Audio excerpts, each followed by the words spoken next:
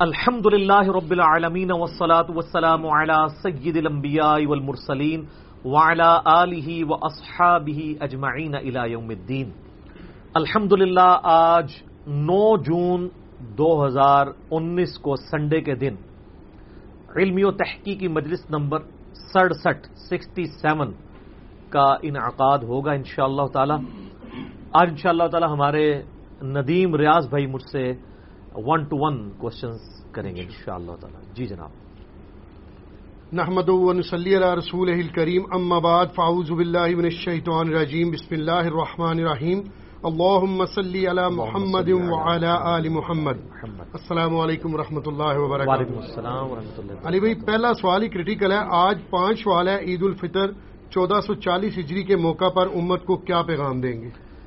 دیکھیں جی، آج شوال المکرم کی 5 تاریخ ہے 1440 ہجری. ہر عید پہ کوشش ہوتی ہے کہ کچھ نہ کچھ میسج امت تک پہنچایا جائے. تازہ تازہ رمضان المبارک کا مہینہ گزرا ہے اور عبادت کی وجہ سے دل بھی پسیچے ہوتے ہیں. بات سمجھ بھی آ جاتی ہے. باتیں کرنے کو تو بہت زیادہ ہیں، لیکن ایک کریٹیکل بات جو آج صبح میرے ذہن میں آئی وہی آپ کے ساتھ شیئر کر لیتا ہوں.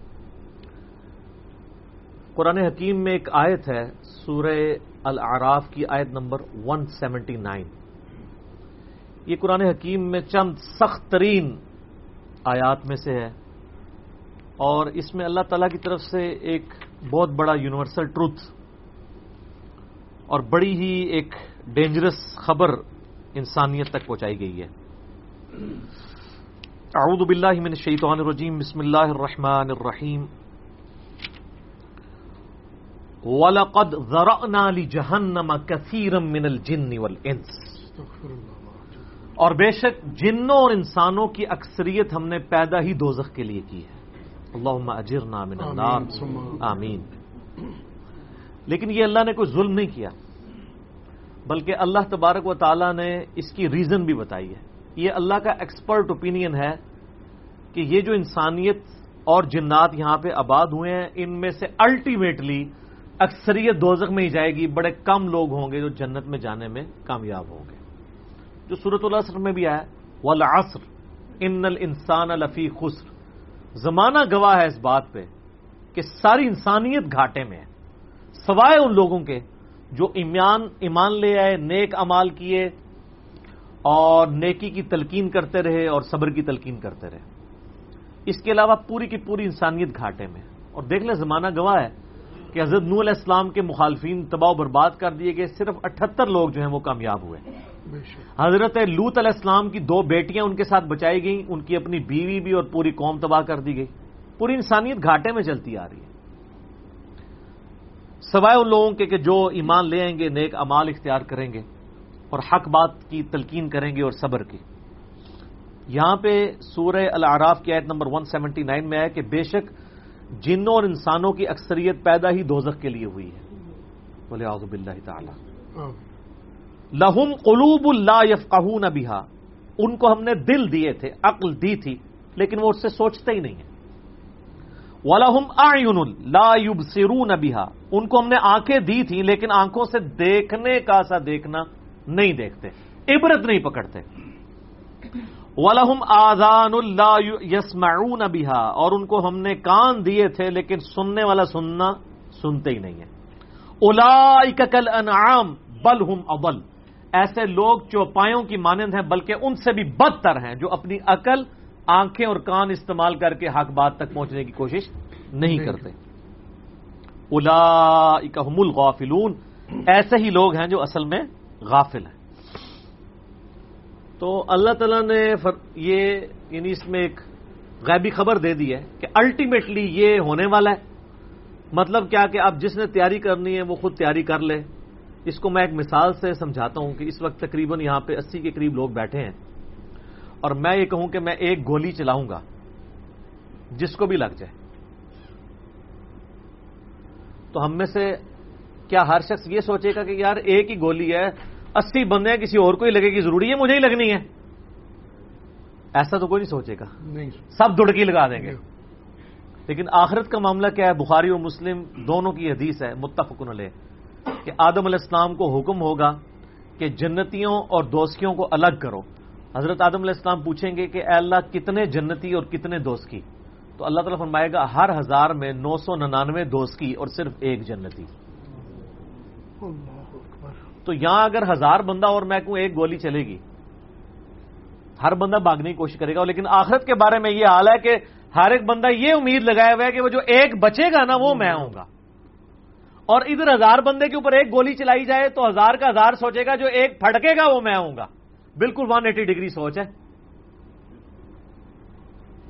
یا اس کو یوں سمجھے کہ میں کہوں کہ ایک گولی چلاؤں گا 999 بچ جائیں گے، ایک کوئی لگے گی. کوئی نہیں کہے گا یار 999 بچنے ہیں تو چلو ایک میں بھی ان میں بچنے والوں میں ہوں گا، کیونکہ نا کدھر میں ہی نہ پھنس جاؤں. اور آخرت میں تو معاملہ بالکل الٹ ہے. بہت کریٹیکل ایشو ہے. انسان کو اپنی آخرت کی فکر کرنی چاہیے، اللہ کو سیریس لینا چاہیے. جو لوگ دنیا میں اللہ کو سیریس لیتے ہیں وہی اپنی اصلاح کر لیتے ہیں، ورنہ اللہ تو بے پرواہ ہے. یقین کریں پوری کی پوری انسانیت دوزخ میں چلی جائے اللہ کو کوئی پرواہ نہیں ہے، پوری کی پوری انسانیت جنت میں چلی جائے اللہ کو کوئی پرواہ نہیں ہے. اور یہ جو اکثر لوگ مثالیں دیتے ہیں کہ جی دیکھیں کوئی ماں اپنے بچے کو کیسے دوزخ میں پھینک سکتی ہے، تو اللہ تعالیٰ تو ماں سے بھی بڑھ کے محبت کرتا ہے، وہ کیسے پھینکے گا؟ بھائی اس لیے پھینکے گا کہ اللہ تعالیٰ کے وہ احساسات نہیں ہیں جو ایک ماں کے ہوتے ہیں. ماں تو اپنی نفسانی خواہش یا محبت کی وجہ سے مغلوب ہو جاتی ہے، لیکن اللہ مغلوب نہیں ہوتا. اللہ تعالیٰ کیا فرعون سے اس کی ماں سے بڑھ کے محبت کرتا ہے جو اس کا باغی ہے؟ یہ محبت تو ان لوگوں کے لیے جو اس کے تابع فرمان ہو. جو اللہ کے دشمن ہیں ان کے بارے میں تو اللہ تعالیٰ فرماتا ہے انا من المجرمین منتقمون، ہم مجرموں سے انتقام لے کے چھوڑیں گے. ان کے لیے یہ معاملہ نہیں ہے. ہمیں تو یہ بتایا گیا ہے اللہ تعالیٰ ایک بوڑھی نانی اماں ہے جس نے یہ ایک نعوذ باللہ ایک سسٹم چلایا ہوا ہے، اینڈ پہ سب کچھ چھوڑ دے گا. نہ، اگر یہ بات ہوتی تو انبیاء کرام علیہ السلام کی تعلیمات اس طرح کی نہ ہوتی کہ لوگ جو ہے وہ کیجول زندگی گزارنا شروع کرتے ہیں. بڑی اسٹرکٹ تعلیمات ہے. جامع ترمذی میں حدیث ہے کہ سیدنا عثمان غنی رضی اللہ تعالیٰ عنہ علیہ السلام کے بارے میں آتا ہے کہ وہ جب کبھی قبرستان جاتے تو اتنا روتے کہ ان کی داڑھی آنسوؤں سے تر ہو جاتی. تو اصحاب پوچھتے کہ آپ کے سامنے جب جہنم کا ذکر ہوتا ہے آپ پہ اتنی خشیت طاری نہیں ہوتی، لیکن قبرستان میں قبر کے سامنے یہ معاملات آپ کے ساتھ کیوں ہوتے ہیں؟ تو انہوں نے کہا کہ میں نے نبی علیہ السلام سے خود سنا تھا کہ قبر آخرت کی منزلوں میں سے پہلی منزل ہے، جس کی یہ منزل پھنس گئی اس کی اگلی منازل مشکل ہو جائیں گی، اور جس کی یہ منزل آسان ہوئی اس کی اگلی منازل آسان ہوتی چلی جائے گی. یہ وہ شخص کہہ رہا ہے جسے 3 دفعہ جنت کی بشارت ملی ہوئی ہے. ہمارے پاس کوئی جنت کا ٹکٹ نہیں ہے اور ہماری بے پرواہی اپنے عروج کے اوپر ہے. اسی کو پنجابی میں کہا جاتا ہے نا، عقل نہ ہوئے تے موجیں ہی موجاں، عقل ہوئے تے سوچیں ہی سوچاں. جسے عقل نہیں ہوگی وہ موجیں مارے گا کیونکہ اسے پتہ نہیں ہے نا، لیکن جسے عقل ہوگی وہ سوچے گا کہ یار یہ معاملہ تو بڑا خطرناک ہونے والا ہے. صحیح بخاری میں حدیث ہے، نبی علیہ السلام نے فرمایا آپ ایک جگہ سے گزرے، کچھ اصحاب آپس میں یعنی ہنسی مذاق کرتے ہوئے ہنس رہے تھے، تو آپ کھڑے ہو گئے. آپ نے فرمایا جو کچھ میں جانتا ہوں نا اگر تم جان لیتے تو بہت کم ہنستے، زیادہ رویا کرتے. بہت سیریس کیس ہونے والا ہے. صحیح مسلم میں حدیث ہے، آپ علیہ السلام فرمایا میں نے ارادہ کیا کہ میں اللہ سے دعا کروں کہ تمہیں عذاب قبر سنوا دے. دکھانے والی تو کہانی ختم سر، سنوا دے. لیکن مجھے ڈر ہوا کہ اگر تم نے عذاب قبر سن لیا تم اپنے مردوں کو دفنا نہیں چھوڑ دو گے، ایسی خشیت تم پہ طاری ہو جائے گی. لیکن یہ اللہ تعالیٰ نے سب کچھ پردے میں رکھا ہوا ہے سر. صحیح بخاری میں حدیث ہے کہ میت جو ہے وہ چارپائی پہ کلام کرتی ہے. نیک میت کہتی ہے مجھے جلدی جلدی میری جگہ کی طرف لے چلو، اور جو بری میت ہے وہ چیخو پکار کرتی ہے کہ مجھے کہاں لے کر جا رہے ہو. اور نبی علیہ السلام کے الفاظ ہیں صحیح بخاری میں کہ زمین و آسمان کی ہر مخلوق اس کی چیخیں سنتی ہے سوائے جنوں اور انسانوں کے، کیونکہ جنوں اور انسانوں کو اللہ تعالیٰ نے غیب کے پردے میں یہ چیزیں رکھی ہیں نا، اسی کے اوپر تو جنت ہے. ان الذین یخشون ربهم بالغیب لهم مغفرۃ واجر کبیر. جو لوگ بن دیکھے اپنے رب سے ڈرتے ہیں ان کے لیے مغفرت ہے اور اجر کبیر ہے. دیکھ کے تو سب نے مان لینا ہے. پھر سر اس سے بھی آگے اگر آپ چلے جائیں، صحیح بخاری میں یہ حدیث موجود ہے کہ جب میت کو سوالات کے جوابات نہیں آتے نا تو فرشتے اس سے پوچھتے ہیں کہ تجھے سوالات کے جوابات جو نہیں آئے، یہ کیا معاملہ تیرے ساتھ ہوا؟ تو وہ کہتا ہے میں تو وہی کہتا تھا جو لوگ کہتے تھے، سنا کے سننی تم نہیں، پڑھا کے سننی نہیں۔ تو فرشتے کہتے ہیں تو نے خود پڑھ کے سمجھنے کی کوشش کیوں نہیں کی؟ پھر فرشتے اسے ایک گرز مارتے ہیں جس سے وہ زمین کے اوپر بالکل، جس کو کہتے ہیں نا پیرلل ہو جاتا ہے، زمین کے خاک بن جاتا ہے، اور اس کی جو گرز کی اگینسٹ اس کی چیخ و پکار ہے اس کو جن و انس کے علاوہ تمام مخلوقات سنتی ہیں۔ اگر یہ سن لیں تو ظاہر ہے یہ تو پھر انسان کے بچے نہ بن جائیں، یہ اللہ نے پردہ رکھا ہے، ورنہ تو آپ بڑے بڑے بزرگوں کو دفنا کے نکل رہے ہو نا، ان کے پردے جو ہے نا وہ جنازہ یعنی اس قبرستان کے گیٹ تک پہنچتے ہوئے ساری بزرگی کھل گئی ہو، دڑل کی بات پیچھے سے آ جائے، ٹھیک ہے، لوگ ایسے بزرگی کا دعویٰ بھی پھر چھوڑ دیں گے، وہ ڈرتے رہیں گے نا۔ تو یہ اللہ نے پردے رکھے ہوئے ہیں۔ تو اس عید کے اوپر میں یہی پیغام دوں گا کہ اللہ کو سیریس لیں، اور سیریس لینے کا پھر مقصد یہ ہے کہ یہاں پہ ہمارے سب کانٹیننٹ میں کیا ہوتا ہے، یہاں پہ وہ پی کے والا ہی کام چل رہا ہے، دکھلاوا ہی سارا کے سارا چل رہا ہے۔ سب کانٹیننٹ میں انڈیا، پاکستان، بنگلہ دیش، افغانستان کے اندر یہ ہے کہ اگر کوئی شخص خدا کی طرف راستہ بھی اختیار کرتا ہے نا تو زیادہ سے زیادہ کیا کرتا ہے وہ کہ وہ کسی کی ماں مر گئی، کسی کا جوان بیٹا مر گیا، کسی کو کوئی بیماری آئی، وہ اللہ کی طرف لگتا ہے تو پہلے کیا کرتا ہے، داڑھی رکھ لیتا ہے، تسبیح پکڑ لیتا ہے، مسجد کی طرف آنا شروع کر دیتا ہے، اور اس مسجد کی طرف جو اس کے محلے کی مسجد ہوتی ہے، وہ ایک پریکٹسنگ مسلمان نہیں بنتا، وہ ایک پریکٹسنگ بریلوی یا پریکٹسنگ دیوبندی یا پریکٹسنگ اہل حدیث اور شیعہ بن جاتا ہے۔ اگر اس کے محلے کی مسجد بریلویوں کی ہوتی ہے تو وہ ایک پریکٹسنگ بریلوی بن کے سامنے آ جاتا ہے۔ ہونا ہی چاہیے کہ اب تم خدا کی طرف راستہ اختیار ہی کیا تو سب سے پہلے علم حاصل کرو۔ انما یخشی اللہ من عبادہ العلماء، اللہ کی خشیت تو اہل علم کو ہے، علم نہیں حاصل کرتے تو جدھر لگے نا اسی طرف چل پڑتا ہے۔ ہونا تو چاہیے کہ آپ پہلے ہی دیکھیں کہ میں قرآن و سنت کا علم حاصل کروں، میں دیکھوں کہ یار کون سے نظریات درست ہیں، کن چیزوں کے اوپر اللہ تعالیٰ نے پکڑ کرنی ہے، کن چیزوں کے اوپر اللہ تعالیٰ نے فرائض میرے اوپر لگائے ہیں۔ وہ کوئی بھی علم نہیں حاصل کرتا، کوئی جدھر لگا ہے ادھر۔ ہمارے محلے میں نے بتایا کہ ایک پوری فیملی قادیانی ہو گئی تھی، یہ میری پیدائش سے پہلے کی بات ہے، صرف ان کے گھر اولاد نہیں ہوتی تھی، بچی پیدا ہوئی، وہ والد پہلی دفعہ گیا مسجد میں، وہ قادیانیوں کی عبادت گاہ تھی، وہ قادیانی ہو گیا، پوری نسل ان کی قادیانی ہے۔ یہ ہماری ٹوٹل تحقیقات ہے۔ اذان اثر شروع ہوگی، اذان کا جواب دیں، باقی انشاءاللہ۔ بسم اللہ والصلاۃ والسلام علی رسول اللہ وعلی آلہ وصحبہ اجمعین۔ اذان اثر کے وقفے کے بعد علمی و تحقیقی مجلس نمبر 67 میں آج 9 جون 2019 کو اپنی گفتگو کا آغاز میں پھر وہیں سے کرتا ہوں جہاں پہ بات مکمل ہوئی تھی کہ ہمارے سب کانٹیننٹ کے معاشرے میں لوگ پریکٹسنگ اپنے فرقوں کے بنتے ہیں، علم حاصل نہیں کرتے ہیں۔ یہی وجہ ہے کہ پوری زندگی کبھی یہ نوبت ہی نہیں آتی کہ میں دیکھوں، حالانکہ دنیاوی معاملات کے اندر سب سے پہلے لوگ، کسی نے مکان بھی بنانا ہے نا، وہ کئی ٹھیکیداروں سے مشورہ کرتا ہے، کئی مٹیریل والوں کو ملتا ہے کہ کیا ہوتا ہے کہ صبح مکان شروع کرا دیتا ہے، پوری فیزیبلٹی بناتا ہے، پوری پلاننگ کرتا ہے، لیکن ایک دین کے اوپر چلنا ہے جس کے لیے کوئی پلاننگ نہیں، کوئی فیزیبلٹی نہیں، جو جدھر لگا وہ لگ جاتا ہے۔ اس وجہ سے پوری زندگی لوگ نماز پڑھتے رہتے ہیں، ان کو یہ نہیں پتا چلتا کہ نماز کا سنت طریقہ کیا ہے، اس کے اندر کیا کچھ پڑھنا ہے، اس کے کیا مسائل ہیں۔ کتنے شادی شدہ لوگ ملتے ہیں، بچے بھی جوان ہو چکے ہیں، ان کو غسل کا طریقہ ہی نہیں آتا ہوتا۔ تو علم بنیادی چیز ہے، اس کے اوپر بنیاد رکھیں، اس کے بعد جو ہے وہ آخرت کی طرف آپ کی رہنمائی ہوگی، لیکن علم کے بغیر کچھ بھی نہیں ہوگا۔ اس لیے میں اس عید کے موقع پر ریکویسٹ کروں گا جہاں تک بھی ہماری بات پہنچتی ہے کہ یہ سچائی کا پیغام سب سے پہلے اپنے اوپر لاگو کریں، پھر جاگو اور جگاؤ کی مہم شروع کریں، انسانیت کو بتائیں کہ کتنی بڑی مشکل میں وہ پھنسنے والے ہیں، کتنا بڑا معاملہ ان کے ساتھ ہونے والا ہے، اور یہ اتنا بڑا معاملہ ہے کہ یہ تو چوکوں پہ کھڑے ہو کے اور بڑی بڑی بلڈنگز کی چھتوں پہ کھڑے ہو کے اسپیکر فٹ کر کے لوگوں کو یہ بتانے کی ضرورت ہے۔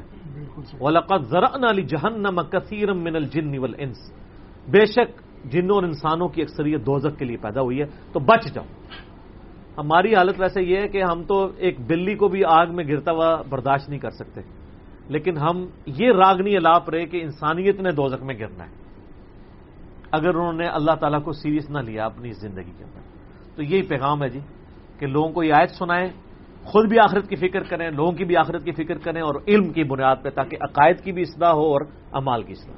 جزاکم اللہ خیر. علی بھائی اگلا سوال ہے، آج کل نئے نئے جھوٹے پیغمبر اور کذاب لوگ میدان عمل میں اترے ہوئے ہیں، بلکہ بعض تو علی بھائی کا نام لے کر انہیں ایڈریس کر رہے ہیں، تو اور یوٹیوب اور دھڑا دھڑ ویڈیوز ڈال رہے ہیں. علماء کے خلاف تو علی بھائی کی زبان خوب چلتی ہے، آخر ان دجالوں کے خلاف کیوں چپ سادھ لی ہے؟ کوئی چپ نہیں سادھی ہوئی میرے بھائی، آپ کو غلط فہمی ہے. میں نے پہلے بھی کئی دفعہ یہ بات عرض کی ہے کہ ہم صرف اس فتنے کو ایڈریس کرتے ہیں جو عالمی ہے. اگر ایک فتنہ بڑے چھوٹے پیمانے کے اوپر ہے اور اس کو اس پلیٹ فارم سے ہوا دے دی جائے، وہ پھر فتنہ عالمی بن جاتا ہے. صحیح. دعوت کا کام حکمت سے ہوتا ہے. باقی اصولی باتیں میں ضرور کرتا ہوں. دیکھیں اصولی بات کیا ہے کہ جو ختم نبوت پہ ڈاکہ مارا جاتا ہے دعوی پیغمبری کر کے، اس کے اوپر کیا میں نے بنیادی طور پہ لیکچرز ریکارڈ نہیں کروا دیے؟ میری 2 ویڈیوز آ چکی ہیں. نمبر 1 قادیانیوں کو دعوت اصلاح. اب کتنے ہی جھوٹے پیغمبر آئے، سب کے لیے وہی قابل اصلاح باتیں وہی ہیں کتاب و سنت میں جو دلائل ذکر کر دی ہیں. ان کو اس لیے ایڈریس کیا کہ ان کا فتنہ عالمی ہے، دنیا کے کئی ممالک میں ان کے مراکز ہیں، اور سب کانٹیننٹس تو سب سے زیادہ سفر کر رہے قادیانیوں کے فتنے سے، اس لیے ہم نے اس کو ایڈریس کیا. اور دوسرا لیکچر ہے قادیانی حق بات کیوں نہیں قبول کرتے، جس میں پھر میں نے کئی تلخ باتیں بھی کی ہیں کہ ان کو شیطان نے یہ پٹی چڑھا دی ہے کہ چونکہ بیسیکلی غلام احمد قادیانی ایک صوفی تھا نا، وہ یعنی معرفت کی باتیں ان چیزوں کو کر کے پریزنٹ کرتے ہیں، اور وہ کہتے ہیں دیکھیں جی آپ کے بھی کئی صوفیاں ہیں جنہوں نے اپنے ناموں کے کلمے پڑھوائے ہیں، لا الہ الا اللہ شبلی رسول اللہ، لا الہ الا اللہ چشتی رسول اللہ، لا الہ الا اللہ اشرف علی تھانوی رسول اللہ، نعوذ باللہ. تو وہ لوگ اس کے باوجود بزرگی اویل کر رہے ہیں. تو انہوں نے بھی اس کے ملتے جلتے کیا، یہ چیز ان کو کانفیڈنس میں رکھتی تھی، تو ہم نے وہ کانفیڈنس ان کا شیک کر دیا. ہم نے کہا جی وہ بھی غلط اور آپ بھی غلط، اب آئیں اگلی بات کریں. صحیح. یہ نہ کہیں کہ بیٹا تو کیوں فیل ہوا، ابا جی آپ کے دوست کا بیٹا بھی فیل ہو گیا. یہ تو کوئی جواب نہیں ہے نا، الٹیمیٹلی تو دونوں ہی فیل ہیں نا جی. لیکن یہ ہمارے علماء یہ کہنے کے لیے تیار نہیں تھے. وہ کہتے تھے یہ شطحیات ہیں، صوفیاء سے اگر ایسی باتیں ہو جائیں تو وہ چونکہ وہ اللہ کے مقرب ہیں، ان باتوں کو آپ نے ایک جذب کی کیفیت میں سمجھنا ہے، یا اس کو اس طریقے سے لے میں ایکسکیوزز کرتے تھے. تو ہم نے اصولی لیکچر تو ریکارڈ کروا دیا. تو اب جتنے بھی اس طرح کے فتنے اٹھیں گے ان کے لیے وہ لیکچر فٹ ہے. اور میں آپ کو بتاؤں کہ یہ جو ابھی فتنے اٹھ رہے ہیں نا، ان میں قادیانیوں کے اوپر بھی بہت بڑا امتحان آ گیا ہے، کیونکہ قادیانیوں نے ایک ڈھکوسلے پہ مبنی نبوت کلیم کر لی، اور انہوں نے کہا کہ ختم نبوت کا قطعاً یہ مقصد نہیں ہے کہ نبی علیہ السلام کے بعد کوئی نبی نہیں آ سکتا. تو سر یہ جو آج کل جتنے فتنے اٹھے ہوئے ہیں تو ان کو قادیانی کیوں نہیں پیغمبر مانتے؟ جی پکی ہے نا. بالکل. کیا وہ غلام احمد قادیانی کو آخری نبی مانتے ہیں؟ وہ تو کہتے ہیں یہ سلسلہ قیامت تک جاری ہے. تو سر یہ جو ابھی جھوٹے نئے نئے پیدا ہوئے ہیں تو ان کو بھی ایکسپٹ کریں نا. وہ کہیں گے نہیں مانیں گے وہ، تو اس کا مطلب ہے کہ ان کو پتا ہے کہ ان کا مقدمہ خود ہی کمزور ہے. ٹھیک ہے نا. ختم نبوت بالکل واضح ہے، اور میں نے وہ دلائل سامنے رکھے ہیں بڑے انٹلیکچوئل لیول پہ، عام بندے کے فہم تک وہ باتیں جانے والی ہیں جو میں نے دلائل سامنے رکھے ہیں. باقی چاہے وہ جھوٹے پیغمبری کا کوئی دعویٰ کرے یا کوئی ایک لوکلائز صوفی ہو، جیسے آپ کے فیصل آباد میں بھی ایک بڑا مشہور بندہ ہے، اس نام لینے کی ضرورت نہیں ہے، لیکن وہ فیصل آباد والوں کے لیے مشہور ہے نا. اب خام خواہ ہو اس پلیٹ فارم سے ایک بات کر کے تو اسے عالمی فتنہ بنا دیں. پہلے ہی مسلمانوں کی مصیبتیں نہیں ٹل رہی ہیں، ہم یعنی ایک گلی ملے کی مصیبت جس کو کوئی جانتا نہیں ہے اس کو ویڈیو میں ریکارڈ کر کے اس کو عالمی ایک فتنہ بنا کے پیش کر دیں، اور جو دنیا میں کروڑوں مسلمان ہیں وہ پہلے ہی پریشان ہیں، اور زیادہ تر مسلمان تو اردو سپیکنگ ہیں، ہماری ویڈیوز تو ان تک پہنچتی ہیں، تو وہ بیچارے اور پریشان ہو جائیں، ایسا یہ بھی ہو گیا یہ بھی ہو گیا. ہم ان چیزوں کو ایڈریس کرتے ہیں جو آلریڈی ہیں. سنی شیعہ کنفلکٹ پچھلے 1400 سال سے ہے اور وہ ایک بڑی دراڑ ہے، ان ایشوز کو ایڈریس کر دیتے ہیں. رفع الیدین کا مسئلہ ایک مسئلہ تھا اور ہے، ایڈریس کر دیتے ہیں. علم غیب، حاضر و ناظر، حیات النبی، یہ وہ مسائل ہیں جو ایگزسٹ کرتے ہیں اور اس کے افیکٹی کروڑوں لوگ ہیں. جب ان فطروں کے افیکٹی کروڑوں لوگ ہوں گے نا پھر دیکھا جائے گا. تو میری نظر میں تو غلام احمد قادیانی سے پہلے اور نہ اس کے بعد ابھی تک ختم نبوت کے حوالے سے اتنا بڑا کوئی فتنہ نہیں آیا. مسلمہ کذاب کا اگر فتنہ آیا تو وہ خود اس وقت ختم ہو گیا تھا، اس کے بعد بھی 2-4 لوگ کھڑے ہوئے وہ ختم ہوتے گئے. لیکن قادیانیت کا فتنہ ایسا ہے کہ 100 سال ہو چکے ہیں، ابھی تک ان کی تعداد میں اضافہ ہی ہوا ہے. یہ فتنہ وقت کے ساتھ ختم نہیں ہوا. اس لیے اس کو ایڈریس کرنا ضروری تھا. اور سب کانٹیننٹ کے سارے مسلمان چاہے وہ بریلوی ہوں، دیوبندی ہوں، اہل حدیث ہوں، شیعہ ہوں، سب کے سب اس فتنے سے واقف ہیں اور افیکٹ ہی ہیں. کئیوں کے کئی رشتہ دار اس فتنے کے اندر مبتلا ہوئے ہوئے. یہ تو جناب 73 کے آئین میں جو ایک ڈیسیژن ہوا اس سے پہلے تو رشتہ داریاں بھی تھیں آپس میں. ابھی بھی آپ اپنے بڑے بوڑھوں سے پوچھیں تو ماں قادیانی تھی تو باپ جو ہے وہ بریلوی تھا. صحیح. ٹھیک ہے جی. ماں بریلوی تھی تو باپ قادیانی تھا. اس طریقے سے کوئی دیوبندی ماں تھی تو باپ جو ہے وہ قادیانی تھا، یا ماں اہل حدیث تھی تو باپ قادیانی تھا. یہ آپس میں ان کے رشتے ہوئے ہوئے تھے. یہ تو بعد میں تھوڑا اسٹرکٹ ہونا شروع ہوا اور معاملات اس طرح چلے. اس طرح کے فتنے مجھے پتا ہے، میں بھی ویڈیو کلپس دیکھتا ہوں اور ان کا حال بھی وہ مولویوں والا ہی ہے. ان کو پتا ہے کہ ہمارے مولویوں کے کلپ بھی اسی وقت دیکھے جاتے ہیں جب ساتھ لکھا ہو انجینئر محمد علی مرزا کو چیلنج. انہوں یہ گل سمجھ آ گئی کہ بھائی ویڈیو نو عام کرنا ہی ادھر نہ لکھ، تو اس لیے اس نے چڑھایا ہے. لیکن اللہ کا شکر ہے کہ ابھی میں نے دیکھا اس کی ویورشپ اتنی نہیں ہے. تو جب وہ اس لیول پہ پہنچی پھر دیکھیں گے. باقی تو وہ بھونگیاں مار رہا ہے اور وہ ویڈیوز میں صرف مجھے نہیں ایڈریس کر رہا، وہ ان کو بھی ایڈریس کر رہا ہے کہ جو مجھے موبائلوں کے چیلنج کرتے پھرتے ہیں. وہ کہہ رہے ہیں جی اس کو تو چھوڑو نا، میرے ساتھ مباہلہ کرو. تو جو لوگ گلے پھاڑ پھاڑ کے مجھے موبائلوں کے چیلنج کر رہے تھے ان کو بڑا شوق تھا تو جائیں وہ جا کے مباہلہ کریں. ٹھیک ہے. تو وہ تو کرنے کے لیے تیار نہیں ہو رہے. ہم کبھی بھی ان چیزوں کو ایڈریس نہیں کریں گے. مجھے تو گالیاں دے کے بھی لوگ کلپس چڑھاتے ہیں نا تو میں اس کا جواب نہیں دیتا. اس کی وجہ ہے کہ نقصان ہوتا ہے. گلی محلے کا فتنہ عالمی فتنہ بن جاتا ہے. دعوت کا کام بڑی حکمت کے ساتھ کرنا پڑتا ہے. ٹھیک ہے. لیکن آپ لوگوں کو یہ بات نہیں سمجھ آتی جب تک میں وہ جملہ نہ بولوں. وہ جملہ یہ ہے کہ ہم میں شرافت، زہد اور دنیا سے بے رغبتی تو مولا علی والی ہے، لیکن چلاکی ہوشیاری جو ہے مولا علی کے مخالفین والی ہے. لہذا ہم سے یہ ایکسپیکٹ نہ کریں کہ مومن ایک سوراخ سے 2 بار ڈسا جاتا ہے. وہ ایک بار ہی مولا علی کو ڈسا ہے آپ نے، اب اس طرح نہیں ہوگا انشاءاللہ. تو ہم بڑی چلاکی کے ساتھ، ہوشیاری کے ساتھ، کسی کو نقصان پہنچانے کے لیے نہیں، دین کے دفاع میں یہ ہم چلاکی استعمال کرتے ہیں کہ دعوت کو نقصان نہ ہو. بڑے اہتمام کے ساتھ چیزوں کو لے کے چل رہے ہوتے ہیں. اور یہ کہنا کہ جی وہ ہر بات کا جواب ضروری نہیں ہوتا، اصولی بات کرنی. سر 60,000 کتابیں پچھلے 100 سالوں میں نبی اسلام کے خلاف لکھی گئی ہیں. کیا ہم 60,000 کتابیں لکھ کے ان کا جواب دیں گے؟ تو قیامت تک ہی دیتے رہیں گے آپ. اصولی باتیں کریں گے. اصولی باتوں سے پتہ چل جاتا ہے یہ سچ ہے اور یہ باطل ہے. نٹی گریٹیز اگر آپ ڈسکس کریں وہ تو نہ ختم ہونے والی بات ہے. اور نٹی گریٹیز کو اگر ڈسکس کرنا ہوتا تو قرآن یہ 2 گتوں کے درمیان نہ ہوتا. ہر شہر میں ایک بہت بڑی بلڈنگ چاہیے ہوتی قرآن کو رکھنے کے لیے، کیونکہ وہ سارے بس سے تو سیٹل نہیں ہوئے ہوتے. لیکن اصولی باتیں قرآن میں ہوئی ہیں، اسی کی روشنی میں ہم آگے چیزوں کو سمجھ لیتے ہیں. ہر چیز تو قرآن میں بھی نہیں اللہ تعالیٰ نے بیان کی ہے، اصولی باتیں کر دی ہیں. اسی کے پیرائے کے اندر آپ نے چیزوں کو سمجھنا ہے. نٹی گریٹیز جو ہے وہ امت خود سمجھ لے گی. تو میں نے پہلے بھی عرض کیا، ابھی پچھلے دنوں میں میرا ایک لیکچر چڑھا ہے قادیانیوں کا بڑا اعتراض اور اس کا جواب. اس میں نے بتایا کہ امت میں جب بھی کوئی نیا فتنہ اٹھتا ہے اس کے فتنہ ہونے کے لیے یہی کافی ہوتا ہے کہ وہ نظریات پہلے امت میں کبھی ایگزسٹ نہیں کر رہے ہوتے. ختم نبوت کا عقیدہ شروع سے چل رہا تھا اور اس کا وہ فارم جو قادیانیوں نے یا باقی جھوٹے دایان نبوت نے لیا ہے، یہ فارم امت میں کبھی رائے نہیں تھا.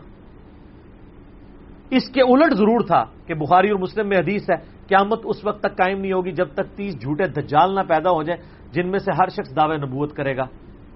بخاری مسلم میں تو اتنے ہی الفاظ ہیں.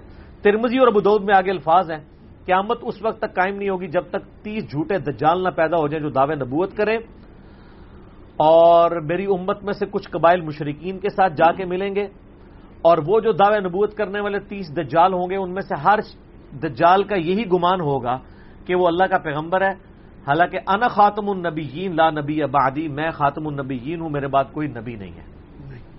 پھر سیدنا ابوبکر صدیق کی زندگی ہمارے لیے رول ماڈل کے طور پہ موجود ہے کہ مسلمہ کذاب نے جب دعوی نبوت کیا ہے، نبی اسلام کی مبارک زندگی میں کر لیا تھا. بخاری مسلم میں حدیث ہے، نبی اسلام کہتے ہیں میں نے خواب میں دیکھا کہ میرے ہاتھ میں 2 سونے کے کنگن ہیں، تو میں بڑا پریشان ہوا، تو میں نے پھونک ماری تو وہ غائب ہو گئے. اس کی تعبیر میں نے 2 جھوٹے پیغمبروں سے کی ہے، اور وہی ہوا. حضور کی زندگی میں ہی صحیح بخاری میں آتا ہے اس نے پورا وفد روانہ کیا کہ نبوت ہم یعنی تقسیم کر لیتے ہیں، اس علاقے پہ تم نبی رہو، اس پہ میں رہتا ہوں، نعوذ باللہ من ذالک.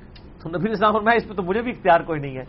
ٹھیک ہے، تو شیئر نہیں کیا گیا. بڑا اچھا موقع تھا، اس میں نبی اسلام فرما دیتے کہ بھئی تم نبی نہیں ہو جب کوئی نبی آئے گا تو اس سے ضرور شیئر کر لوں گا. آپ نے تو کلیئر کٹ ختم نبوت کا عقیدہ ہی امت کو سمجھایا.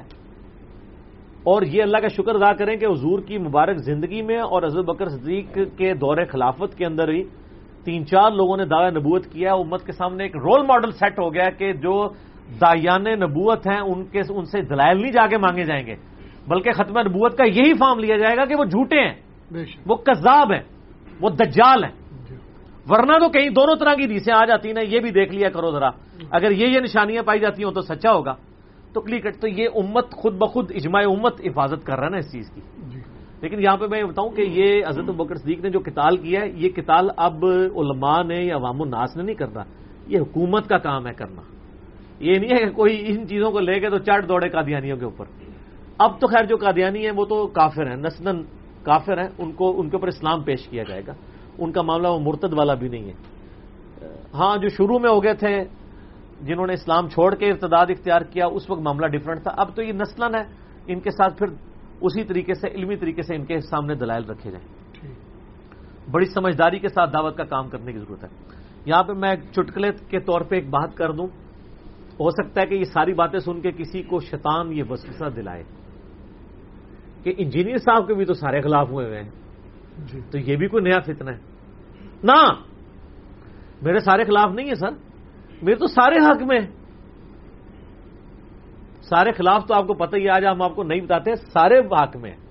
اس کی میں آپ کو ایک مثال دیتا ہوں کہ میں 2010-11 کی بات ہے، ایک بریلوی عالم ہمارے جیلم شہر میں، ان کے پاس ان دنوں میرا نیا وہ پمفلٹ آیا تھا اندھا دھند پیروی کا انجام، جس میں نے دیوبند اور بریلویوں کی گستاخانہ عبارتوں کو ہائی لائٹ کیا تھا. ایک آدھ اسماعیل دہلوی کی بھی تھی، اہل حدیث کی بھی. تو میں وہ پمفلٹ لے کے گیا نا وہاں پہ، انہوں نے پمفلٹ پڑھا. میں نے کہا جی آپ کا کیا خیال ہے؟ کہتے ہیں مرزا صاحب آپ کے آدھے پمفلٹ کے ساتھ تو میں متفق ہوں. آپ سمجھ سکتے ہیں کہ ایک بریلوی اگر کہے کہ میں آدھے پمفلٹ سے متفق ہوں تو اس سے مراد یہ ہوگا کہ جو دیوبندیوں کے بارے میں آپ نے لکھا ہے. تو سر بریلوی میرے ساتھ متفق ہے. تو میں نے ان کو پھر جواب میں کہا، میں نے کہا آدھے سے آپ متفق ہیں اور بقیہ آدھے سے وہ دوسرے متفق ہیں، تو اس کا مطلب پورا پمفلٹ ہی ٹھیک ہے. تو اللہ کے فضل سے ہم سے سارے متفق ہیں. اہل حدیث ہمارے ساتھ متفق ہیں کہ رفع الدین کا مسئلہ بالکل صحیح بیان کرتا ہے. ٹھیک ہے جی. بریلوی ہمارے ساتھ متفق ہیں کہ جو اسام الارمین میں اعلیٰ حضرت نے عبارتیں ہائی لائٹ کی تھیں دیوبندیوں کی گستاخانہ، وہ ہائی لائٹ کرتا ہے، بالکل ٹھیک کرتا ہے. ٹھیک ہو گیا. دیوبندی ہمارے ساتھ متفق ہیں کہ یہ بریلویوں کی گستاخانہ عبارتیں نکالتا ہے، بالکل ٹھیک نکالتا ہے. اور شیعہ ہمارے ساتھ اس حوالے سے متفق ہیں کہ جو حضرت علی کی شان میں اور اہل بیت کے دفاع میں اور آل امیہ کے خلاف حدیثیں بخاری مسلم سے پیش کرتا ہے، بالکل ٹھیک کرتا ہے. جہاں پھر اختلاف آتا ہے پھر ان باتوں پہ آتا ہے جس میں ان کی دم پہ پاؤں پڑ رہا ہوتا ہے. اور سر ایک کی دم پہ پاؤں پڑ رہا ہوتا ہے تو دوسرے کے گلے میں ہار پڑ رہا ہوتا ہے. یہ حقیقت بات ہے. رفع الیدین کے مسئلے میں اگر دیوبند اور بریلویوں کی دم پہ پاؤں آ رہا ہوتا ہے نا تو اہل حدیث کے گلے میں ہار جا رہا ہوتا ہے. ٹھیک ہے. اور آل امیہ کی بدماشیوں پہ جب ہم بات کرتے ہیں اور مولا علی پہ جو سب و شتم کرواتے ہیں، اس معاملے میں اگر اہل حدیث کی دم پہ پاؤں آ رہا ہوتا ہے نا تو شیعہ کی گردنوں میں ہار جا رہا ہوتا ہے. اور جب ہم توحید کے اوپر بات کرتے ہیں اور ہم کہتے ہیں کہ مولا علی کا مطلب یہ نہیں کہ یا علی مدد کہو، اللہ کو پکارو، مولا علی بھی اللہ کو پکارتے تھے، تو اس سے اہل حدیث کے گلے میں ہار جا رہا ہوتا ہے اور شیعہ کی دم پہ پاؤں جا رہا ہوتا ہے. تو اللہ کے فضل سے میرا یہ دعویٰ ہے، میں نے یہ اپنا لیکچر ریکارڈ کروایا تھا مسئلہ 179 انجینئر محمد علی مرزا عوام الناس کی عدالت میں، جس میں نے کہا تھا کہ میرے مرنے کے بعد بھی سینکڑوں سال بعد بھی اگر میری ذات اور دعوت حق پہ کوئی سوال ہوئے نا 20 سے باہر نہیں ہوں گے. آج تک اللہ کے فضل سے یہ 3 سال ہونے کو آئے ہیں، کوئی سوال باہر نہیں اس سے جا رہا. 2016 کے اندر ریکارڈنگ ہوئی تھی، 2017 میں 2 سال ہونے کو آئے، اور اللہ کے فضل سے ہم نے ایک ایک چیز اس میں ریکارڈ کروا دی تھی.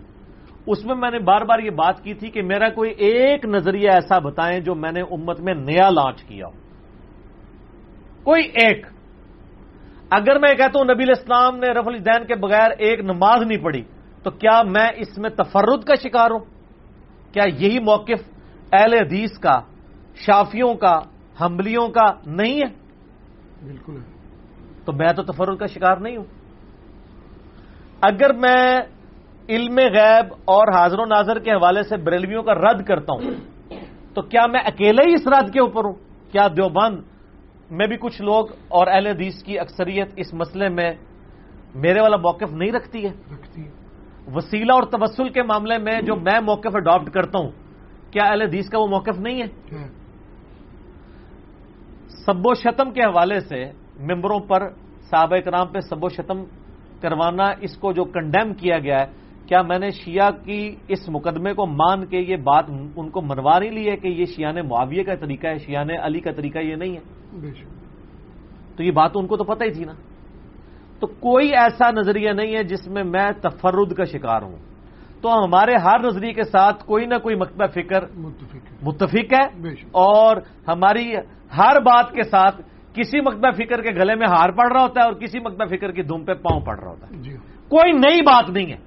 اب آ جائیں آپ قادیانی یا جھوٹا دعوی نبوت کرنے والے لوگ، یہ جو نظریات پیش کر رہے ہیں نا، امت میں 1400 سال میں ان کے ساتھ کوئی نہیں کھڑا ہوا. کسی نے ختم نبوت کا مطلب یہ نہیں لیا. تو جب یہ عالمی فتنے اٹھیں گے تو انشاءاللہ آپ دیکھیں گے اس لیول. ویسے اصولی باتیں میں نے کر دی ہوئی ہیں. اب اگر 30 کے 30 جھوٹے دجال بھی آ جائیں پھر بھی دلائل تو میں نے وہی رکھنے ہیں نا جو کتاب و سنت میں آئے ہیں. جسے فٹ اسے گفٹ. قادیانیوں کے خلاف میں نے جو دلائل کھڑے کیے ہیں اور اس کی وجہ سے اللہ کا فضل ہے کئی لوگوں نے دعوت حق قبول کی ہے یا کم از کم ڈیفینسو موڈ میں چلے گئے ہیں.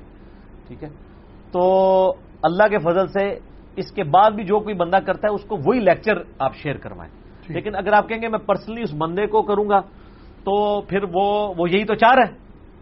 ٹھیک ہے، اور پھر کئی لوگوں نے نیچے کامنٹس کیے ہوتے ہیں، اس میں ان کی ویڈیوز آپ دیکھیں تو اس میں لکھا ہوتا ہے کہ ہاں جی آپ کو ہم جو ہے نعوذ باللہ سچا پیغمبر مانتے ہیں، اور یہ وہ عام آدمی پڑھ کے پریشان ہو رہا ہوتا ہے. وہ یار ان لوگوں نے فیک آئی ڈی بنائے ہوتے ہیں اپنے، کئی خود ہی نیچے کامنٹس کر دیتے ہیں.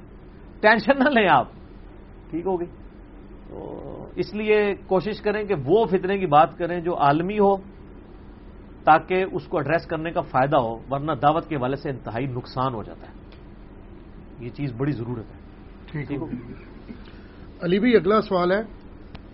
علی بھائی ہمیشہ لفظ پچھلوں کی جگہ اگلوں کہہ دیتے ہیں، حالانکہ اگلے اور بعد والے لوگ تو ہم ہیں، پچھلے لوگ تو وہ ہیں جو پہلے گزر چکے ہیں.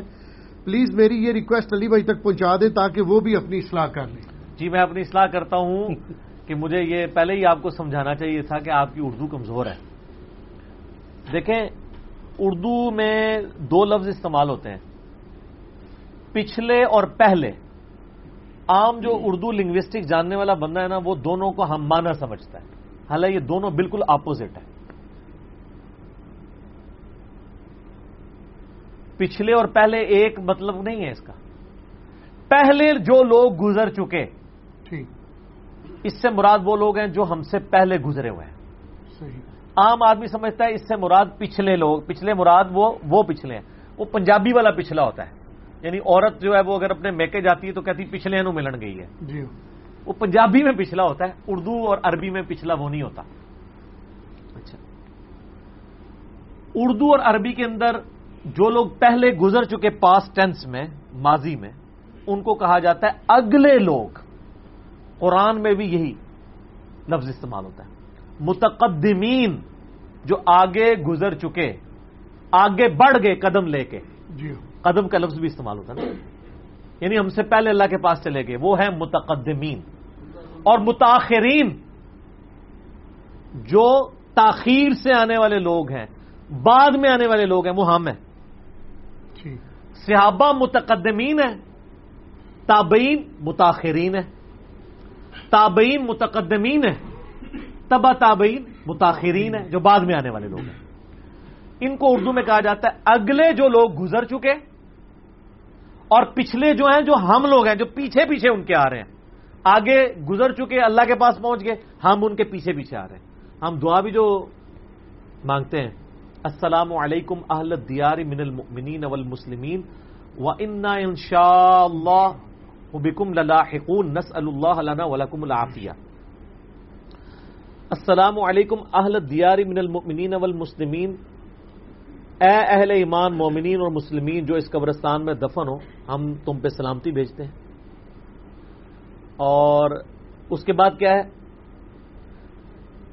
السلام علیکم اہل الدیار من المؤمنین والمسلمین وَإِنَّا إِنْ شَاءَ اللَّهُ بکم للاحقون، ہم ان قریب تم سے آ کے الحاق کرنے والے ہیں.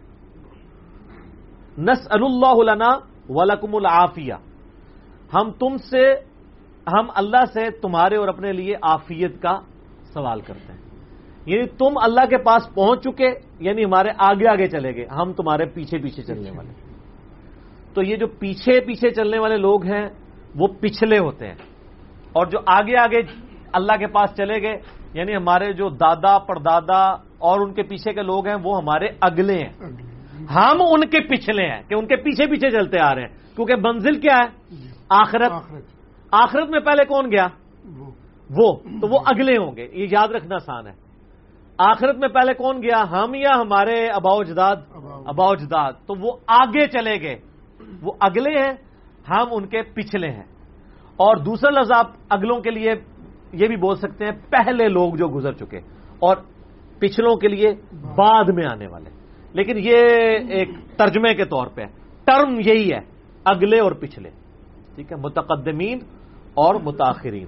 آج بھی دیکھیں نا وہ جو آیات آئی تھی سورہ القیامہ کے اندر، اس میں بھی یہی الفاظ آئے تھے نا کہ اللہ تعالیٰ فرماتا ہے کہ جو لوگ اعمال اس نے آگے بھیجے اور جو اعمال پیچھے بھیجے. ہاں وہاں پہ بھی ہے يُنَبِّئُ الْإِنسَانُ يَوْمَئِذٍ بِمَا قَدَّمَ وَأَخَّرَ. ہر انسان کو آگاہ کر دیا جائے گا اس دن جو اس نے اعمال آگے بھیجے اور جو پیچھے چھوڑے. تو یہ جو پیچھے چھوڑے وہ پیچھے ہم ہیں، ہم پچھلے ہیں، جو آگے مر کے اللہ کے پاس پہنچ چکے وہ اگلے ہیں. ویسے اردو میں جو ہے نا یہی ہے، پنجابی کے اندر ہم الٹا سمجھ رہے ہوتے ہیں کہ آگے وہ یہ سمجھ رہے ہوتے ہیں یہ لوگ ہیں اور پیچھے وہ بھی ہیں، پچھلے والے وہ ہیں جو مر چکے ہیں. وہ پچھلے نہیں ہیں، وہ پہلے لوگ ہیں جو گزر چکے ہیں، اور ان کو یا پہلے لوگ بولا جائے گا یا اگلے لوگ بولا جائے گا. ہم پچھلے ہیں یا بعد میں آنے والے لوگ ہیں. ٹھیک ہو گیا جی؟ جزاکم اللہ خیر. علی بھائی اگلا سوال ہے، حافظ جنید بھائی کی جو حمد آپ نے اپلوڈ کی ہے اس کے سٹارٹ میں بعض اوقات انتہائی بےہودہ ایڈورٹیزمنٹ ویڈیو آ جاتی ہیں، پلیز کسی طرح اسے بند کر دیں تاکہ آپ پہ کسی قسم کا الزام نہ آئے. چینل کی مونیٹائزیشن میں بہت احتیاط کی ضرورت ہوتی ہے ورنہ دین کے نام پر بے حیائی ہی پروموٹ ہوگی، جیسا کہ آلریڈی کئی علماء نے یوٹیوب کی دنیا میں طوفان بدتمیزی برپا کر رکھا ہے. اس ایشو پر خدا را کھل کر بولیں پلیز. میں تو کئی دفعہ پہلے بھی کھل کے بول چکا ہوں. پہلے میں اپنے حوالے سے وہ کلیئر کر دوں کہ وہ جو جنید بھائی کی ہم نے حمد اپلوڈ کی ہوئی ہے نا، بے سہاروں کو سہارا دیجیے، اللہ تعالیٰ سے جو انہوں نے مناجات کی ہے، یعنی یہ بڑا ڈیسنٹ بچہ ہے. میں تو یہی کہوں گا چھوٹا سا بچہ تھا. یہ آپ کو پتا ہے کہ وہ ہماری جو ایک ایکس جہادی تنظیم تھی اہل حدیث کی، ان کے جتنے جہادی ترانے ہیں نا بچپن میں وہ ننا مجاہد کے نام سے وہ اسی بچے نے پڑھے ہوئے. اب تو یہ بڑے ہو چکے ہیں، حافظ قرآن بھی ہیں، بڑی سریلی آواز ہے. تو میں I-10 میں جہاں رہا کرتا تھا پہلے، پھر بعد میں وہاں سے شفٹ ہو گیا. یہ میں بات کر رہا ہوں 2009-10 کی. تو وہاں پہ ان سے ملاقات میری ہوتی رہتی تھی. نعتیں وغیرہ تو اب ان کی حمد اور نعتیں آنا شروع ہوئی ہیں. تو انہوں نے بیسیکلی یہ ہیرا جو ہے نا وہ والی ایک کمپنی ہے ہیرا نام سے کراچی میں، سارے نعت خانوں کی آپ دیکھیں ریکارڈنگ وہی کرتی ہے. آپ یوٹیوب پہ جا کے دیکھیں 2 ملین سے زیادہ سبسکرائبر ہیں ان کے. یہ جتنے آپ کو عجیب و غریب لباس میں نعت خان نظر آ رہے ہیں اور خوبصورت رنگین اور بڑے سٹائل میں، وہ سب کی سب ریکارڈنگ ہیرا والوں نے کی ہوئی ہے. اویس قادری کی ریکارڈنگ ہو یا ایون جنید جمشید صاحب کی ریکارڈنگز دیکھیں اور باقی لوگوں کی، بہت بڑی ان کی کمپنی ہے. انہوں نے اپنا چینل کیا ہوا ہے مونیٹائز، اور نعتوں کا چینل ہے، حمد کا چینل ہے، اور پرواہ کوئی نہیں ہے، صرف کمائی کے اوپر انہوں نے نا اپنی بنیاد رکھی ہوئی ہے. اس لیے وہ ویڈیوز اشتہار بھی چلائے ہوئے انہوں نے. اب یہ جو حمد ہے نا، یہ ہم نے حمد، میں نے ہیرا والوں کو فون بھی کیا کہ یار یہ حمد آپ مجھے یعنی اس کے رائٹس مجھے بھی دے دیں، میں نے اپنے چینل سے اپلوڈ کرنی ہے. تو انہوں نے اجازت نہیں دی. پھر میں نے جنید سے بات کی، انہوں نے کہا کہ ہم تو رائٹس آلریڈی ان کو دے چکے ہیں اور آپ کو نہیں دے سکتے، آپ کے لیے ہم نئی ریکارڈنگ کروا دیتے ہیں.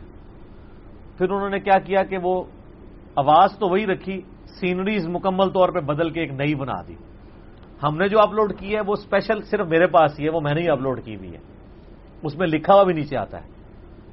لیکن چونکہ آواز میچ کر رہی تھی اس کے ساتھ تو یوٹیوب میں آواز کے اوپر بھی کاپی رائٹس میچ ہو جاتے ہیں. اب وہ ہوگی میچ اس کے ساتھ. تو اب دو آپشن تھے, یا تو ہم اسے ڈیلیٹ کر دیتے, یا یہ تھا کہ وہ چلتی رہتی اور اس کی مانیٹائزیشن جو ہے نا, چونکہ انہوں نے کی ہوئی ہے, وہ مانیٹائزیشن میں اشتہار ان کی وجہ سے چل رہے ہیں, وہ ہماری وجہ سے نہیں. وہ اشتہار ہمارے قابو میں ہی نہیں ہے, ہم ان کو ہٹا ہی نہیں سکتے کیونکہ وہ آلریڈی مانیٹائز چینل ان کا ہے. ان کی ہم نے جو سمجھ لیں ویڈیو ہے وہ ہم نے اپلوڈ کی ہوئی ہے, اور ظاہر ہے کہ وہ ایک ضرورت بھی تھی حمد کی اور نعت کی, اس کی وجہ سے یہ ہوا ہے. تو وہ مجبوراً اب اگر اس کو ہٹاتے ہیں تو وہ پوری ویڈیو ہٹانی پڑے گی. باقی جہاں تک آپ نے علماء کا ذکر کیا ہے, طارق جمیل صاحب کا تو ان کے لوگوں تک تو ہم نے ہائی لائٹ کر دیا تھا کہ ان کے چینل کے اوپر اب ویڈیو اشتہار میرے علم میں نہیں کہ ان کا جو اپنے چینل ہے ان پہ چلتے ہوں, پہلے چلتے تھے. اس کے علاوہ اور علماء ہیں ان کے چینلز کے اوپر ویڈیو اشتہار چل رہے ہیں, اور ویڈیو اشتہار کے اوپر کوئی کنٹرول نہیں ہے. یوٹیوب صرف آپ کو یہ اجازت دیتا ہے کہ آپ اسکروٹنگ کر لیں کہ جو آپ اشتہارات چلا رہے ہیں ان کی کیٹاگری ڈیفائن کر سکتے ہیں کہ صابن کا اشتہار چل سکتا ہے, شیمپو کا چل سکتا ہے, شراب کا نہیں چل سکتا, یہ تو آپ کو ڈیفائن کریں گے. لیکن جو اشتہار ویڈیو میں چلانا ہے وہ کس قسم کا ہو, اس کو یوٹیوب نے خود ڈیسائیڈ کرنا ہے. وہ سر پاکستان میں بھی اگر شیمپو اور صابن کا اشتہار چلے گا تو اس میں بے پردہ عورتیں آئیں گی, اور اگر امریکہ میں اشتہار چلے گا تو وہ پاکستانی اشتہار نہیں ہوگا شیمپو کا. بالکل, وہ پھر آپ سمجھ سکتے ہیں کہ وہ کیا چیز چل رہی ہوگی.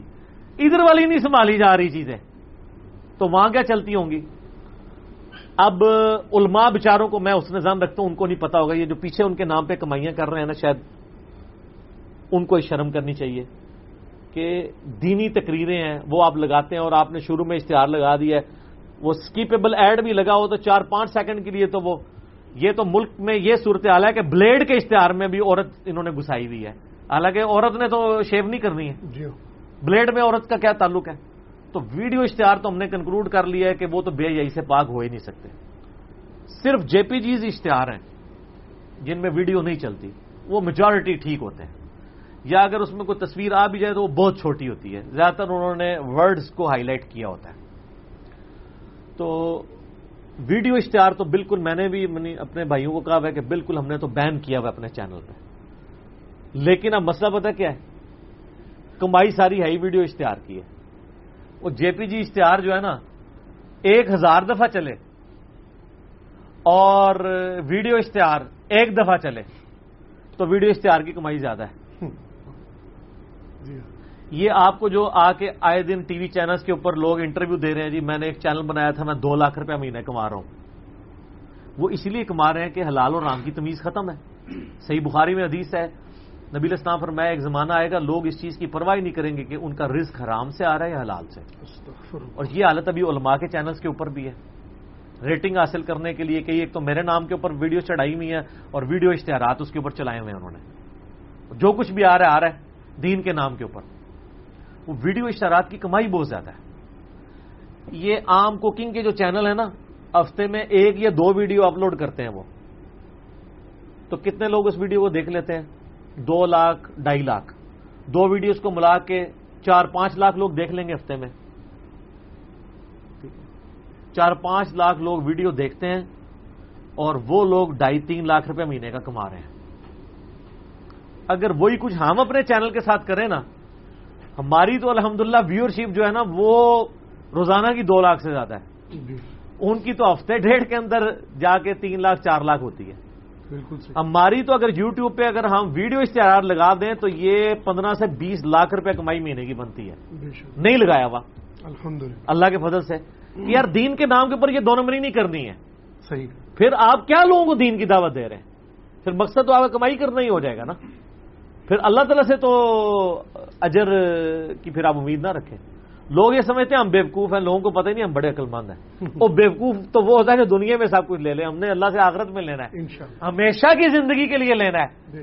اس 40-50 سال کی زندگی کے لیے لیا تو کیا, اربوں سال کی زندگی کے لیے ذخیرہ ہونا چاہیے.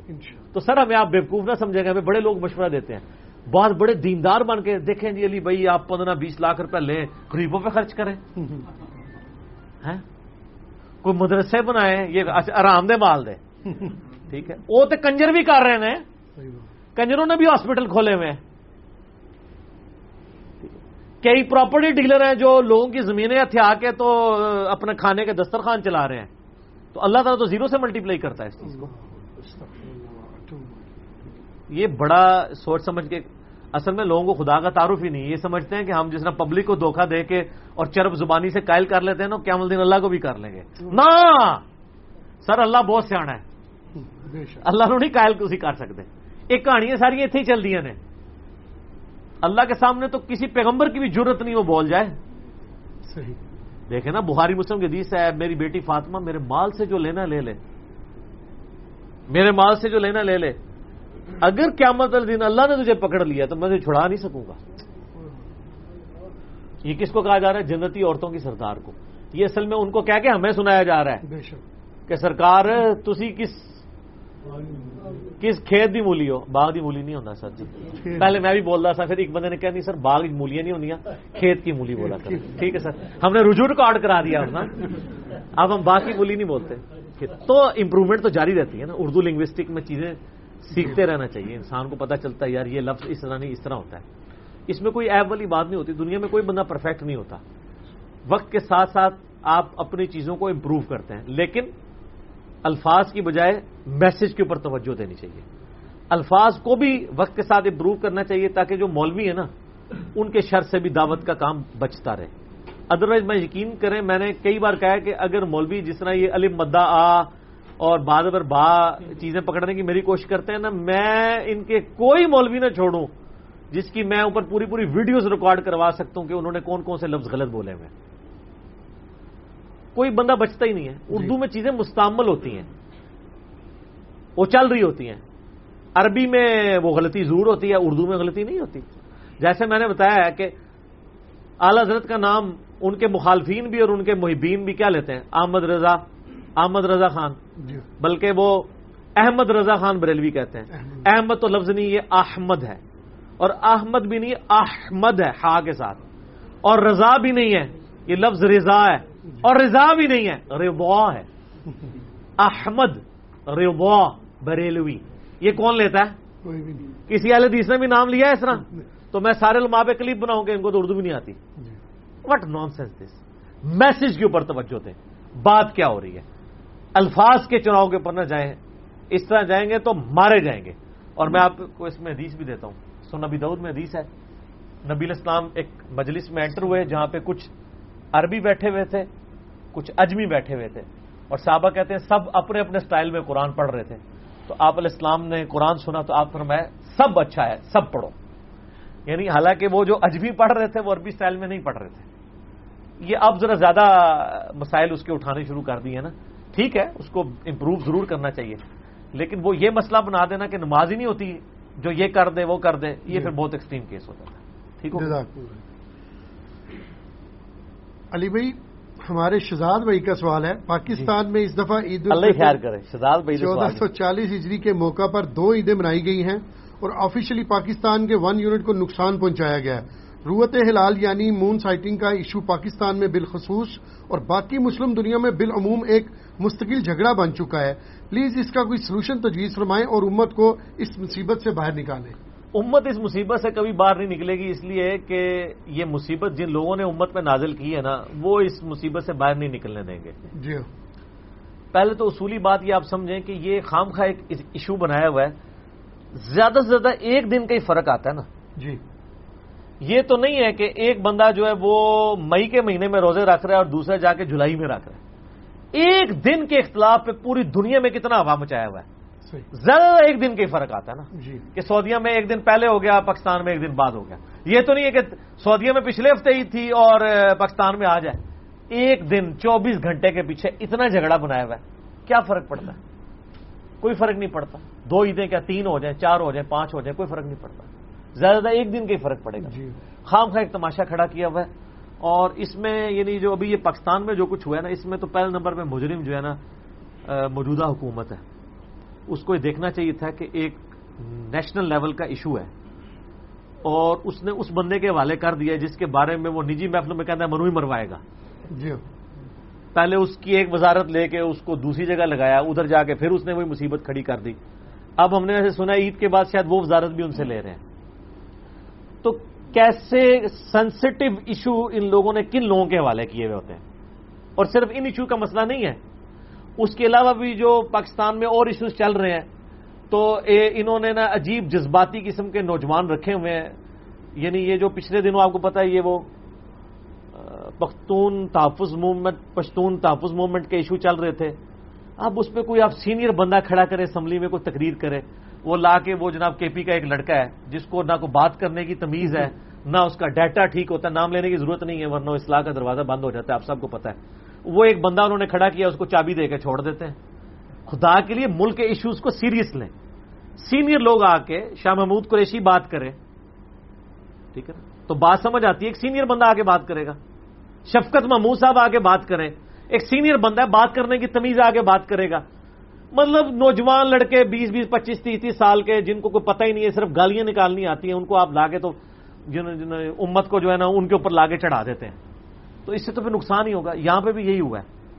اس میں یعنی مجرم جو ہیں وہ بیسیکلی اس وقت کی حکومت ہے. یہ پاکستان میں واقعی بہت بڑا اس حوالے سے یہ چیز ہوئی ہے کہ آفیشلی اس دفعہ 2 عیدیں منائی گئی ہیں. پہلے تو کے پی میں اناؤنسمنٹ ہوتی تھی تو چند ایک لوگ ان کے ساتھ عید کر لیتے تھے, اکثریت جو ہے وہ پاکستان کی رویت ہلال کمیٹی کے ساتھ عید کرتی تھی. اس دفعہ تو ان کی حکومت نے, صوبائی حکومت نے اناؤنسمنٹ کر دی کہ جی ہم نے چاند چکے دیکھ لیا ہے, اب عید علیحدہ ہوگی. جی ہمیں کوئی حرج نہیں ہے, اگر واقعی انہوں نے چاند دیکھا ہے تو ان کو عید کرنی چاہیے. یہ جو 1 یونٹ کی بنیاد کے اوپر یہ بات کر رہے ہیں نا کہ پاکستان کی یونٹی ٹوٹ جائے گی, پہلے تو تاریخ سمجھنے کی ضرورت ہے. جو قرارداد پاکستان تھی نا, اس میں پاکستان کا 1 یونٹ ہونا ویسا نہیں تھا جس طرح آج ہمیں کہانی کرا کے اور مطالعہ پاکستان کے ذریعے پڑھا دیا گیا. 4 صوبے خود مختار تھے ایک اکائی کے انڈر. یہ ایک ریالٹی ہے. اس وقت یہی بنا تھا. یہ تو بعد میں کرتے کرتے اس میں 4 صوبے اگر اپنے لیول پہ کوئی ڈیسیژن کرنا چاہتے ہیں تو ضرور کریں. اس کو چونکہ جھگڑا بناتے ہیں تو اس لیے وہ کہتے ہیں 1 یونٹ کو نقصان ہے. کیا نقصان ہوا ہے؟ کیا مطلب وہ کے پی پاکستان سے علیحدہ ہو گیا یہ صوبہ کر کے عید؟ نہیں, کچھ بھی نہیں ہوا. لیکن جس طریقے سے مس ہینڈل کیا ہے نا, اس کی وجہ سے اب لوگوں کے دل میں وسوسے آ رہے ہیں کہ یار یہ تو آج تک پہلے نہیں ہوا تھا, 2 عیدیں پاکستان میں ہو گئی. روزانہ کو رولا نہیں, انہوں نے روزے ایک دن پہلے شروع کیتے سن. روزہ کی ٹینشن نہ لو, روزے بھی انہوں نے ایک دن, روزے انہوں نے 29 کیتے ہیں, روزے 28 نہیں ہوئے, ادھر 29 ہی ہوئے. ہاں وہاں پہ جن لوگوں نے روزے سٹارٹ اس کے ساتھ کیے تھے, جن لوگوں نے, اور عید ان کے ساتھ منائی ہے, تو وہ کم از کم 1 روزے کی قضا کر لیں, وہ ایک علیحدہ معاملہ ہے. اب آ جائیں اس مسئلے کی طرف. رویت ہلال کے اوپر میں نے 2017 کے اندر ایک ڈیٹیل لیکچر 45 منٹ کا ریکارڈ کروایا. یوٹیوب کے اوپر آپ جا کے لکھیں moon sighting engineer Muhammad Ali Mirza یا رویت ہلال انجینئر محمد علی مرزا لکھیں, میرا کلپ 45 منٹ کا کھل جائے گا. میں دوبارہ تو 45 منٹ بول کے آپ کو پورا مقدمہ سمجھا نہیں سکتا. اصولی بات آپ کو سمجھا دیتا ہوں کہ پہلی بات تو یہ سمجھیں کہ اسلام نے کہیں یہ نہیں کہا کہ پوری دنیا میں ایک عید ہونی چاہیے. یہ سب سے بڑا دھوکہ یہ دیا جا رہا ہے. یہ تو پاسبل ہی نہیں کہ پوری دنیا میں ایک عید ہو, اور نہ اس سے مسلمانوں کی اجتماعیت ٹوٹتی ہے. کیا پوری دنیا میں فجر کی نماز ایک ٹائم پہ ہو رہی ہے؟ سر پاکستان میں عشاء ہو رہی ہوتی ہے اور سعودیہ میں مغرب ہو رہی ہوتی ہے. تو اب آپ یہ غم کھائیں گے کہ یار کاش ادھر بھی اس ٹائم عشاء ہو رہی ہوتی. سر عشاء کا وقت ہی نہیں شروع ہوا, کیسے ہو جائے گی؟ تو اگر نماز جو بنیادی اکائی ہے اسلام کی وہ 1 یونٹ نہیں بن پا رہی پوری دنیا میں, اور نہ اللہ کی ریکوائرمنٹ ہے, آپ عید کے چاند کو لے کے کیوں رونا ڈال کے بیٹھے ہوئے خام خواہ؟ پوری دنیا میں کبھی بھی ایک وقت میں عید نہیں ہوگی. لوگ کہتے ہیں جی اگر پوری دنیا میں خلافت قائم ہو جائے اور ایک حکمران وقت ہو اور وہ اناؤنسمنٹ کرے تو پھر ایک عید نہیں منانی چاہیے. نہیں, تب بھی نہیں منا سکتے. اس کا ثبوت ہم آپ کو دیتے ہیں صحیح مسلم کی حدیث ہے. صحیح مسلم میں حدیث ہے کہ حضرت معاویہ رضی اللہ تعالیٰ عنہ کے دور ملوکیت کے اندر ایک تابعی کہتے ہیں میں شام میں تھا, حضرت معاویہ کو ملنے کے لیے گیا تھا چونکہ وہ دارالحکومت شام تھا. تو کہتے ہیں میں جب مدینہ شریف آیا, چند روزے وہاں رکھے انہوں نے, پھر مدینہ شریف واپس آئے تو عبداللہ ابن عباس سے میری ملاقات ہوئی. تو انہوں نے مجھے پوچھا کہ ہاں بھائی کتنا روزہ چل رہا ہے؟ تو انہوں نے بتایا اتنا روزہ چل رہا ہے. ان کا اچھا جی روزہ یہ چل رہا ہے, تو تم لوگوں نے روزے کب رکھے تھے؟ انہوں نے کہا ہم نے جمعے کی رات کو، یعنی جمعرات اور جمعے کی درمیانی رات کو چاند دیکھا تھا شام میں. تو ابن عباس نے کہا اللہ کی قسم اٹھاؤ. انہوں نے کہا اللہ کی قسم ہم نے تو چاند دیکھ لیا تھا جمعرات اور جمعے کی درمیانی رات کو. تو ابن عباس نے کہا لیکن ہم نے تو چاند جو ہے وہ ہفتے اور جمعے کی درمیانی رات کو دیکھا ہے. حالانکہ پوری اس وقت اسلامی حکومت حضرت معاویہ کے انڈر تھی. شام میں اگرچہ دارالحکومت تھا لیکن مدینہ شریف حجاز بھی ان کے انڈر ہی تھا. حجاز کے لوگ کب روزہ رکھ رہے ہیں؟ ان کے روزہ سٹارٹ ہو رہا ہے ہفتے سے، کیونکہ ہفتے اور جمعے کی درمیانی رات کو چاند دیکھا. اور شام کے لوگ کب؟ ان کا پہلا جمعہ کو روزہ ہے، جمعرات اور جمعے کی درمیانی رات. یہ بالکل واضح ثبوت ہے کہ شام میں چاند مدینہ شریف سے ایک دن پہلے نظر آیا. تو سر پھر اب آپ یہ نہ کہا کریں کہ حرمین کے مطابق عید کی جائے، شام کے مطابق ہونی چاہیے. شام اور افریقہ میں تو سعودیہ سے پہلے بھی چاند نظر آنے کے چانسز ہوتے ہیں، یورپ میں بھی اگر نظر آ جائے. یورپ میں چونکہ زیادہ تر بادل ہی رہتے ہیں.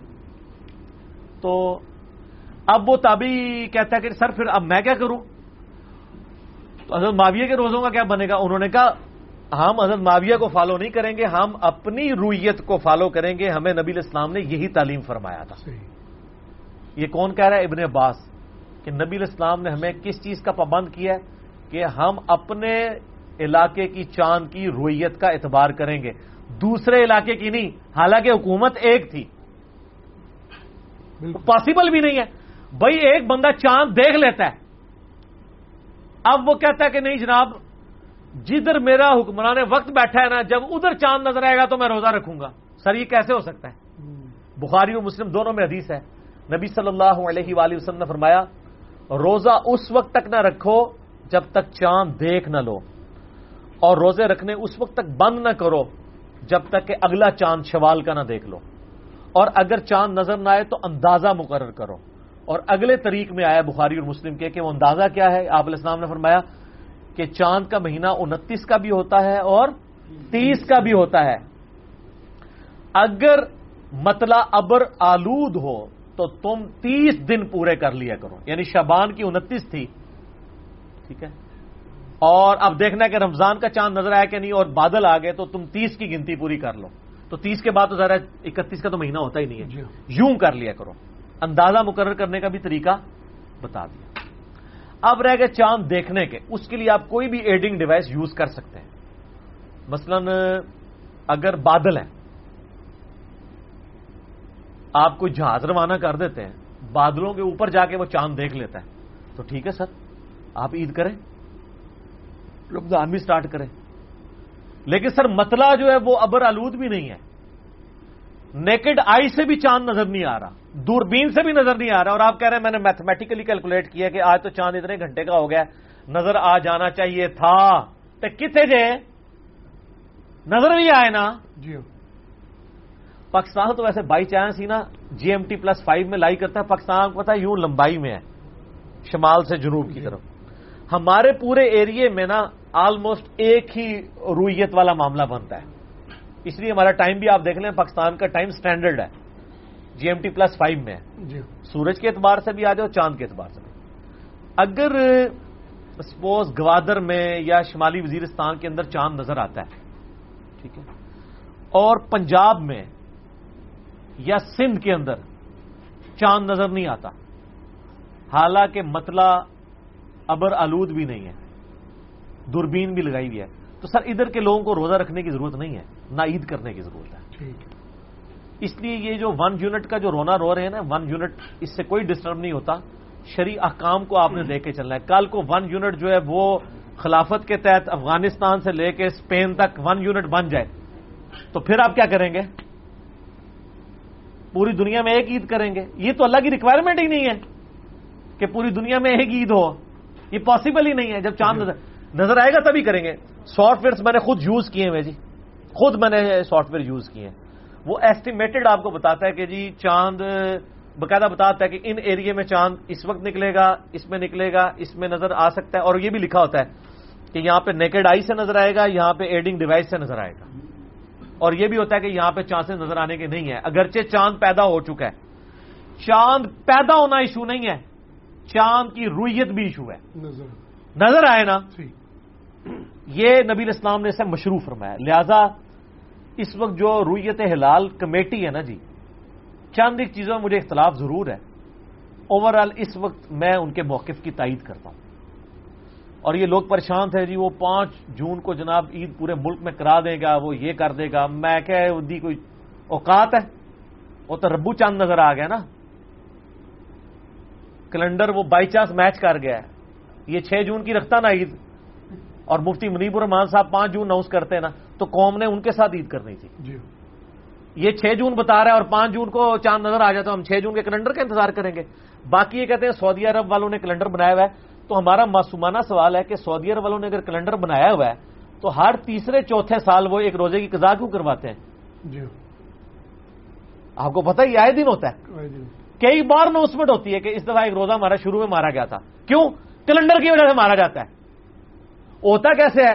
کیلنڈر کو انہوں نے فالو کیا ہوتا ہے، 28ویں روزے کو چاند نظر آ جاتا ہے، وہ کہتے ہیں وہ لگتا ہے وہ پہلا مارا گیا تھا. سمجھ آئی؟ تو کیلنڈر بھی اتنی کو پرفیکشن کے اوپر نہیں چل رہا. رویت ضرور دیکھیں، اپنے علاقے کی دیکھیں. ہاں اس میں آپ یہ اجتہاد میں ضرور کہوں گا کہ کر سکتے ہیں کہ اگر اس کی وہ سافٹ ویئر میں یہ بتاتا ہے نا کہ اس پوری پٹی میں چاند ایک دن میں نظر آ سکتا ہے، مثلا لاہور سے لے کے راولپنڈی تک. لاہور میں بارش ہو رہی ہے، ابر آلود ہے. جیلم میں بارش ہو رہی ہے، گجرات میں جا کے مطلب صاف ہے اور گجرات میں چاند نظر آ جاتا ہے. تو یہ بالکل کنفرمیشن ہے کہ جو لاہور والا چاند ہے وہ بارش کی وجہ سے چھپا ہوا ہے، کیونکہ اسی پٹی میں گجرات میں چاند نظر آ گیا یا جیلم میں نظر آ گیا یا پنڈی میں. تو یہ بالکل ٹھیک ہے. میں کہتا ہوں چاند دیکھے بغیر بھی آپ رکھ لیں گے. لاہور والوں کو پھر چاند دیکھنے کی ضرورت نہیں ہے کیونکہ وہ اسی پٹی میں لائے کرتے ہیں. اور وہ بلکہ جہاز اگر اوپر بھیج دیں نا، بادل کتنے ہیں؟ 2-3 کلومیٹر، زیادہ زیادہ 8-10 کلومیٹر اوپر ہوتے ہیں بادل، جو بہت اونچے ہوتے ہیں، ورنہ تو پہلے 4-5 کلومیٹر کے اندر ہی ہوتے ہیں. اوپر جہاز بھیج کے تو جا کے دیکھ سکتے ہیں. لیکن جب ہمیں پٹی ایک پتہ ہے، اس پٹی میں ایک شہر میں نظر آ گیا، دوسرے میں بارش کی وجہ سے نظر نہیں آیا، تو ٹھیک ہے، اس کی رویت کا اعتبار کر کے اس پٹی میں آپ کر لیں. لیکن ایک ایسی جگہ جہاں پہ چاند پیدا ہونے کے چانس ہی نہیں تھے اور آپ اس کو فالو کر رہے ہیں اس طریقے سے. اور یہ جو کہانی انہوں نے کرائی ہے نا سعودیہ کے مطابق کریں، یہ پتہ نہیں ان کو کس نے کہانی کرا دی ہے. سعودیہ سے پہلے چاند تو شام میں نظر آ جاتا ہے. شام کیوں نہیں آپ کہتے ہیں؟ کیونکہ میں نے صحیح مسلم سے ثابت کیا ہے کہ حضرت معاویہ رضی اللہ تعالیٰ کے دور ملوکیت کے اندر چاند نظر آ گیا تھا مدینہ شریف سے پہلے شام میں. مدینہ شریف میں نظر آیا تھا جمعے اور ہفتے کی درمیانی رات، وہاں جمعرات اور جمعے کی درمیانی رات. تو یہ بات کیوں نہیں کرتے؟ تو یہ دونوں موقف یعنی ان کو دیکھنے کی ضرورت ہے. نمبر 1 کہ آپ نے یہ دعویٰ کرنا کہ پوری دنیا میں ایک عید ہوگی اگر خلافت قائم ہو جائے گی، نہیں ہوگی. نہ ایک عید ہوگی، نہ ایک رمضان ہوگا، نہ ایک نماز کی ٹائمنگ ہو سکتی ہے. ایک دن کا فرق ہے، وہ رہے گا، وہ اللہ تعالیٰ نے اس کو اس کے ساتھ رکھا ہوا ہے. یہ خام خواہ زبردستی نہ کریں. نمبر 2 کہ ضرور سعودیہ کے ساتھ ہی کرنا ہے، نہیں.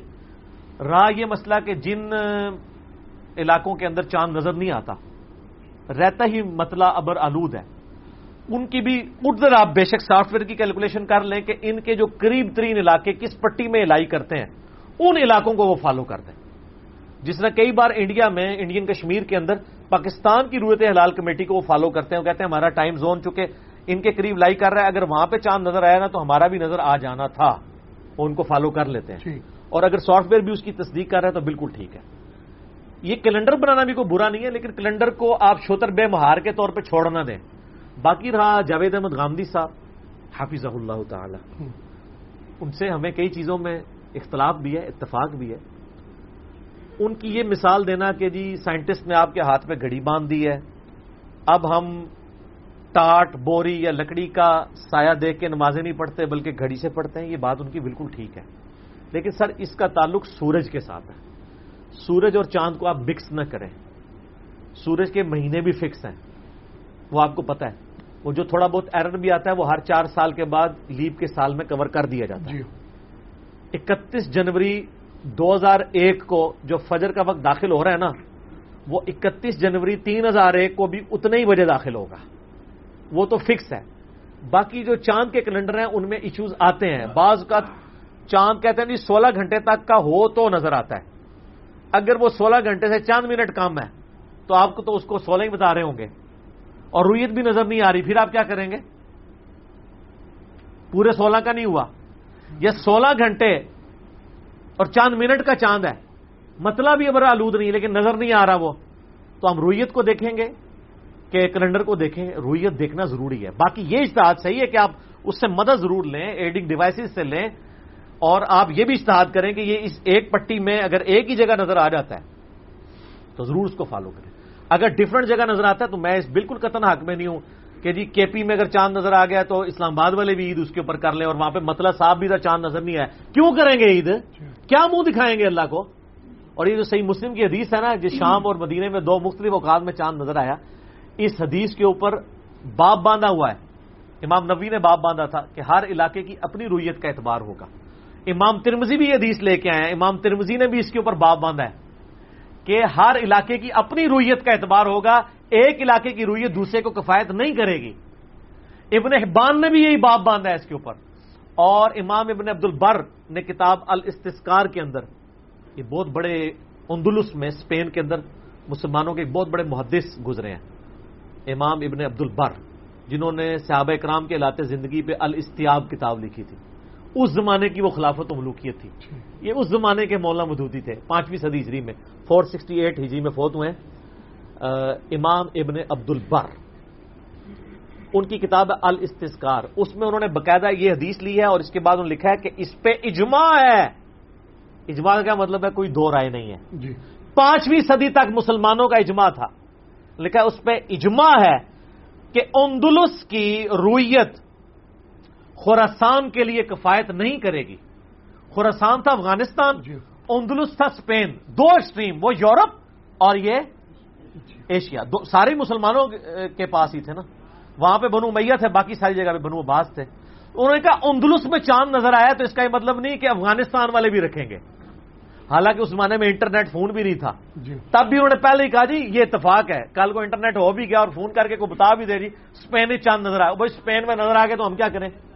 اور انہوں نے کہا اس کی وجہ یہ ہے کہ صحیح مسلم میں حدیث ہے کہ نبی صلی اللہ علیہ وآلہ وسلم نے فرمایا ہے، ابن عباس نے ان کا قول نقل کیا نبی اسلام سے، کہ ہر علاقے کی اپنی رویت کا اعتبار ہوگا، نہ کہ آپ دوسرے کی رویت کو اپنے لیے مان لیں گے. تو یہ بالکل کلیئر کٹ ہے. یہ خام خواہ اس کو ایک جھگڑا بنا کے، ایک فتنہ بنا کے پیش کر دیا ہے، اور وہ کہہ رہے ہیں جی امت ٹوٹ رہی. امت کہاں سے ٹوٹ رہی ہے؟ آپ خام خواہ ایک غلط چیز کا پابند لوگوں کو کرتے ہیں، پھر کہتے ہیں امت ٹوٹ رہی. امت نہیں ٹوٹ رہی.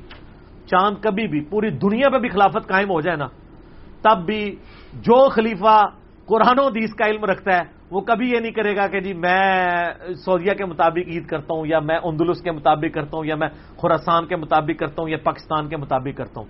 کیونکہ حدیث ہے کہ نبی اسلام فرمایا اپنی علاقے کی رویت کا اعتبار ہے. امام ترمذی نے بھی اس حدیث پہ کامنٹس کیے ہیں، جامعہ ترمذی کھول کے دیکھ لیں کہ ہر علاقے کی اپنی رویت کا اعتبار ہے، نہ کہ آپ دوسرے علاقے کی رویت کو لے کے چلیں گے. تو جب رویت ہر علاقے کی اپنی، پھر دنیا میں ایک عید تو نبی اسلام نے اجازت نہیں دی منانے کی.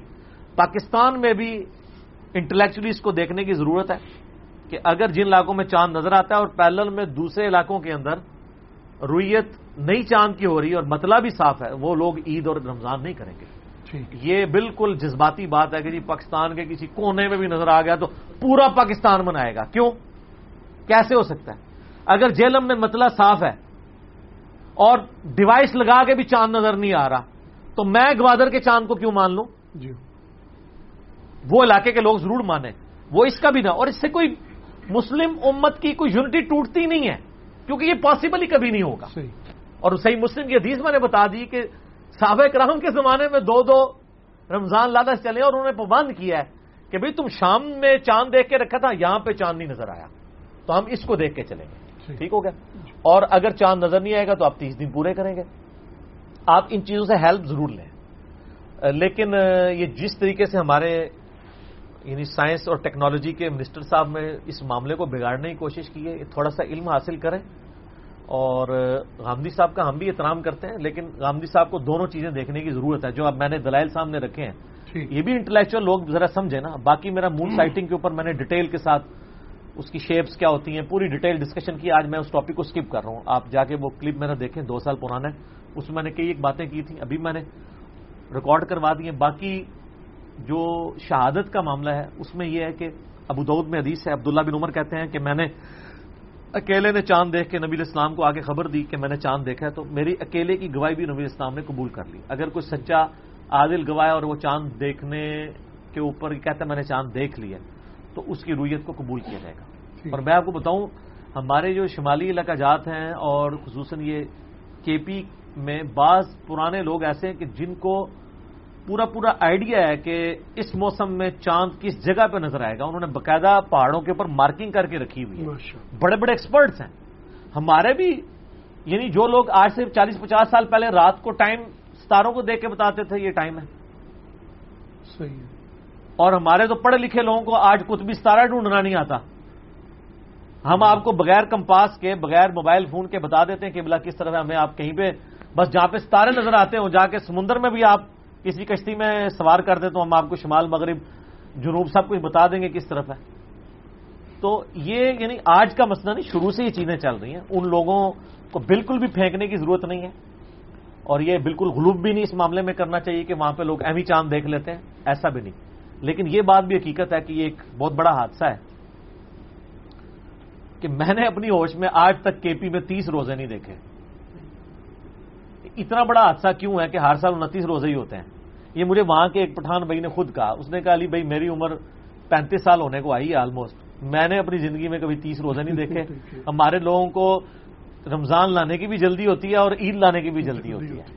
تو یہ ایک سوالیہ نشان ہے. میں اس کو کوئی ٹونٹ نہیں کر رہا ہوں. مجھے ڈیٹا دیں جو وہاں پہ مفتی صاحب پوپل زئی صاحب بیٹھے ہوئے ہیں حافظہ اللہ تعالی, وہ مفتی منیب الرحمان حافظہ اللہ تعالی کو ڈیٹا دیں کہ پچھلے 30 سالوں میں اتنے ہم نے 30 کے روزے رکھے ہیں اور اتنے 29 کے. تو ذرا یہ چیز بھی سامنے آئے, یہ دیکھنے کی ضرورت ہے کہ کیا واقعی یہ جو اس نے بات کی. پھر دوسرا میرا معصومانہ سوال یہ ہے کہ یہ چھوٹی عید کے اوپر ہی کیوں جھگڑا آتا ہے. بڑی عید تو آج تک کے پی میں کبھی پاکستان سے لگ نہیں ہوئی ہے. کیا اس وقت ان کی کمیٹی نہیں بیٹھتی ہے چاند دیکھنے کے لیے؟ یہ کمیٹی صرف ڈیزائن ہوئی ہے شوال اور رمضان کا چاند دیکھنے کے لیے, ورنہ تو کبھی اس میں بھی فرق آ جائے. آج تک آپ نے سنا ہے کہ 10 محرم میں فرق آیا ہو؟ نہیں. کہ جو کے پی کے اہل تشیع بھائی ہیں وہ 10 محرم اور دن منا رہے ہوں اور پنجاب اور سندھ کے اور منا رہے ہوں. اس کا مطلب ہے یہ صرف چکر رمضان اور شوال والا ہے. اور اس کا میں نے بہت پہلے بھی سولوشن دیا تھا اپنے اس لیکچر میں کہ مہربانی کیا کریں کہ جب یہ معاملات ہونے والے ہوتے ہیں نا تو علماء کو ایک عمرہ کرا دیا کریں. ایک سال انہوں نے وہ ہمارے کے پی والے مفتی صاحب کو عمرے پہ بھیجا تھا, اس سال کٹھی عید ہوئی تھی. تو میں یہ نہیں کہتا ان کو بھی عمرے پہ بھیجیں, یہاں والوں کو بھی عمرے پہ بھیج دیں اور چند سول سوسائٹی سے ہی کچھ لوگ لے لیں, نیوٹرل لوگ ہوں, لیکن قرآن و سنت کی باؤنڈریز کے اندر ڈیسیژن کریں. یہ جو کچھ ہمارے منسٹر صاحب کہہ رہے ہیں نا کہ جی ضرورت نہیں ہے میں نے بنا کے دے دیا, یہ غلط ہے. میں یعنی اکثر معاملات میں علماء کے خلاف ہی کھڑا ہوتا ہوں, لیکن اس مسئلے میں علماء کرائم کے ساتھ نہیں علماء کرام کے ساتھ کھڑا ہوں. علماء کرائم والا کردار ہمارے منسٹر ادا کر رہے ہیں اور علماء کرام کا موقف بالکل صحیح ہے کہ دینی مسئلے کو اس طریقے سے نہ الجھائیں. باقی غامدی صاحب جو اس کو رنگ دیتے ہیں کہ یہ دینی مسئلہ نہیں ہے, دینی مسئلہ بن جاتا ہے کیونکہ یہ ساری احادیث بھی موجود ہیں. ذرا ان کو بھی آپ سٹڈی کریں تو پھر آپ کو پتہ چلے گا. اور یہ ون مون کبھی بھی نہیں ہو سکتا پوری دنیا میں, یہ بھی ڈکوسلا ہے. اور یہ بھی کبھی نہیں ہوگا کہ ایک علاقے کی رویت دوسرے کے لیے کفایت کر جائے.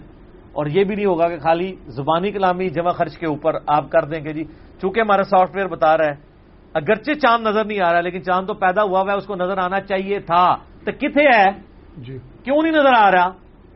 تو پھر نبی اسلام کی رویت والے معاملے کو سیریس لینے کی ضرورت ہے. جو آپ صلی اللہ علیہ وآلہ وسلم نے فرمایا نا کہ چاند دیکھ کے رکھو, تو وہ چاند دیکھنا ایک شعائر اسلام میں سے بھی حوالے سے ہے. لیکن میں اس مسئلے میں یعنی پارشلی ان کے ساتھ ہوں کہ اگر دو علاقے بالکل ایک پٹی میں لائی کر رہے ہیں, ایک جگہ چاند نظر نہیں آیا بادلوں کی وجہ سے اور دوسرا پیرلل میں علاقہ ایسا موجود ہے اسی پٹی میں جو سافٹ ویئر بتا رہا ہے کہ دونوں جگہ ایک ہی دن چاند نظر آنا تھا, تو آپ بے شک اس کے اجتہاد کے اوپر وہ بادل والی جگہ پہ بھی روزہ شروع کرا دیں.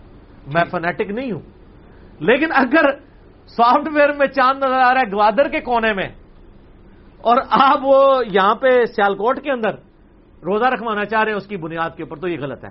اور یہ 1 یونٹ والی بات بھی میں اس کے ساتھ ایگری نہیں کرتا ہوں. 1 یونٹ کا تعلق اس کے ساتھ قطعی ہی نہیں ہے. 1 یونٹ اگر مانے مجھے بتائیں کیا کوئٹہ کا روزہ اسلام آباد کے مطابق کھلتا ہے؟ سر 40 منٹ تک فرق ہوتا ہے, تو 1 یونٹ یہاں نہیں ڈسٹرب ہو رہا ہونا چاہیے پوری دنیا میں ایک ہی وقت میں روزہ کھلے. وہاں تو کسی کو نہیں نظر آتا یار کوئٹہ والے, اور میں کراچی کا میں حیران ہو گیا 6:15 بجے انفیوں کی اثر ہو رہی. ہم تو سوچ بھی نہیں سکتے, یہاں تو 5:30 سے اوپر جاتی ہی رہی ہے سر. اور 6:15 ہونے کا جی سورج بھی تو 7:30 غروب ہوتا ہے نا. میں کہا ہاں یار پھر 7:30 سے 7:45 ہو رہا ہے. تو 1 یونٹ اگر نمازوں کی ٹائمنگ سے ڈسٹرب نہیں ہو رہا تو ان چیزوں سے بھی کوئی 1 یونٹ ڈسٹرب نہیں ہوگا. اس مسئلے کو جذباتی نہیں لینا چاہیے, انٹلیکچولی اس کو ایڈریس کرنے کی ضرورت ہے. تو میں نے اپنی گزارشات رکھتی ہیں, باقی عوام الناس ہماری ویڈیو دیکھے گی, خود فیصلہ کر لیں گے انشاءاللہ. ماشاءاللہ, جزاکم اللہ خیر. علی بھی اگلا سوال ہے, کسی بیٹے وہ کہتے ہیں کہ ہماری کمپنی میں سٹاف کے لیے الگ سے میس ہے اور آفیسرز کے لیے الگ سے. سٹاف کے میس میں صفائی کا انتظام غیر تسلی بخش ہے. ہم لوگ چھپ کر کبھی کبھار آفیسر میس میں کھانا کھا لیتے ہیں اور پیمنٹ بھی کرتے ہیں, وہاں اضافی کھانا بھی ہمیں ملتا ہے. کیا ایسا کرنا درست ہے یا پھر اس کا کوئی اور سلوشن بتائیں؟ سلوشن ہم نے یہ بھی آپ کو سوشل سلوشنز بھی دینے ہیں. پہلی بات ہے کہ یہ ویسے ایک المی حقیقت ہے کہ ہمارے آفیسز میں بھی ایسا ہی ہوتا ہے کہ سٹاف کے میس میں چونکہ سٹاف کے لوگ ہوتے ہیں تو کھانے پینے کا اس طریقے سے اہتمام نہیں ہوتا, صفائی کا بھی نہ معیار کوئی اچھا ہوتا ہے جی. لیکن آفیسر سے چونکہ یہ لوگ ڈر رہے ہوتے ہیں تو آفیسر میس کے اندر صفائی کا بھی اہتمام زیادہ اچھا ہوتا ہے اور کھانے کی کوالٹی بھی اچھی ہوتی ہے. ان کے لیے پہلا تو اصولی جواب یہ ہے کہ اگر اس ادارے میں پابندی ہے کہ سٹاف کے میس کے لوگ آفیسر میس میں کھانا نہیں کھا سکتے تو ان کا آن پیمنٹ بھی آفیسر میس میں جا کے کھانا کھانا غلط ہے. ٹھیک ہے, کیونکہ رول اینڈ ریگولیشن کو فالو کرنا ہے. مسند احمد کی حدیث ہے, نبی صلی اللہ علیہ وآلہ وسلم نے فرمایا جو کوئی عہد پورا نہیں کرتا اس کا کوئی دین نہیں ہے. یہ عہد ہے نا, ایک سوشل کانٹریکٹ ہے کہ آپ اگر سٹاف کے تھے تو سٹاف کے ساتھ آپ نے ایک کانٹریکٹ کیا ہے گورنمنٹ کے ساتھ کہ میں سٹاف میس میں ہی جاؤں گا. ٹھیک ہے, آفیسر میس تو آپ کو الاؤ نہیں ہے, اگرچہ آپ پیسے دے کے بھی کھا رہے ہیں لیکن اصل میں وہ انوائرمنٹ آپ کو الاؤ نہیں ہے. کیونکہ عموماً یہ ہوتا ہے کہ سٹاف کے میس میں ایئر کنڈیشن نہیں ہوتا, آفیسر میس میں ہوتا ہے. جی ٹھیک ہے نا, تو یہ بھی ایک ڈفرنس ہے کیونکہ وہ جس گریڈ میں ہوتے ہیں ان کو وہ فیسلٹی بلٹ ان ہوتی ہے, ان کے لیے نہیں ہوتی. اس طریقے سے آپ ہمارے آفیسز میں بھی یہی ہوتا ہے کہ جو آفیسرز کی گاڑیاں ہیں وہ ایئر کنڈیشن ہوتی ہیں اور سٹاف کے لوگوں کی نہیں ہوتی. تو اب ایک بندہ کہ جی میں گاڑی تو مجھے پک اینڈ ڈراپ تو الاؤ کی ہوئی تھی گورنمنٹ نے, تو میں آفیسرز والی گاڑی میں بیٹھ جاؤں, چلے کبھی کبھار ہو گیا وہ تو ایک علیحدہ بات ہے مجبوراً, لیکن اس کو روٹین تو نہیں بنایا جا سکتا. تو یہ غلط ہوگا اور حرام ہوگا کیونکہ عہد کی آپ پاسداری نہیں کر رہے. باقی انہوں نے مجھ سے سولوشن مانگا, سولوشن آپ کو دے دیتے ہیں. سر مہربانی کر کے آپ آفیسر ہیں یا سٹاف ہیں, آپ کھانا سر میسوں میں نہ کھایا کریں پلیز. یہ جو آپ کو صفائی نظر آ رہی ہے نا, یہ صرف سامنے ہی نظر آ رہی ہوتی ہے. کبھی آپ خدا نہ خواستہ ان کے کچن کے اندر چلے جائیں نا تو آپ آفیسر میس کا کھانا بھی کھانا چھوڑ دیں گے. میں صفائی کے پوائنٹ آف ویو سے الگ سے بات کر رہا ہوں, باقی جو کوالٹی فوڈ کی ہے اس حوالے سے آپ چھوڑ دیں. اکثر آپ ہوٹلوں پہ بھی اور میسز میں دیکھیں گے کہ جو لوگ پکا رہے ہوتے ہیں وہ اپنا کھانا گھر سے لے کے آئے ہوتے ہیں. تو اگر وہ کھانا اتنا ہی صاف ستھرا اور ٹیسٹی ہے تو خود کیوں نہیں کھاتے؟ میں تو ان کو کل بتا رہا تھا, پرسوں کیا ہوا, عثمان بھائی نے کل چائے منگوائی تھی کل, تو وہ چائے یعنی نا اس میں چینی تھوڑی زیادہ ڈال گئی تھی, تو انہوں نے کہا میں واپس نیچے بھیجتا ہوں. میں کہ جناب مہربانی کرو واپس نہ بھیجنا, تھوک پا کے بھیجے گا جی. یہی ہوتا ہے, لوگ غصہ نکالنے کے لیے یہی کرتے ہیں. یعنی ہوٹلوں پہ بھی اگر آپ نے دوبارہ بھیجا نا کہ یار بھیجیں, وہ کہتے اچھا تنوں میں بھیجنا, وہاں تھوک پھینکتے ہیں گول کے وہ بھیج دیتے ہیں. کیونکہ وہ ڈائریکٹ تو آپ غصہ پہ نہیں نکال سکتے, اس طرح نکالتے ہیں. یہ اسی طرح آفیسرز کے ساتھ بھی کرتے ہیں. یہ جن آفیسرز کو بڑا ایک تکلیف ہوتی ہے نا کہ جی ہم یہ جناب ان کو اس کو کبھی کسی جو ہے ویٹر کو جھاڑ دینا, کبھی کک کو جھاڑ دینا, کبھی یوں کرنا وہ کرنا, وہ یہ نہیں صحیح ہے, یہ پکوڑے میں نمک کم ہے, نئے بنا کے لاؤ. وہ اگلے جو پکوڑے سر بنا کے لاتا ہے نا, اور تھوک والے پکوڑے ہوتے جی, وہ اپنا غصہ اسی طرح نکالتے ہیں, کہتے کھا بچاؤں. یہ میں آپ کو بالکل ریالٹی بتا رہا ہوں کیونکہ میں سب لوگوں کے ساتھ رہتا ہوں, مجھے فیڈ بیک ملتا رہتا ہے. تو میں نے تو کبھی آفس کے ڈرائیور کو بھی تو تڑا کر کے بات نہیں کی ہے. ہیومن ڈگنیٹی سب نے برابر ویل کرنی سر. اس میں دنیا میں اللہ نے ٹھیک ہے برابر نہیں بنایا لوگوں کو, لیکن ہیومن ڈگنیٹی میں سب برابر ہے. چاہے کوئی آفیسر ہے, چاہے اسٹاف کا بندہ ہے, کوئی ڈرائیور ہے, کوئی ویٹر ہے, آپ کہہ کے اس کو بلائیں. یہ اخلاقیات کا تقاضا ہے. میں تو کہتا ہوں اپنے بچوں کو بھی آپ کہہ کے, میری ماشاءاللہ 4 سال کی چھوٹی بچی, میں اسے بھی آپ کہہ کے بلاتا ہوں. آپ اسے آپ کہہ کے بلائیں گے تو وہ اپنے بہن بھائیوں کو بڑوں کو آپ کہے گی. اگر آپ تم کہیں گے تو اس کو تو تم کا بھی پتا ہوگا, یہ تم بھی ایک لفظ ہوتا ہے. تو یہ ایجوکیٹ کرنے کی ضرورت ہے. تو سولوشن میں ان کو دوں گا کہ سر میسوں سے جان چھڑائیں پلیز. آپ گھر سے سالن ٹفن میں ڈال کے رات کو فریزر میں رکھ دیں, تمام آفیسز میں آج کل اوون ہے، چاہے سٹاف کا میس ہے چاہے آفیسر ہے، جو ہم نے کرنا شروع کر دیا تھا. رات کو سالن رکھ دیا ٹفن میں، تھوڑا سا سالن کا ہی رولا ہوتا ہے نا. روٹیاں تو آپ کو تندور سے ایک جیسی ملتی ہیں، مسئلہ سالن کا ہوتا ہے. روٹیاں ایک جگہ ہی لگ رہی ہوتی ہیں. روٹیاں آپ روٹی بھی بہت بہتر ہے اگر آپ گھر سے ہلکا سا گھی روٹی کے اندر لگا کے باہر نہ لگائیں. روٹی اگر ایک پھلکا بنوا لیں، ایک یا دو پھلکے جو آپ کھاتے ہیں، اور اس کو لیں اوون میں آ کے گرم کریں، اور دوپہر کے وقت آپ اپنا کھانا گھر کا بنا ہوا اس کو گرم کر کے کھائیں. یہ سولوشن کریں، آپ میسوں سے جان چھڑائیں. ٹھیک ہے. اور یہ کوئی مشکل کام نہیں ہوتا. گھروں میں سالن تو بنا ہی ہوتا ہے، ٹھیک ہے، تھوڑا سا زیادہ سالن بن جائے گا، بندہ وہ کھانا صبح کے وقت آفس لے جاتا ہے، اسی کو گرم کر کے کھا لیتا ہے. میسوں کے نہ تو آئل صحیح یوز ہو رہا ہوتا ہے الا ماشاء اللہ، نہ کھانے کی کوالٹی ایسی ہوتی ہے. بعض اوقات کھانا غلط بنا ہوا ہو تو کتنے لوگوں کے پھر پیٹ بھی خراب ہو جاتے ہیں. گھر جیسا کھانا کوئی نہیں ہے جی. صحیح. تو میں جو لوگ آفیسز میں جاب کریں گے ان کو میں صرف لاہور کا راستہ نہیں، ان کو کرایہ بھی بتا رہا ہوں. کرایہ لیکن اپنے گھر سے لیں گے وہ، کہ وہ گھر سے کھانا لے کے آئیں. آفیسر اور سٹاف کے چکر سے ہی آپ باہر نکلیں، اور آپ دیکھیں کتنا آپ کا ٹائم. میس تک جاتے ہیں، گپے مارتے ہیں، راستے میں غیبتیں ہوتی ہیں، پھر وہاں بیٹھ کے ٹیبلوں پہ غیبتیں ہو رہی ہوتی ہیں، ٹائم ضائع ہو رہا ہوتا ہے. 1 گھنٹے میں کھانا کھا کے واپس آتے ہیں. اس کی بجائے آپ اپنے ٹیبل سے اٹھیں، اپنا جو ہر جگہ آفس کے اندر چھوٹے چھوٹے کچنز بنے ہوتے ہیں وہاں جائیں، اوون میں رکھیں، گرم کیا، لا کے ادھر ہی کھایا، اور دیٹس آل. یہ کام کریں بجائے آپ ان کھانوں کے چکروں میں پڑنے کے. وہ آپ کا غلط ہوگا اگر آپ کو الاؤ نہیں ہے، چاہے آپ پیمنٹ کے اوپر بھی کر رہے ہیں، کیونکہ پیمنٹ صرف آپ کھانے کی نہیں کریں گے، اس انوائرمنٹ کی بھی آپ کو کرنی پڑے گی، جو تو کوئی طریقہ کار ہی نہیں ہوگا. یہ تو اسی طریقے سے ہے کہ آپ اکانومی کا ٹکٹ لے کے اور اے سی والے کمرے میں چڑھ جائیں، اور آپ کہیں گے اے سی والا بھی پنڈی جا رہا تھا، میں پنڈی سے آگے تو نہیں گیا. تو اے سی والے میں جو لوگ بیٹھے ہوئے ہیں سر، وہ 500 روپے کا ٹکٹ لے کے بیٹھے ہوئے ہیں، اکانومی والے نے 200 کا لیا ٹکٹ. تو وہ انوائرمنٹ کے پیسے، خالی ٹرین پہ چڑھنے کے پیسے نہیں ہیں. پھکی بھی نال تھوڑی تھوڑی دینی چاہیے نا، پھکی بغیر بات سمجھ نہیں آتی ہے. ٹھیک ہو گیا. علی بھی وہ یہ کہہ رہے تھے کہ جو بھائی پھر غصے میں تھوک پھینکتے ہیں تو ان بھائیوں کے لیے بھی کوئی پھکی ہے آپ کے پاس؟ نہیں، اس میں تو کہیں تھوک نہیں لکھا ہوتا سر. ان کے لیے کوئی پھکی نہیں ہے.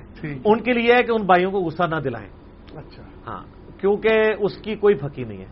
اخلاقیات بہت اچھی چیز ہے. اخلاق کے ذریعے ہی آپ کسی کا دل جیت سکتے ہیں. آپ بد اخلاقی سے پیش آئیں گے سر، یہ تو وہ دور ہے کہ بد اخلاقی سے وہ اکثر میں کہتا ہوں تو اپنے بھائیوں کو، آج کل وہ زمانہ ہے کہ اولاد کو اف تک مت کہو، ماں باپ کو نہیں. سر آپ چھوٹے بچے کو بنوا کے بتائیں، لاجکس کرتا ہے. ٹھیک ہے نا.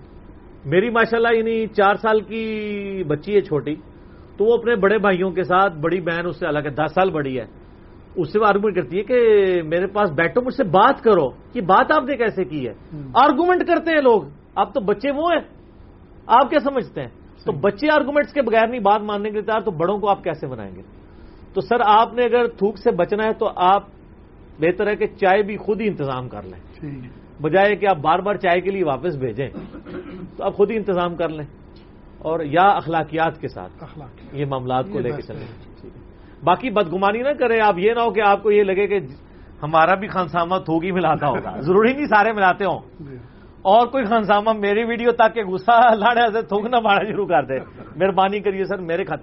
اور شرعی مسئلہ آپ کیوں نہیں پوچھ رہے اس کے اوپر کہ تھوک پاک ہے یا نہ پاک؟ تھوک پاک ہی ہے. اگر کوئی ڈال بھی دے نا، کھانا ڈال ہی رہے گا. شرعی حکم تو یہ ہے. پنڈورا باکس کھولے گا. تھوک نہ پاک نہیں ہے نا، پاک ہے. ویسے بھی اگر تھوک ڈال کے نا وہ ایک اگر اس کو ابالا دے لیتا ہے نا تو وہ تھوک کے جراثیم بھی مر جاتے ہیں. ٹھیک ہوگا. سر آپ کے کئی ادھر روٹیاں لگانے والے ہیں، پسینہ بیچ میں ہو رہا ہوتا ہے، لوگ کہتے ہیں یار میں روٹی لینی نہیں. کیوں نہیں لینی یار؟ پسینہ جب گرا، روٹی اس نے لگائی تندور میں، اس آٹے کا پانی بھی اڑ گیا، پسینہ بھی اڑ گیا، کوئی مسئلہ نہیں ہے. یہ پاسبل نہیں ہے. اور نمک کو کتنا سارا رہ جائے گا؟ اس کو پورا کوئی گلاس ڈول دے ہوتا ہے، نمک کتنا ہوتا ہے. تو پسینہ بھی پاک ہے، تھوک بھی پاک ہے. اگر کہیں پہ ڈل بھی گئی ہے غلطی سے، یہ جان بوجھ کے بھی کسی نے ڈال دیے، تو کوئی ایسا مسئلہ نہیں. علی بھی پھر شہزاد بھائی کا سوال آ گیا ہے. آج کل بعض غیر سنجیدہ علماء نے ممبر رسول صلی اللہ علیہ وسلم کا تقدس پامال کر رکھا ہے، اور وہ علماء مسجد میں ایسے ایسے بے ہدہ لطیفے سناتے ہیں کہ الامان الحفیظ پلیز ان علماء سو کے فتنے سے امت کو ضرور آگاہ فرمائیے گا. دیکھیں جی، ان علماء سو کو پہلے انہی مکاتب فکر کے لوگ انجوائے کرتے رہے ہیں.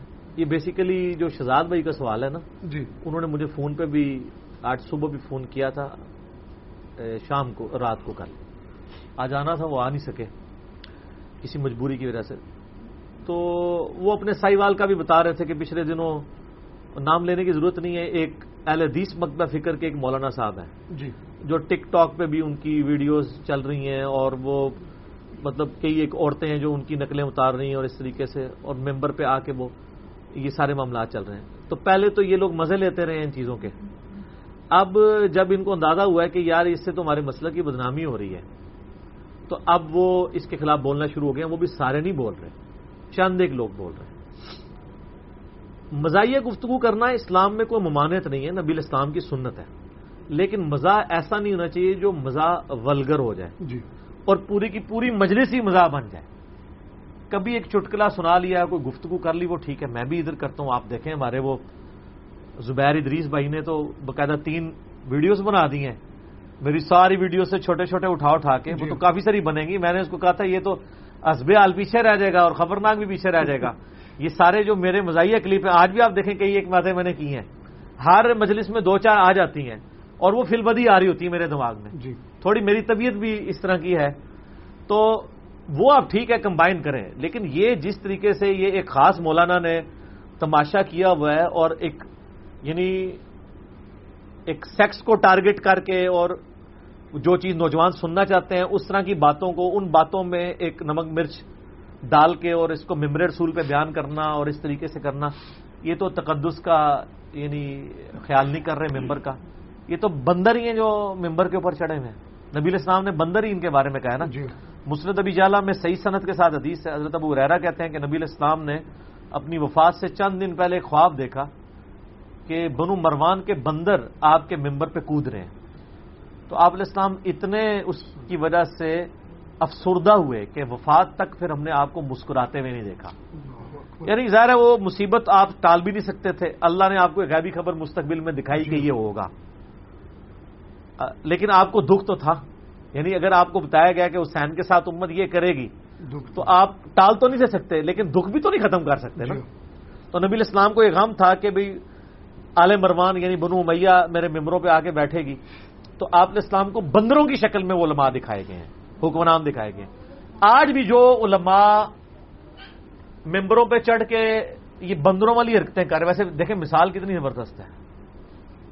اور بندروں کی مثال علماء یہود کے ساتھ بھی ہے، کیونکہ یہ بندر کس کو اللہ نے کونوا قردۃ خاسئین، پھٹکارے ہوئے بندر بن جاؤ، جو قرآن میں آیا تھا بنو اسرائیل کو کہ انہوں نے ہیلا کر لیا تھا اصحاب سبت نے ہفتے کے دن شکار مچھلیوں والے چکر میں. تو ان کو بھی اللہ نے بندر بنایا، اور نبی اسلام نے خواب میں بھی بندر کی شکل میں آپ کو دکھایا گیا کہ آپ کے ممبر پہ چڑھیں گے.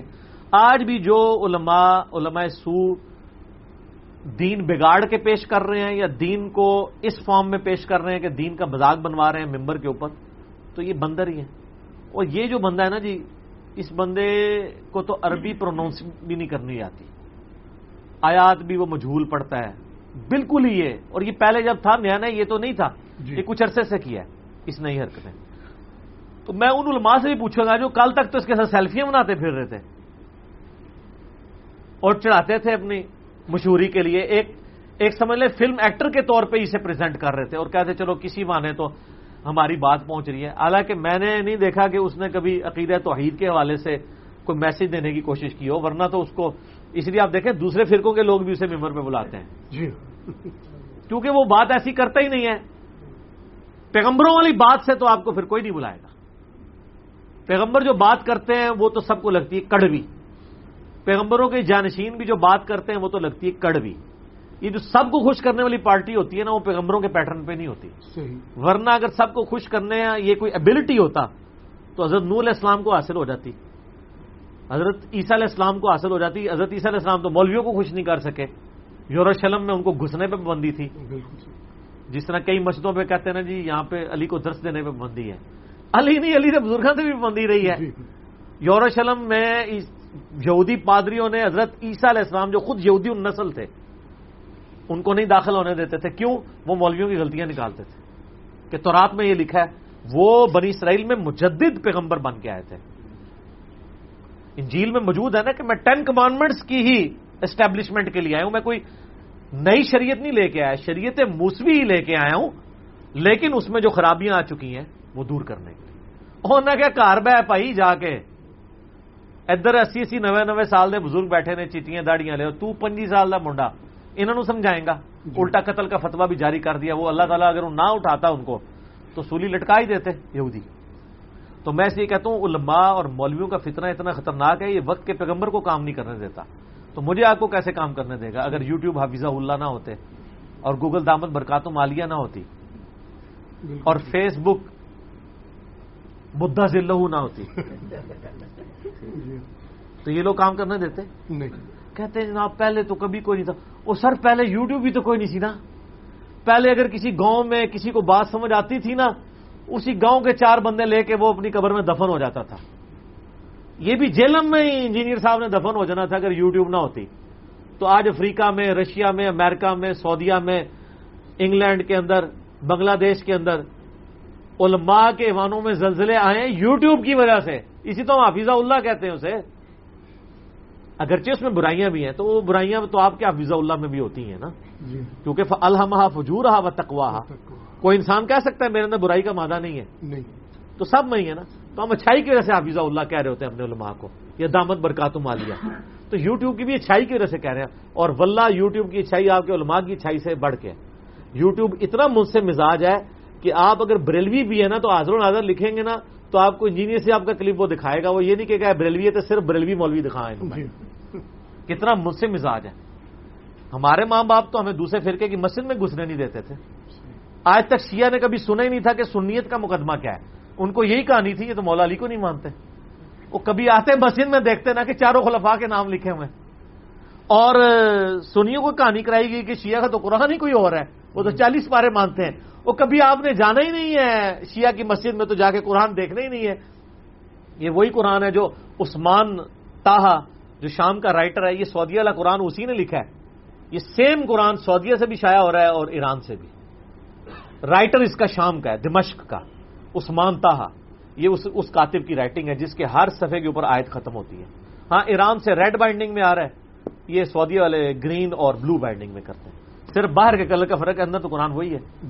تو یہ اگر یہ چیزیں نہ ہوتی تو مجھے تو اپنے نبی الاسلام کی اس بشارت کے اوپر اب ایمان پکا ہو گیا کہ مسند احمد میں حدیث ہے، قیامت اس وقت تک قائم نہیں ہوگی جب تک دنیا کے ہر گھر میں میرا پیغام نہ پہنچ جائے۔ صحابہ کرام نے تو یہ سوچے نہیں ہوگا کہ دنیا کے ہر گھر میں کیسے نبی علیہ السلام کا پیغام پہنچ سکتا ہے۔ سر اب ہم کہہ سکتے ہیں کہ بڑی آسانی سے، یہ دنیا انٹرنیٹ کی بن چکی ہے۔ آپ امیجن کریں اس وقت انٹرنیٹ کی جو دنیا آج سے 10 سال بعد کیا حالت ہوگی، آج ہی سنبھالی نہیں جا رہی ہے کہ گاؤں ایریا میں جہاں ڈاکیا مہینے میں 1 دفعہ جاتا ہے نا، آپ تو ڈاک بھی لکھتے ہیں ندیم بھائی، وہاں سے فون آتے ہیں کہ جی علی بھائی کے ریسرچ پیپر، تو میں ان کو کئی بار کہتا ہوں ان سے پوچھا کرو تمہیں علی بھائی، وہ کہتے ہیں جی موبائل سگنل آتے ہیں، ڈاکیا تو مہینے بعد آتا ہے، سگنل تو ہر سیکنڈ میں آ رہا ہوتا ہے۔ تو ہم انجینئر صاحب کو دیکھتے ہیں، تو ان گاؤں میں جا کے میں نے کوئی دعوت و تبلیغ کا کام کیا، میں خود گیا ہوں فزیکلی، یا میں نے کوئی اپنا ایلچی بھیج دیا وہاں پہ، کوئی پیڈ ملازم بھیج دیا؟ نہیں، یہاں تو سارے فیس بھی لے۔ سموسے بھی اپنے پیسوں کے نہیں کھاتے، میں ان کو دیتا ہوں کہ یار کھا لو چلو سموسے چائے بھی، ٹھیک ہے، بس اس سے زیادہ نہیں کچھ کرتے۔ تو سب لوگ اپنی اپنی کنٹریبیوشن کر رہے ہیں، تو اس حوالے سے یہ اللہ کا شکر ہے کہ سچائی کی دعوت پھیل گئی۔ ٹھیک ہے، جزاکم اللہ خیر۔ علی بھی اگلا سوال ہے، سیدنا عثمان غنی رضی اللہ تعالیٰ عنہ سے متعلق آپ کا حالیہ کلپ بہت شاندار تھا۔ آپ نے بتایا کہ نبی صلی اللہ علیہ وسلم کی 2 بیٹیاں سیدنا عثمان کے عقد میں تھیں، ان کے نام بتا دیں اور یہ بھی بتائیں کہ ان کی اولاد کیا اہل بیت ہے؟ سیدنا عثمان غنی رضی اللہ تعالیٰ عنہ علیہ السلام کو ذو النورین بھی کہا جاتا ہے، 2 نوروں والا۔ وہ اسی وجہ سے کہا جاتا ہے کہ نبی علیہ السلام کی آنکھوں کا نور 2 بیٹیاں یکے بعد دیگرے ان کے عقد میں آئی۔ یہ اکٹھی عقد میں نہیں تھیں، ہماری شریعت میں، نبی علیہ السلام کی شریعت میں ایک وقت میں 2 بہنوں کو جمع کرنا حرام ہے۔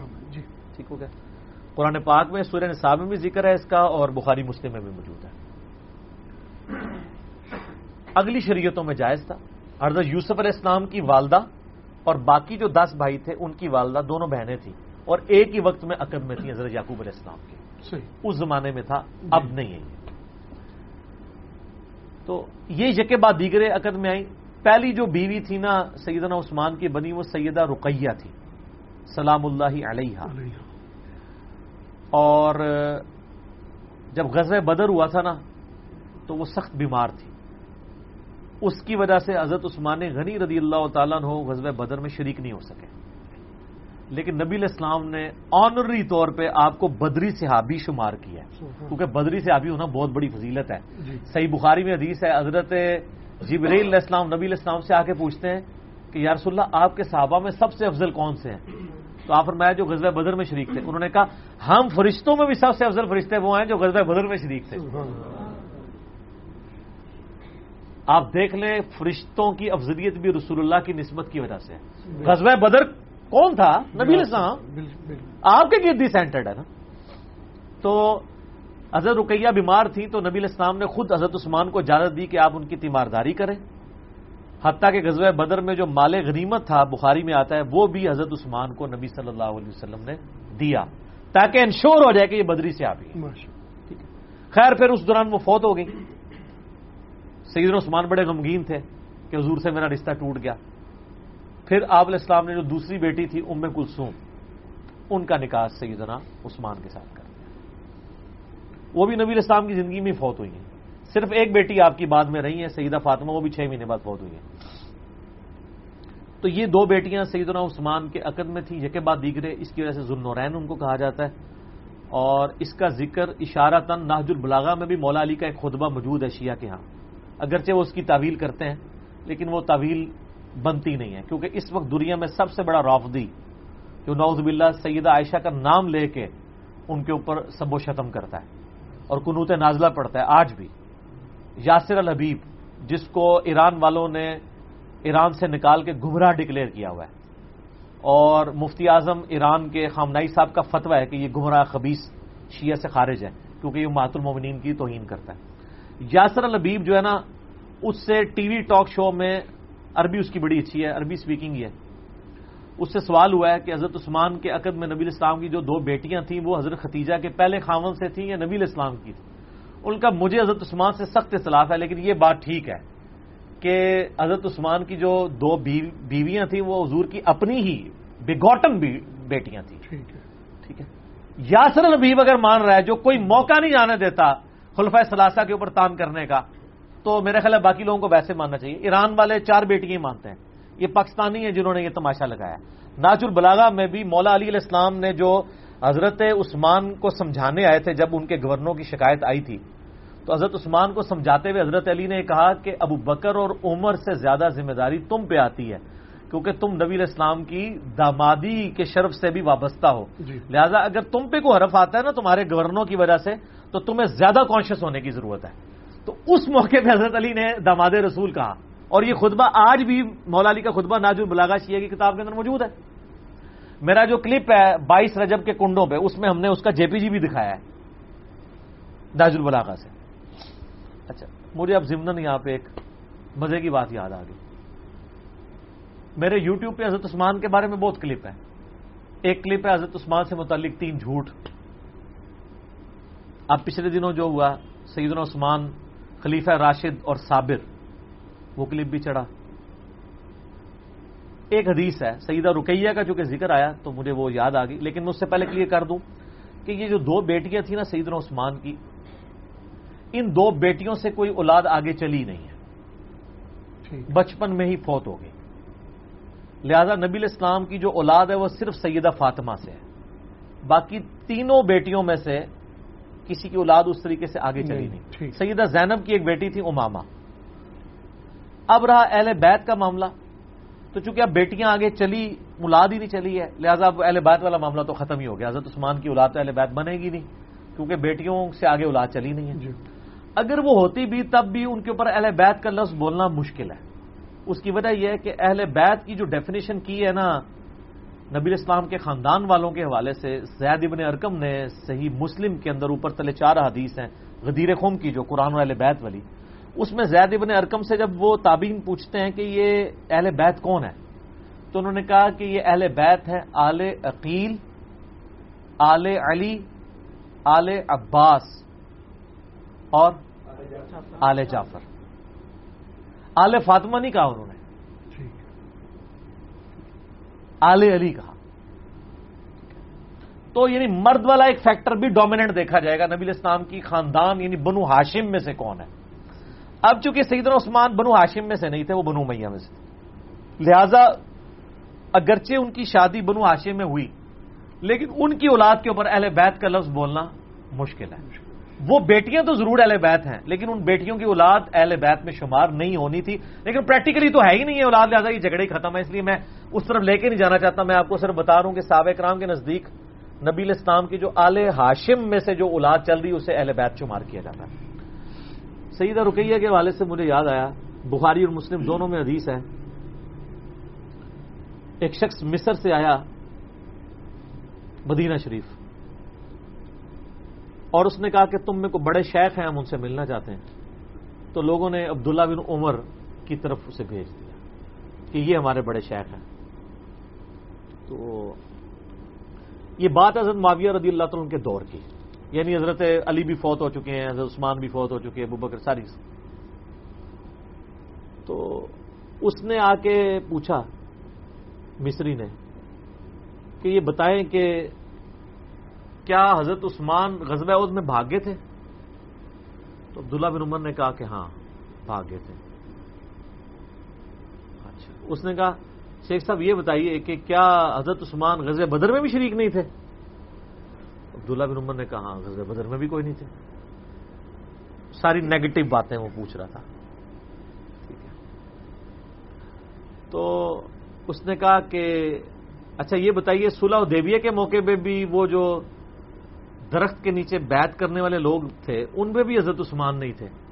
تو عبداللہ بن عمر نے کہا ہاں ادھر بھی نہیں تھے. وہ یہ پوچھنا چاہ رہا تھا کہ یہ تینوں فضائل والی باتیں ہیں. بدری ہونا، اصحاب شجرہ کے بارے میں صحیح مسلم میں حدیث ہے جنہوں نے اس درخت کے نیچے میری بیعت کی ہے ان کو آگ نہیں چھوئے گی.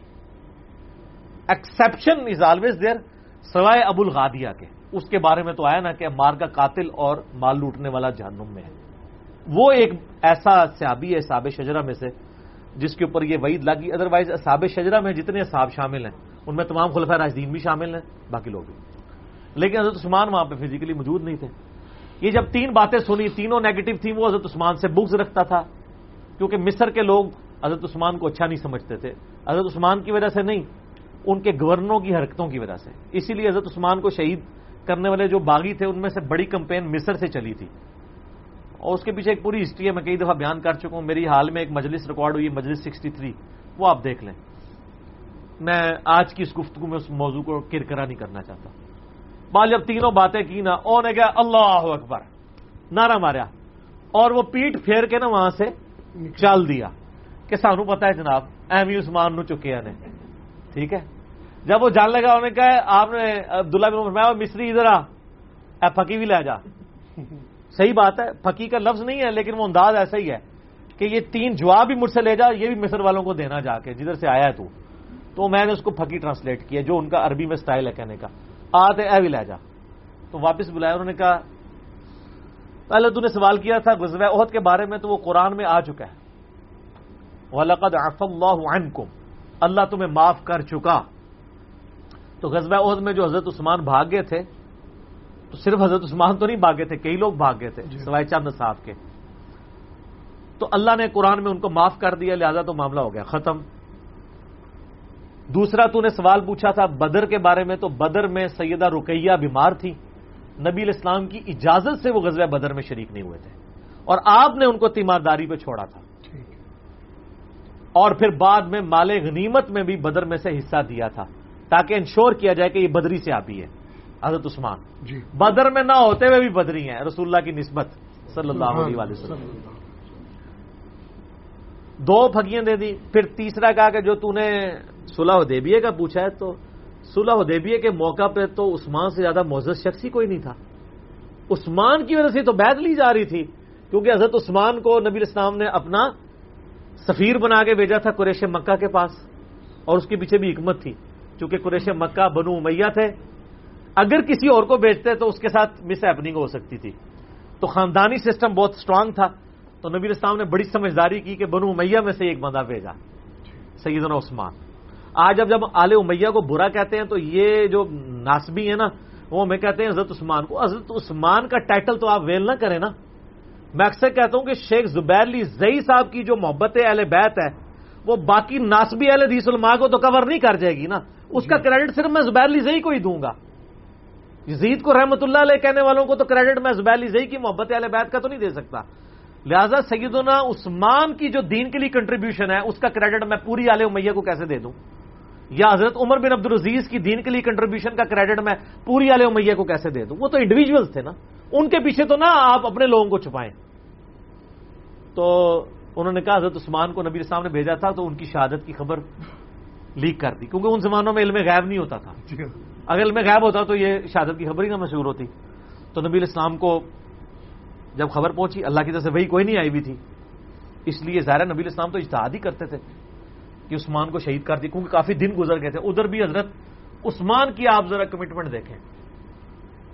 مکے میں گئے ہیں, آل امیہ نے کہا کہ چلو تم تو آئے ہوئے عثمان, تم ہی طواف کر لو. انہوں نے کہا نہ, نبی علیہ السلام نہیں طواف کرنے کے لیے تم ان کو آنے دے رہے, میں نہیں طواف کروں گا. کعبے کی نسبت بھی رسول اللہ کی وجہ سے, اور چلے گئے. انہوں نے کہا میں طواف کعبہ نہیں کروں گا. جب نبی علیہ السلام کو تم نہیں آنے دے رہے ہو تو میں اکیلا کیوں طواف کر کے چلا جاؤں؟ حالانکہ یہ وہ لوگ ہیں جن کو 6 سال ہو گئے مکے سے نکالا ہوا ہے اور مکے کی محبت ان کے دل کے اندر ہے, لیکن نسبت اللہ اور اس کے رسول کی ہے عز و جل و صلی اللہ علیہ وآلہ وسلم. حضرت عثمان کی جب خبر پہنچی تو نبی الاسلام نے درخت کے نیچے صحابہ کو 1400, ایک روایت بخاری کی میں 1400 آتا ہے, دوسری میں 1500 صحابہ تھے. آپ علیہ السلام نے سب کو کہا کہ آپ موت کے اوپر بیعت کرو میرے ساتھ, ہم اس وقت تک یہاں سے نہیں ہٹیں گے جب تک عثمان کے قتل کا بدلہ نہ لے لیں. پیچھے خبر مشہور ہو گئی, انہوں نے حضرت عثمان کو روک لیا ہوا تھا کوئی مذاکرات کرنے کے لیے. تو اندر سے ڈرپوک تھے, تبھی تو پیس ٹریٹی کے اوپر آمادہ ہو گئے تھے. انہوں نے کہا یہ موت پہ بیعت کر رہے ہیں تو بھائی جان چھڑاؤ. حضرت عثمان کو کہا بھائی جی جاؤ تسی. اب جب ایک ایک کی بیعت آ رہی ہے تو حضرت عثمان تو موجود نہیں تھے, تو نبی علیہ السلام نے اپنا بایاں ہاتھ بلند کیا, فرمایا یہ عثمان کا ہاتھ ہے اور میں عثمان کی بھی بیعت لیتا ہوں. غائبانہ بیعت لی. تو انہوں نے کہا تم کہتے ہو صحابہ شجرہ میں شامل نہیں تھا. عثمان تو اس دن اتنا معزز تھا کہ رسول اللہ نے اپنے ہاتھ کو عثمان کا ہاتھ قرار دے کے اس کی بھی بیعت لی تھی. وہ بیسیکلی انہی منوسوں کے لیے لی تھی تاکہ کل کو جواب دیا جا سکے کہ حضرت عثمان صحابہ شجرہ میں شامل ہیں, اور رسول اللہ نے ان کو آنری طور پہ شامل کیا ہے. ٹھیک ہو گیا.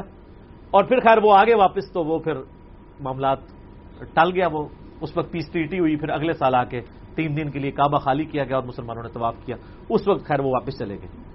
تو یہ سیدہ رقیہ کی وجہ سے مجھے یاد آ گیا کہ اس میں وہ بدر والا بھی معاملہ تھا کہ سیدنا عثمان شامل نہیں ہوئے تھے. ٹھیک ہے علی بھی. اگلا سوال ہے, کیا قرآن حکیم کے الفاظ اور نقطے اور اعراب نبی صلی اللہ علیہ وسلم کی وفات کے بعد لگائے گئے؟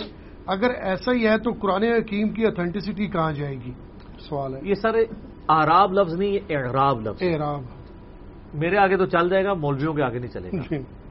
قالت الاعراب آمنا, پینڈو لوگ کہتے ہیں, بادیہ نشین گاؤں کے رہنے والے دیہاتی لوگ کہ ہم ایمان لے کے آئے. اے نبی فرماؤ تم ایمان نہیں لائے, اسلام لائے ہو. قالت الاعراب, یہ آپ نے یاد رکھنا ہے کہ قالت الاعراب میں الف کے اوپر حمزہ کے اوپر زبر آتی ہے. اعراب کہتے ہیں پینڈو, عرابی گاؤں کے رہنے والے لوگ, بادیہ نشین. ایک لفظ ہے اعراب, الف کے نیچے زیر, جسے ہم عموماً اپنی لنگوسٹک میں زبر زیر پیش کہتے ہیں, لیکن وہ زبر زیر پیش نہیں ہوتے. اعراب ڈفرنٹ چیز ہے. زبر زیر پیش کے ذریعے عربی الفاظ کی مختلف حالتوں کو اعراب کہا جاتا ہے. مثلا محمد جو لفظ ہے صلی اللہ علیہ وسلم, اس کی اعرابی حالت اپنی اصل میں حالت رفع ہے, اور سب کی حالت رفع ہی ہوتی ہے. یہ لفظ ہے محمدن, پیش حالت رفع یعنی پیش اینڈ پہ آئے گی محمدن. لیکن درود شریف میں کیا ہوتا ہے؟ اللہم صلی علی محمدن. یہ محمدن جو محمد دن بن گیا ہے, یہ اس کی اعرابی حالت چینج ہو گئی ہے الا کی وجہ سے. الا پریپوزیشن ہے عربی میں, اور عربی میں اصول یہ ہے کہ حروف جر میں سے, پریپوزیشنز میں سے کوئی آ جائے تو اگلے الفاظ پیش کو زیر میں بدل دیتے ہیں. تو اللہم صلی علی محمدن جو ہے اللہم صلی علی محمدن بن گیا. تو یہ اعرابی حالت ہے, محمدن محمدن. زبر زیر پیش عام حالت میں اس کو آپ کہہ سکتے ہیں. ویسے زبر زیر پیش کے لیے حرکات کا لفظ آتا ہے. یہ میں نے آپ کو مدنی ٹھیک ہو گیا. اب آ جائیں نقطوں والا مسئلہ. یہ نقطے، اعراب، زبر زیر پیش، یہ پرابلمز ہیں اجمیوں کے. عربیوں کے یہ پرابلم نہیں ہے. سیدنا عثمان کا جو نسخہ اس وقت توپ کاپی میوزیم میں رکھا ہوا ہے ٹرکی کے اندر، تو آپ دیکھیں گے وہ اسی طریقے سے ہی ہے. کوئی اس کے اوپر اعرابی حالتیں موجود نہیں ہیں، بلکہ سیدنا عثمان کے خون کے دھبے بھی ہیں. صحیح، ٹھیک ہے نا. ایک رشیا کے اندر بھی ہے ایک نسخہ. تو یار کیا زبردست بات یاد آئی. آپ کو پتا ہے خون کے دھبے کس آیت کے اوپر ہے؟ فَسَيَكْفِيكَهُمُ اللَّهُ، اللہ تیرے لیے کافی ہے. یہ سورہ بقرہ کے بالکل اینڈ پہ آتا ہے نا، پہلے پارے کے اینڈ پہ. تو ان الفاظ کے اوپر سیدنا عثمان کا خون گرا تھا رضی اللہ تعالیٰ عنہ علیہ السلام. ہاں تاشکند میں بھی ہے. تو ادھر جو اعراب یا نقطوں والا ضرورت نہیں ہے، بلکہ اردو میں کئی الفاظ ایسے ہیں جس میں آپ کو بھی حرکات کی ضرورت نہیں پڑتی. مثلا اگر میں آپ کے سامنے وائٹ بورڈ پہ لکھوں دال اور نون، تو آپ اسے کیا پڑھیں گے؟ ہمارا بچہ بھی اسے دون یا دان نہیں پڑھے گا، اگرچہ زیر لگی ہوئی ہے یا نہیں لگی ہوئی. ٹھیک ہے. کیونکہ ہمیں پتا ہے اردو زبان میں لفظی یہی ہوتا ہے. اسی طریقے سے عربی میں جو الفاظ ہیں نا، وہ اپنے زبر زیر پیش اور نقطوں کی بھی محتاجی سے پاک ہے. عربیوں کو پتا ہوتا ہے کہ یہ لفظ کیا ہے، کیونکہ ان کی لنگوسٹک ہے. اس کے بغیر بھی ان کو یہ پتا ہے، وہ ان چیزوں کے محتاج نہیں ہے. یہ تو جو اعراب تھے، یہ تو سیدنا علی نے اپنے دور خلافت میں ابو الاسود الدولی جو چیف جسٹس تھے کوفہ کے اور ان کے شاگرد بھی تھے مولا علی کے، اور صرف اور نحو میں امام مانے جاتے ہیں، وہ ان کی ڈیوٹی لگائی تھی. انہوں نے یہ اعراب لگوائے تھے قرآن میں. یہ جاج بن یوسف علی تو کہانی انہوں نے کرائی ہوئی ہے نا، حضرت علی کو پیچھے کرنے کے لیے. یہ حضرت علی کے دور میں ہو گیا تھا کام. ٹھیک ہے. تو یہ تفسیر قرطبی کے اگر آپ مقدمے میں پڑھ لیں تو آپ کو یہ بات مل جائے گی. عجاب نے یوسف علی بھی بات ملتی ہے، لیکن وہ مضبوط نہیں ہے، یہ مضبوط بات ہے. بہرحال یہ اعراب نہ بھی لگے ہوئے ہوں تب بھی آپ الفاظ کو اردو میں صحیح پڑھ رہے ہوتے ہیں. آپ زبر کو زیر، زیر کو زبر، لیکن بعض الفاظ ایسے ہوتے ہیں جو آپ کو نہیں پتہ ہوتے. مثلا میں اگر لکھوں الف خا لام الف قاف، تو کئی لوگ اسے اخلاق پڑھیں گے، کئی لوگ اخلاق پڑھیں گے. لیکن جنہیں اردو آتی ہوگی وہ اسے اخلاق ہی پڑھیں گے. لفظ اخلاق نہیں ہوتا، اخلاق ہوتا ہے. بالکل. ہم اردو میں لفظ پڑھتے ہیں رضا، رضائے الہی سے وفات پا گئے. یہ لفظ ہوتا ہے رضائے الہی سے. را زوئیں، زوئیں نہیں اس کو کہتے زواد ہے، عربی میں بواد ہوگا. الف، اسی لیے آپ دیکھیں اسے کوئی رضا پڑھتا ہے، اسپیلنگ بھی آپ دیکھیں انگلش میں غلط چل رہے ہیں. انگلش میں رضا کے اسپیلنگ ہونا چاہیے RIZA، لیکن کیا لکھا جاتا ہے RAZA. غلط چل رہے ہیں، لیکن اردو میں چل جاتا ہے. لیکن عربی ایسی زبان ہے کہ اس میں یہ نہیں چلتا. وہاں تو زبر زیر کے فرق سے الفاظ کے معنی ہی بدل جاتے ہیں، پروننسیشن سے الفاظ کے معنی بدل جاتے ہیں. الفاظ کو لمبا یا زیادہ کرنے سے، کم کرنے سے اس کے معنی بدل جاتے ہیں. لام زبر لا پڑھے تو اس کا مطلب ہے ضرور، اور لام الف زبر لا پڑھے تو مطلب ہے نہیں. بالکل اپوزٹ. قلب دو نقطوں والا دل، اور کف کش والا کاف قلب کتا. کتنا فرق ہے، بہت فرق ہے. تو یہ عربی کے اندر، اس کے لیے میرا آپ کو ریکویسٹ ہے، میں نے ایک عربی پوری کی پوری پڑھا دی ہے. عربی پروننسیشن تجوید 2 گھنٹے کے اندر، مسئلہ 200، وہ آپ دیکھیں تو آپ کو انشاءاللہ کلیئر ہو جائے گا. تو نقطوں کی محتاجی کوئی نہیں سر. ہاں ہمیں ضرور ہے. عربیوں کے سامنے ابھی بھی آپ بغیر نقطوں والا رکھیں نا، جن کو عربی آتی ہے. ایک تو پاکستانی عربی ہے نا، پاکستانی عربیوں کو اتنی عربی نہیں آتی ہے. میں آپ کو صحیح بتا رہا ہوں، بہت کم لوگ ہیں جن کو عربی لنگوسٹک آتی. جیسے اب میں اگر شیکسپیئر کی پیور انگلش لا کے رکھ دوں تو بڑے بڑے انگلش والوں کو کئی الفاظ ڈکشنری سے دیکھنے پڑ جائیں گے. کیوں؟ وہ ہمارے مستعمل نہیں انگریزی، پیور لٹریچر کی انگریزی ہے. لیکن عام انگریزی خبریں تو آپ اور میں بھی سن کے سمجھ رہے ہوتے ہیں، تھوڑی بہت بول بھی لیتے ہیں. انگریزی ہمیں آتی ہے، لیکن اگر آپ بہت دقیق الفاظ کی بات کریں اس طریقے سے آپ دیکھیں، اب قرآن کی عربی اللہ کے فضل سے آپ کہیں سے کھولیں میں آپ کو قرآن کا ترجمہ کر دوں گا، لیکن اگر آپ بخاری شریف کھولیں تو مجھے کئی الفاظ کا ترجمہ نہیں آتا ہوگا، اس لیے کہ ثقیل عربی ہے۔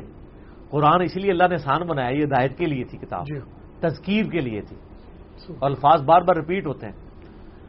تو قرآن میں بھی 30واں پارہ ذرا مشکل ہے۔ آپ اس عربی کی بات کرتے ہیں، آپ عربی کی کوئی حدیث تھوڑی سی لمبی ہو بخاری مسلم سے، آپ کسی عالم کے سامنے لے جائیں جا کے ترجمہ کرائیں، آپ 50 علماء کو دینا تو بیچ میں سے 45 سے زیادہ غلط ترجمہ کر دیں گے، کیونکہ وہ دقیق اور لیکن اور یہ بھی غلط ترجمہ آپ اپنے سامنے بیٹھ کے کرائیں تو شاید 49 ہی غلط کرتے ہیں، یہ چھپ چھپا کے ڈکشنریاں دیکھ کے کریں گے ترجمہ، سامنے ان میں سے کوئی بھی کرنے کے لیے تیار نہیں ہوگا، کیونکہ وہ فلوئنسی میں نہیں آئی ہوتی نا۔ اللہ یہ کہ آپ دیکھیں نا کتنے علماء جو عربی میں تقریر کر سکتے ہیں، آپ کو کہتے ہیں نا عربی، ان کو کہ ذرا ایک دن عربی میں تقریر کریں اور ہم سامنے عربی بٹھائیں گے، یقین کریں وہ ان کی وہ پریٹ کرے گا یار یہ کون سی عربی بول رہے ہو، نہیں کر سکتے تقریر۔ ہمیں انگریزی آتی ہے، مجھے اچھی میری پوری تعلیم انگریزی میں، لیکن میں نے چونکہ انگریزی کبھی بولی نہیں، اگر آپ مجھے انگریزی میں تقریر کرنے کے لیے کہہ دیں تو میں تو کئی ایک جملے غلط بول جاؤں گا۔ ہاں اگر آپ مجھ سے لکھوائیں تو میں آپ کو بڑے بچے انگریزوں سے اچھی انگریزی لکھ دوں گا، کیونکہ وہ لکھتے وقت تو میں اپنے ٹینس وہ سب کچھ سوچ سوچ کے لکھ رہا ہوں گا، لیکن اگر آپ مجھے کہ فل بدی بولنا تو میں رٹی رٹائی تقریر تو ضرور بول لوں گا، ٹھیک ہے، انگریزی کے اگر کچھ جملے میں نے یاد کیے ہیں، لیکن وہ ڈائریکٹ فل بدی تو گفتگو نہیں کر پاؤں گا، تو یہی کچھ ہوتا ہے۔ تو آپ ٹینشن نہ لیں سر، وہ نقطوں سے کوئی فرق نہیں پڑتا، قرآن محفوظ ہی ہے اللہ کے فضل سے، دو گتوں کے درمیان۔ علی بھی اگلا سوال ہے، کیا عقیقہ کا گوشت پکا کر کھلانا ضروری ہے؟ اگر فیملی بڑی ہو تو گوشت کیسے پورا کیا جائے؟ پانی زیادہ ڈال لیں اس میں، لمبا شورا پورا ہو جائے گا۔ اچھا یہ اتنی بڑی فیملی ہے، میرا خیال ہے اتنی بڑی فیملی تو پھر کم لوگوں کی ہوتی ہوگی، فیملی سے مراد وہ کزنز اور پیچھے تک لے رہے ہوں گے۔ پہلی بات ہے یہ جو ہماری ٹریڈیشن ہے نا پنجاب کے اندر کہ آپ نے رشتہ داروں کو ضرور بلا کے کھانا ہی کھلانا ہے، یہ کوئی ضروری نہیں ہے۔ صرف یہ آیا ہے صحیح بخاری کے اندر کہ بچہ جو پیدا ہو اس کی طرف سے خون بہاؤ، ٹھیک ہے۔ ڈیٹیلز ترمذی میں آئی ہیں، 2-3 حدیثیں ہیں جامعہ ترمذی میں صحیح سند سے۔ ایک حدیث تو یہ ہے کہ جب بچہ پیدا ہو تو 7ویں دن اس کا عقیقہ کرو، اس کا نام رکھو اور اس سے گندگی دور کرو، یعنی سر کے بال وغیرہ مڈو۔ اور ایک اور ترمذی کی حدیث میں آیا کہ 7ویں دن عقیقہ کرو، لڑکے کی طرف سے 2 بکرے اور لڑکی کی طرف سے 1، اور اس چیز کی بھی پرواہ نہ کرو کہ وہ نر ہیں یا مادہ، یعنی بکری بھی کر سکتے ہیں عقیقے میں اور بکرا بھی کر سکتے ہیں، اور اس میں دونا ہونا بھی شرط نہیں ہے، دونا ہونا صحیح مسلم میں عام قربانی کے لیے شرط ہے، اس میں اگر کوئی کرتا ہے تو بہت اچھی بات، ضرور کرے، یہ عام صدقہ ہے اور جان کے بدلے جان ہے، یہ آپ سر گائے میں حصہ بھی نہیں ڈال سکتے کیونکہ وہ گائے ایک جان ہے۔ ہاں اپنے لڑکے کی طرف سے 2 گائے دے دیں اور لڑکی کی طرف سے 1، وہ آپ کی مرضی، وہ میرے خلاف نہیں دیں گے، لیکن یہ بھی اجتہاد ہوگا، صحابہ تابعین سے گائے بھی ثابت نہیں ہے، بکری یا بکرا یا دمبا یا دمبی یا بھیڑ یا اس کی فیمیل یعنی میل دینا ہے آپ نے تو وہی ثابت ہے۔ تو وہ گوشت آپ نے صدقہ کر دیا، جان دے دی، اب چاہے وہ سارا گوشت آپ خود کھا لیں، سارا کسی کو صدقہ کر دیں، مسجد میں بھجوا دیں یا کسی مدرسے میں بھیج دیں، ہماری اکیڈمی میں نہ بیچیے گا مہربانی کر کے، یا آپ رشتہ داروں کو بلا کے کوئی دیکھ پکوا دیں، تو اگر آپ کی فیملی پوری نہیں ہو رہی 2 بکروں سے بھی تو آپ تیسرا بکرا بھی دے دیں، 2 تو کم سے کم ہے، زیادہ تو آپ جتنا مرضی اللہ کی راہ میں خیرات کریں، تو 3 بکرے پکا لیں، اگر آپ کہتے ہیں 2 ہی میں نے پورے کرنے ہیں تو شوربہ ذرا لمبا کر لو، ٹھیک ہے، یا اس کے چھوٹے چھوٹے ٹکڑے کروا کے بریانی کی ایک دیگ بنوا لیں جس میں کہیں کہیں بوٹی ڈھونڈنے سے مل رہی ہو، چاولوں سے پورا کر لیں۔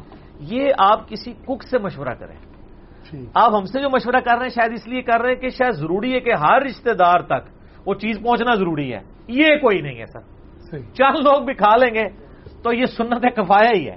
اچھا ایک اور میں بتاؤں، اگر کسی کا بچپن میں غربت کی وجہ سے عقیقہ نہیں ہو سکا، خود نہیں کر سکا یا اس کے ماں باپ نہیں، تو بعد میں بھی کر سکتا ہے، لیکن اگر کوئی ایسا مسئلہ نہیں تھا، آپ جان بوجھ کے ڈیلے کریں تو عقیقہ 7ویں دن ہی ہے، اس کے بعد ابو داؤد میں ترمذی میں حدیث ہے، اس کے بعد عام صدقہ ہے۔ سن کبرا البیہقی میں موجود ہے، نبی الاسلام نے اعلان نبوت کے بعد اپنا عقیقہ کیا تھا، یہ جواز کی حد تک ہے، ورنہ یہ کہنا کہ جی وہ منڈے دا ماما پہ آندا ہے تے منڈے دی پھوپھی پہ آمدی ہے تے چاچی پہ آمدی ہے تے اگلے مہینے عقیقہ کریں گے، وہ پھر عقیقہ نہیں ہوگا، اس وقت عقیقہ کر لیں گوشت فریزر میں ڈال دیں، جدو مامی ہے پھوپھی ہے ادو پکا لو، سروشن تے اسی دینا ہے نا، کرایہ بھی نال لاہور کا دینا ہے، لیکن قربانی اسی دن کر لیں۔ اور اس میں یہ بھی یاد رکھیے گا کہ 7ویں دن ہونا ہے، اور دن میں بھی آپ کو اعتبار کرنا ہے۔ اگر بچہ مغرب سے پہلے پیدا ہوا ہے تو وہ دن شمار ہو رہا ہوگا۔ مثلا اگر کسی کا بچہ جمعرات کو پیدا ہوا ہے مغرب کے دن، مغرب سے پہلے، تو وہ جمعرات کے دن پیدا ہونا شمار ہوا ہے، اس کا جو عقیقہ ہے وہ اگلی بدھ کو ہوگا۔ جمعہ 8 سنے ہیں نا، ایگزیکٹ وہی دن واپس آ جائے تو وہ 8واں دن ہوتا ہے جی۔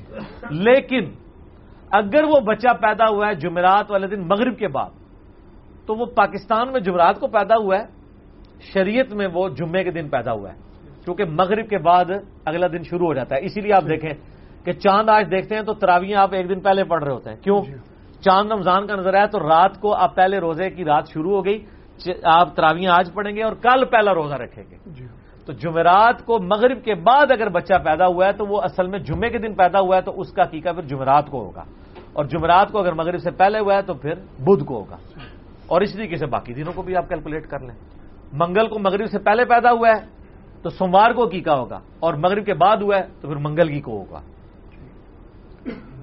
یہ میں نے سارے ایک مدنی پھول اس سے ریلیٹڈ جتنے تھے وہ جزاک اللہ علی بھی۔ اگلا سوال ہے، محدث اور فقیہ میں کیا فرق ہوتا ہے؟ کیا حدیث سے مسائل نکالنا صرف فقہاء کا کام ہوتا ہے اور محدث صرف ریکارڈ کیپر کا کام کرتے ہیں؟ اگر ایسا ہی ہے تو بلغوا انی ولو آیا والی بات کہاں تک صحیح رہ جائے گی؟ پلیز اس کی وضاحت فرما دیجیے۔ اس سوال میں سے جو مجھے خوشبو آ رہی ہے وہ آپ کو نہیں آ رہی، کتنا خطرناک سوال ہے۔ بیسیکلی اسلام کی ہسٹری کے اندر 2 پارٹیاں رہی ہیں،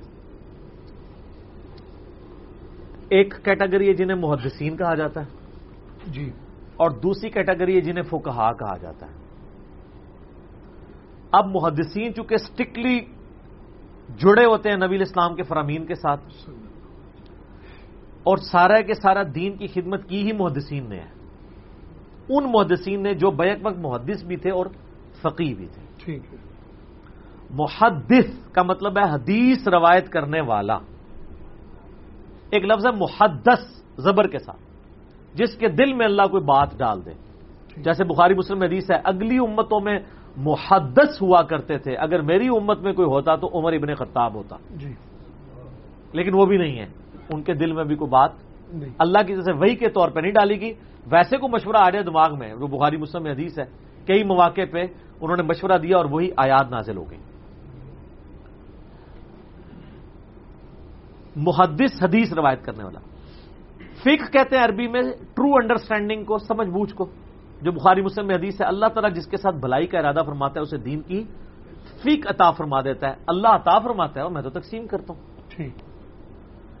اب وہ کہتے ہیں جی 2 کیٹیگریز ہوتی ہیں، لاجیکلی تو یہ بات درست ہے، لیکن یہ جس انٹینشن کے ساتھ بیان ہو رہی ہوتی ہے نا، وہ پیچھے نیت درست نہیں ہوتی ہے۔ اس میں وہ ہمارے محدثین کو بھی محدث کہہ کے بیسیکلی گالی دے رہے ہوتے ہیں کہ یہ تو جاہل لوگ ہیں، ریکارڈ کیپر ہیں، ان کو کیا پتا اس حدیث سے کیا نکالنا ہے، ٹھیک ہے نا۔ وہ کہتے ہیں ان کا کام ویسے ہی ہے جیسے ڈاکٹر نسخہ لکھتا ہے تو آپ ڈاکٹر کو آپ پتا ہے اس نے کون سا نسخہ نکلا ہے، جو دوائیں بیچنے والا ہے اس کو تو پتہ ہی نہیں ہے کہ یہ دوائی میں نے اس ڈاکٹر کے کہنے کے اوپر اعتماد کرنا ہے، وہ صرف دوائیں کیپ کرتا ہے، لیکن ان کو پتہ نہیں ہے کہ دوائیں اس طرح کیپ نہیں ہوئی ہوئی ہیں جس طرح حدیثیں کیپ ہوئی ہیں، وہ تو بڑی محنت سے ہوئی ہیں۔ امام بخاری باقاعدہ فقیہ ہیں، ہر حدیث سے وہ رزلٹ نکالتے ہیں اور باقاعدہ چیپٹر کی ہیڈنگ بناتے ہیں۔ مثال میں آپ کو دیتا ہوں، صحیح بخاری میں حدیث ہے، ابن مسعود کہتے ہیں رضی اللہ تعالیٰ عنہ علیہ السلام، حضور کے بڑے لاڈلے صحابی، سفر و حضر میں حضور کے نالین مبارک اپنے ساتھ رکھتے تھے، صاحب النالین مشہور تھے، صحیح بخاری میں آتا ہے۔ ابن مسعود کہتے ہیں کہ نبی علیہ السلام نے مجھے نماز کا تشہد اس حالت میں تعلیم فرمایا کہ آپ نے میرا دایاں ہاتھ اپنے دونوں مبارک ہاتھوں میں لے کے مجھے کہا کہ پڑھ التحیات للہ والصلوات والطیبات۔ یہ جو مشہور ہے نا کہ یہ شب معراج کی گفتگو ہے، یہ کسی حدیث میں نہیں ہے، بالکل جعلی کہانی ہے، یہ نبی علیہ السلام نے تعلیم فرمایا عبدہ و رسولہ تک۔ تو اس حدیث پہ امام بخاری نے باب بند ہے، اس حدیث کو کئی جگہ لے کے ہیں، کئی رزلٹ اس حدیث سے نکالے ہیں۔ کتاب الادب چیپٹر میں جو سلام والا چیپٹر ہے نا، اس میں انہوں نے یہ حدیث دوبارہ ریپیٹ کر کے اس کے اوپر ہیڈنگ باندھی ہے، 2 ہاتھ سے مسافے کا جواز۔ کتنے امام بخاری کا دماغ گیا ہے، جتنے اہل حدیث میں نہیں گیا، اونٹ چلا جاتا ہے ویسے میرے لیکچرز کے بعد، وہ تو جان بوجھ کے 1 ہاتھ، میں تو اہل حدیثوں سے لیتے ہی 2 ہاتھ کے ساتھ ہوں، اور کسی کے ساتھ 1 ہاتھ سے دوں، اہل حدیث میں 2 ہاتھ نہ لینا، میرے 2 ہاتھ کے مسافے پہ بھی کلپ ریکارڈڈ موجود ہے۔ تو امام بخاری نے اس پہ باب باندھا ہے کہ 2 ہاتھ سے مسافے کا جواز، کہ نبی علیہ السلام نے امت کو ایک تعلیم دی ہے کہ 2 ہاتھ سے بھی مسافہ کیا جا سکتا ہے۔ ویسے تو امام بخاری کی ایک علیحدہ سی کتاب ہے الادب المفرد، اس میں صحیح سند کے ساتھ ہے، سلمہ ابن اکوا کو 2 تابعین ملنے کے لیے آتے ہیں اور وہ کہتے ہیں یہ رسول اللہ، یہ 2 ہاتھ ہیں جن سے میں نے رسول اللہ صلی اللہ علیہ وسلم کے ہاتھ پہ بیعت کی تھی۔ ٹھیک ہے جی، وہاں پہ رسول اللہ کے 2 ہاتھ تھے ابن مسعود کے کیس میں، ادھر یہ کہتے ہیں کہ میرے 2 ہاتھ ہیں، وہ تابعین اٹھ کے ان ہاتھوں کو چوم لیتے ہیں کہ ان ہاتھوں نے نبی علیہ السلام کی بیعت کی ہے، تو 2 ہاتھوں سے بیعت کی۔ تو اس پہ امام بخاری نے باب باندھا 2 ہاتھ سے مسافے کا جواز۔ اس طرح کئی ایک امام بخاری رزلٹ نکالتے ہیں، تو امام بخاری بیک وقت محدث بھی ہیں اور فقیہ بھی ہیں۔ یہ بات ٹھیک ہے کہ 2 کیٹیگریز اس حوالے سے تو ہیں کہ کچھ محدث جو ہے وہ اس طرح فقیہ نہیں ہوتے، میں تو یہ نہیں کہوں گا کہ بالکل ہی فقیہ نہیں ہوتے، ایسا تو نہیں ہوتا۔ امام مسلم نے اپنے کسی حدیث کے اوپر چیپٹر کی ہیڈنگ نہیں باندھی، بعد میں امام نبوی نے باندھی ہے، تقریباً امام مسلم کی وفات کے 300 سال کے بعد، 350 سال کے بعد۔ لیکن امام مسلم نے جو ترتیب مسلم کی دی ہے وہ خود ہی بتاتی ہے کہ وہ کتنے بڑے فقیہ تھے۔ حضرت علی کی شان میں جو حدیث آئی ہے، علی سے محبت نہیں رکھے گا مگر مؤمن، علی سے بغض نہیں رکھے گا مگر منافق، اس کو حضرت علی کے فضائل میں نہیں لکھا، کتاب الایمان میں لکھا ہے امام مسلم نے کہ یہ ایمان کا ٹیسٹ ہے۔ حالانکہ اس کو حضرت علی کے فضائل والے چیپٹر میں بھی ڈال سکتے تھے، وہاں نہیں ڈالا، بڑی ترتیب سے انہوں نے لکھا ہے۔ ٹھیک ہو گیا۔ گھوڑوں کے دموں والی حدیث جس کو پکڑ کے رفع الدین پہ لگاتے ہیں، امام مسلم نے ترتیب سے حدیثیں جمع کی ہیں، جہاں پہ سلام والی حدیثیں آتی ہیں وہاں جا کے اس کو ڈالا ہے، تاکہ کل کو کوئی قیام والی میں نہیں ڈالا، ورنہ انہوں کہنا تھا یہ قیام والا رفع الدین ہے۔ بڑی انٹلیکچوئل امام مسلم نے کمال ترتیب لکھی ہے، اور یہ ان کی للہیت تھی کہ انہوں نے حدیثوں سے رزلٹ بھی نہیں نکالے، یہ بتانے کے لیے میرے خیال ہے انہی کو میسج دیا تھا کہ حدیث سے کوئی بندہ بھی رزلٹ نکال سکتا ہے، تھوڑی سی اپنی عقل استعمال کرے، کامن سینس۔ میں اس کو چھوڑتا ہوں، تم خود احادیث دیکھو، پتہ چل جائے گا۔ بہرحال جو بہت دقیق بحثیں ہیں وہ تو ان سے بھی نہیں ہوتی ہیں، اسی وجہ سے تو یہ تقلید کر رہے ہیں، فقیہ تو ان میں بھی کوئی نہیں پیدا ہوا ابھی تک، ورنہ تقلید کر رہے ہوتے پرانے اماموں کی، اور جدید مسائل میں آج کے علماء سے مسئلے پوچھ رہے ہوتے ہیں، پھر کیا ان کے مقلد ہیں؟ وہ بہت دقیق مسائل ہیں جس میں کو بہت انٹلیکچوئل لوگوں کی ضرورت ہے۔ یہ پتہ کیا چاہ رہے ہوتے ہیں کہ اگر کسی نے پڑھا ایاک نعبد و ایاک نستعین تو وہ فوراً سوچے گا یہ تو یا علی مدد کہنا غلط ہے، تو ڈائریکٹ اس آیت سے مسئلہ نکال لے گا، تو اس کو کیا کہیں گے؟ یہ فقیہ کا کام ہے، آپ صرف اس کو آگے بلغوا عنی ولو آیا، اس کو آگے ہی پہنچاؤ، عمل کوئی نہ کرو، یعنی کام چک کے رکھو، آگے ہی چھوٹی آؤ، آپ کوئی نہ عمل کرو۔ یہ تو ہو گیا ایک مثال حنفیہ بریلویہ کے لیے۔ اب حنفیہ دیوبندیہ کے لیے بھی قرآن میں ایک بندہ آیت پڑھتا ہے، یا اہل الکتاب لا تغلوا فی دینکم ولا تقولوا علی اللہ الا الحق، اہل کتاب اپنے دین میں غلو نہ کرو اور اللہ کے بارے میں وہی بات کرو جو سچی ہو۔ تو اگر کوئی دیوبندی آئے یہ پڑھے گا آیت سورہ نساء کی 171، وہ کہے گا واقعی اللہ کے بارے میں تو پھر ہمیں کوئی بات نہیں کرنی چاہیے، تو یہ المہند میں کیوں لکھا ہے علماء دیوبند نے کہ نبی علیہ السلام کی قبر اللہ کے عرش، کرسی اور خانہ کعبہ سے بھی افضل ہے؟ تو یہ انہوں نے کس آیت سے نکالا ہوگا؟ دماغ سوچے گا نا۔ پھر وہی دیوبندی اگر بخاری کی حدیث پڑھ لے کہ اے میرے امتیوں دیکھنا میری شان کو اس طرح بلند نہ کرنا جس طرح عیسائیوں نے اپنے پیغمبر کی شان بلند کی تھی، میں اللہ کا بندہ اور اس کا رسول ہوں، مجھے اللہ کا بندہ اور اس کا رسول ہی کہنا، تو وہ سوچے گا یار یہ شیطان نے ان کو پٹی پڑھائی ہوگی کہ اللہ اور رسول کو کمپیریزن کرنا شروع کر دیا کہ نبی کی قبر اللہ کے عرش سے، اللہ کی کرسی سے، اللہ کے گھر خانہ کعبہ سے افضل ہے۔ یہ کہانی کرائی ہے نا ایک، قرآن اس میں کہیں ہوتی تو ہم اسے کہانی کبھی بھی نہ کہتے، اس لیے آپ دیکھیں سارے بیک فوٹ پہ چلے گئے، کہتے ہیں کوئی رکھ لے تب بھی ٹھیک، نہ بھی رکھے تب ٹھیک، کڈی وڈی کہانی ہے نا، تانوں نہیں چھڈنا، گھر تک پہنچاواں گے، رکھ بھی لے ٹھیک، کتوں کتنے لکھے ہے، کولو کہانی بنائی، یہ اس لیے بنائی تاکہ سانو چھیڑے کوئی نہ، ٹھیک ہے نا۔ تو سر وہ ایک مفتی کی توبہ کہانی آپ دیکھ لینا، پھر ہم نے اپلوڈ کی ہے نا، کیسے اس نے پینترے بدلے ہیں، اور اس کے نیچے لوگوں نے کمنٹس کیا کہ مفتی صاحب نے ہمارے مسلک کے دیوبند کو بہت بدنام کروایا. اس سے بہتر تھا مفتی صاحب خاموش ہی رہتے. میں باقی مفتیوں سے بھی کہوں گا، بریلوی، دیوبندی، اہل حدیث، اہل تشیع، کہ میرے بارے میں کلپ بناتے ہوئے 10 دفعہ سوچا کریں. یہ آپ میرے بارے میں کلپ نہیں بنا رہے ہوں گے، یہ آپ اپنے آپ کو خود مشین کے اوپر چڑھا رہے ہوں گے. اور مشین پہ کوئی بندہ چڑھ دے تو پھر کیا ہوتا ہے؟ کیما بن کے دوسری طرف نکلتا ہے. الا یہ کہ کوئی صحیح بات کرے، ہم انشاءاللہ رجوع ریکارڈ کرا دیں گے، ضرور رجوع ریکارڈ کروائیں گے. اللہ کے فضل سے ہم نے کئی معاملات کے اندر رجوع ریکارڈ کروایا ہے، انشاءاللہ تعالی اب بھی ریکارڈ کروائیں گے. لیکن بات کوئی ہونی چاہیے. تو اس لیے وہ کہتے ہیں وہ ڈائریکٹ نہیں، یہ فقہا کا کام ہے، بزرگوں سے پوچھ پوچھ کے چلیں. یہ تو صرف آپ نے روایت کرنا ہے، اور روایت کرنا حدیث کے بارے میں ہے. اور وہ بھی اس طرح نہیں ہے.